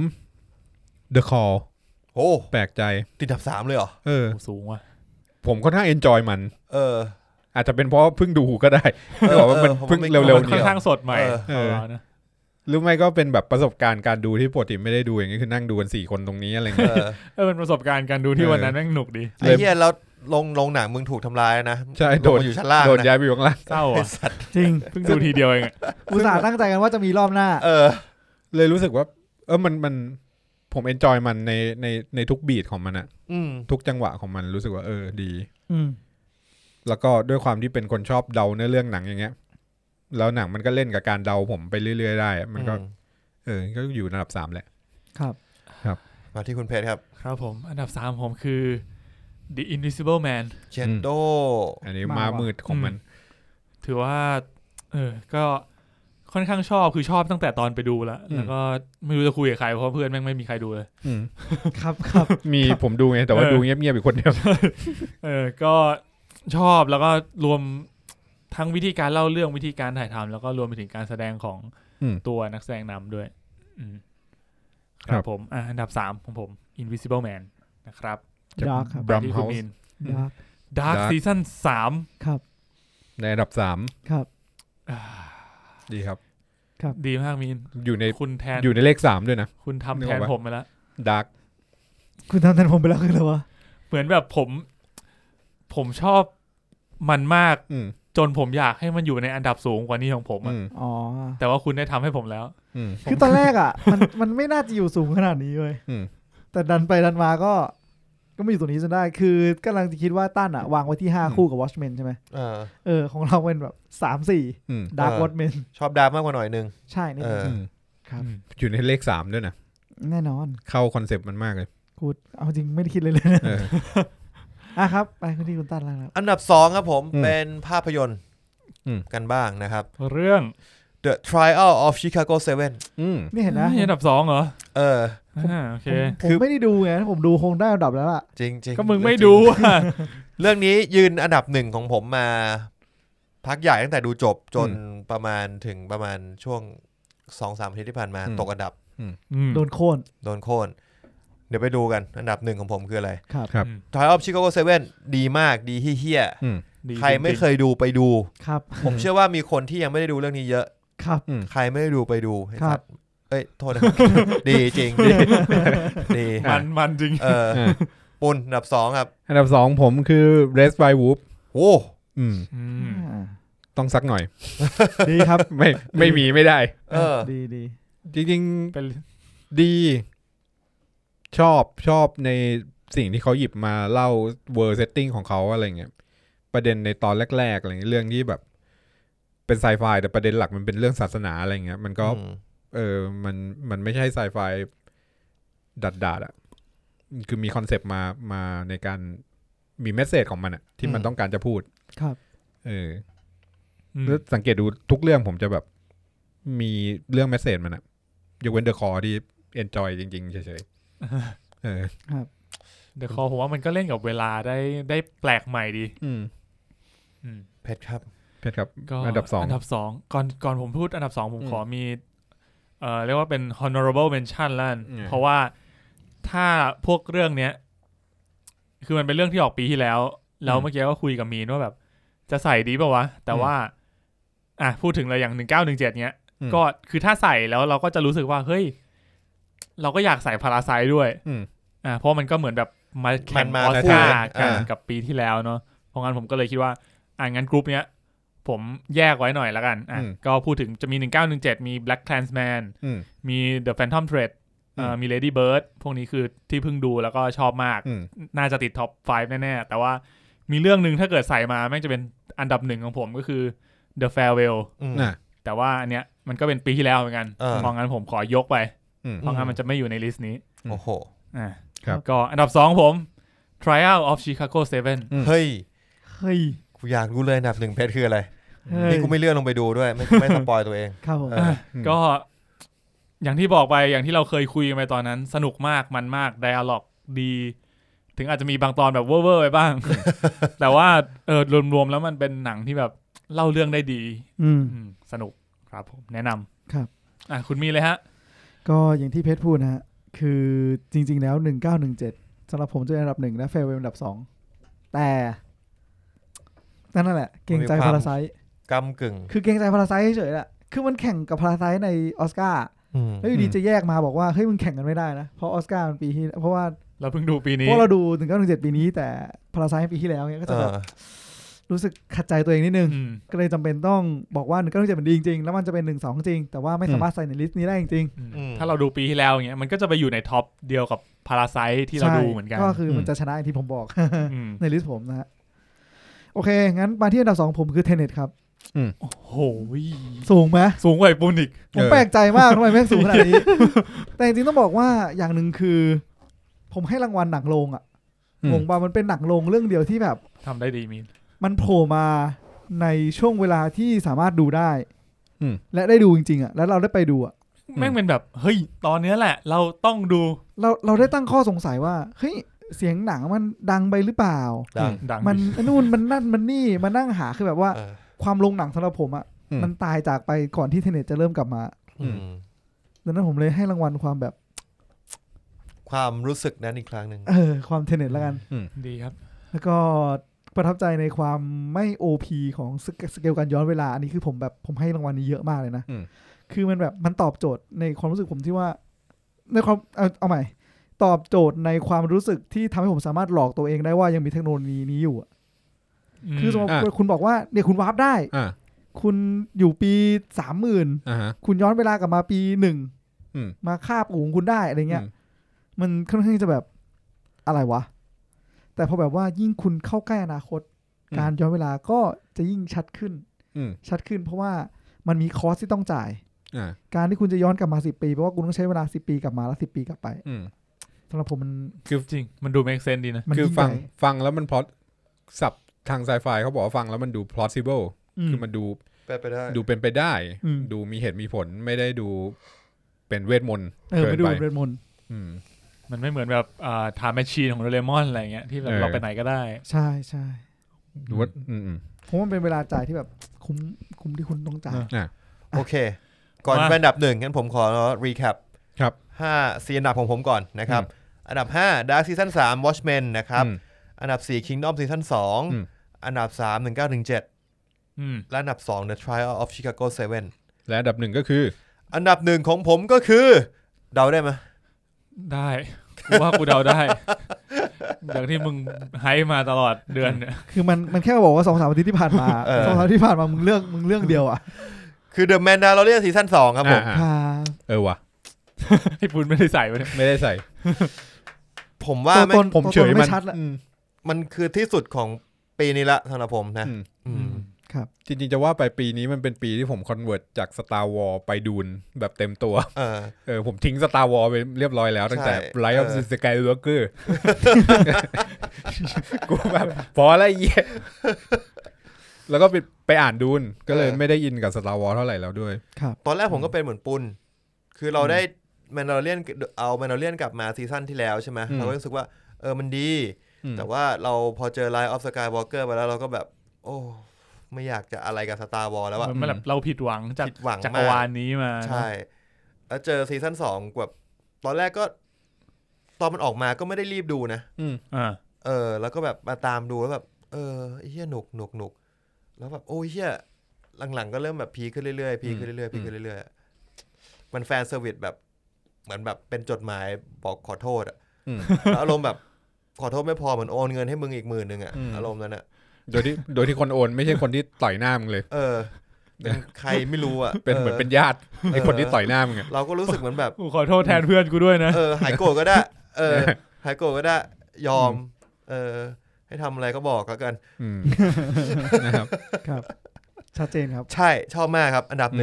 1ไร้ข้อกังขาปุณฮะรับได้รีแคปก่อนครับก่อนนะครับอันดับ5ของผมจะเป็น The Platform คู่กับ Tenet อันดับ4คือ Lovecraft Country ครับอันดับ3คือ The Call อันดับ2คือ Raised by Wolves และอันดับ1คือ Twilight Zone ซีซั่น2เย็ดโดอันดับ1เลยอ่ะคือพอมาคิดดูอ่ะ Twilight Zone ซีซั่น2เนี่ยมันมีตอนมาทั้งหมดเนี่ย10 ตอนแล้วเป็นตอนที่โดนยังจำได้อยู่อ่ะสักประมาณ 6-7 ตอนอ่ะถือว่าเป็นซีซั่นที่ดีมันด้วยความที่มันเป็น Twilight Zone ด้วยแต่ละตอนมันไม่ต่อกันมันเหมือนกับว่ารางวัลเนี้ยผมให้กับหนังสั้นประมาณ7 เรื่องในซีซั่นนี้ครับแล้วก็มีตอนที่แบบน่าสนใจเยอะมากที่ชอบที่สุดน่าจะเป็นทายของตอนที่19ตอนชื่อทายจะข้ามไปดูเลยก็ได้นะนึกออกป่ะด้วยความที่เป็นTwilight Zoneอ่ะครับชอบอันนั้นจริงๆTwilight Zoneผมก็ชอบมากคือพอด้วยเกณฑ์การให้คะแนนอ่ะผมมองว่าเรื่องไหนที่ทำให้ผมคิดย้อนถึงมันได้อีกเรื่อยๆอ่ะครับอันเนี้ยเยอะสุดเผ็ด ผมว่าปีนี้เป็นปีที่อันดับ1แม่งตัวตนของแต่ละคนเริ่มชัดนะรู้สึกงั้นอยากรู้ของเพชรเลยอ่ะอันดับ5นะครับก็ไม่มีอนิเมะอันดับ5 Queen Gambit นะครับอันดับ4 Watchmen อันดับ3 Invisible Man อันดับ2 Trial of Chicago 7และอันดับ1คือ Chernobyl นะครับโอ้ก็เพชรดีผมชอบมากในตอนนั้นเป็นน่าจะเป็นซีรีส์เรื่องเดียวที่ผมย้อนไปดูบางตอนซ้ำด้วยซ้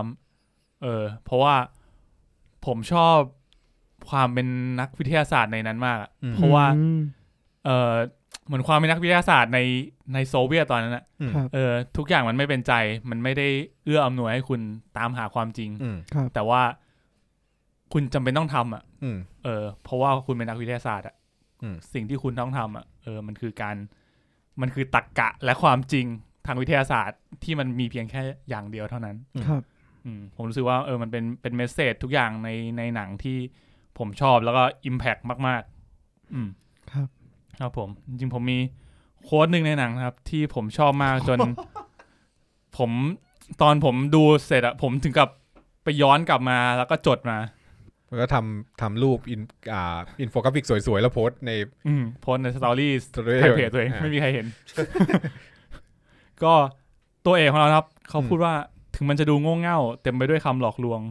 คุณก็จำเป็นต้องทำเพราะคุณได้รับโจทย์มาแล้วและคุณจะไม่ลดละจนกว่าจะพบคำตอบนั้นเพราะนั่นคือสิ่งที่คุณเป็นนักวิทยาศาสตร์นี่คือเชอร์โนบิลครับบาดไลฟ์โค้ดเปลี่ยนไปแล้วอะเปลี่ยนคนละเปลี่ยนเพชรthe scientist เพชร the scientist we got the star โอเคนั่นแหละมาที่คุณมีเลยครับอันดับ1ของคุณรีแคปก่อน5นะครับ Star Trek Discovery อันดับ4 Watchmen อันดับ3 Dark อันดับ2 Tenet อันดับ1แม่งอยู่กับการย้อนเวลามึงจะชอบเวลาอันดับ1ผมคือไม่น่าเชื่อผมขอเกริ่นก่อนอันดับ1ผมว่างครั้งแรกมันอยู่ที่อันดับ10วางไว้มาเรื่อยๆแต่พอวางอันดับ2วางอันดับตุ๊ดขยับไปขยับมาขยับเฮ้ยไอ้นี่อยากให้ไว้ก่อนว่ะอันนี้อยากให้ไว้ก่อนว่ะหันมาอีกทีนึงพอตัด1917กับ Farewell ออกไอ้นี่อันดับ1ว่ะI Lost My Body ครับเป็นซีรีส์เกาหลีนะไม่ใช่แอนิเมชั่นการ์ตูนแอนิเมชั่นเป็นแอนิเมชั่นจริงๆมันได้รางวัลของปีที่แล้วด้วยใช่คือผมเห็นว่ามันเป็นการ์ตูนรางวัลใช่ไหมแล้วเป็นมือผมคิดในใจว่าเฮ้ยมันจะเป็นยังไงวะสงสัยมากเลยแต่พอดูปุ๊บผมรู้สึกว่าจริงๆแล้วเนื้อเรื่องหลายๆอย่างผมว่าถ้าคนอย่างปุณที่คาดเดาหนังน่าจะคาดเดาได้เกือบหมดเลยป่ะไม่รู้ก็ต้องลองไปดูไม่ดูยังไม่ได้ดูแต่ต้องบอกว่าความรู้สึกในเรื่องมันเยอะมากเลยคือแค่เอาความรู้สึกไปใส่ก็เหนื่อยแล้วเป็นหนังที่แบบทำให้รู้สึกแบบนั้นได้แล้วแบบแต่ละช่วงในการตัดต่ออารมณ์ในแต่ละช่วงเวลายาวมาถึงตอนจบผมว่ามันดีมากยิ่งตอนจบคือแบบนอกจากเราจะมันสื่อทั้งทางตรงและทางอ้อมและหลายๆอย่างนั่นแหละครับบอกได้แค่นี้จริงๆไม่อยากสปอยอยากให้ดูแต่ว่าต้องเตรียมใจนะผมว่าต้องเตรียมใจระดับหนึ่งที่หนังมันจะมีความรู้สึกมีเยอะผมมีเรื่องย่อมาให้เตรียมทิชชู่I Lost My Body นะครับเป็นแอนิเมชันความยาว81นาทีจากฝรั่งเศสเรื่องเล่าของมือขวาที่กลับมามีชีวิตแล้วก็หนีจากตู้แช่แข็งในห้องแลบเพื่อออกผจญภัยในเมืองปารีสและหาจุดมุ่งหมายสำคัญที่สุดก็คือการตามหาร่างกายที่หายไปจริงๆมันเป็นแอนิเมชันที่น่าจะเข้าชิงปีนี้นะถ้าปีนี้มันมีออสการ์จริงเหรอมันฉายเหมือนแบบช่วงหลังจากที่ประกาศรางวัลปีที่แล้วหน่อยนึงมันก็เลยเป็นแบบมันอยู่ในลิสต์ที่จะเข้าชิงออสการ์แอนิเมชันเบสต์พิกเจอร์ยอดเยี่ยมปีนี้มันเรียกว่าอะไรวะเบสต์แอนิเมชั่นครับแค่ผมกลับไปเช็ค Twilight Zone ผม10 ตอนใช่ปะมีตอนที่ไม่ชอบอยู่แค่2 ตอนก็คือ8ถือว่าดีถือว่าดีทำไมเป็น I Lost My Body วะก็มึงชอบแปลกเนี่ยแหละ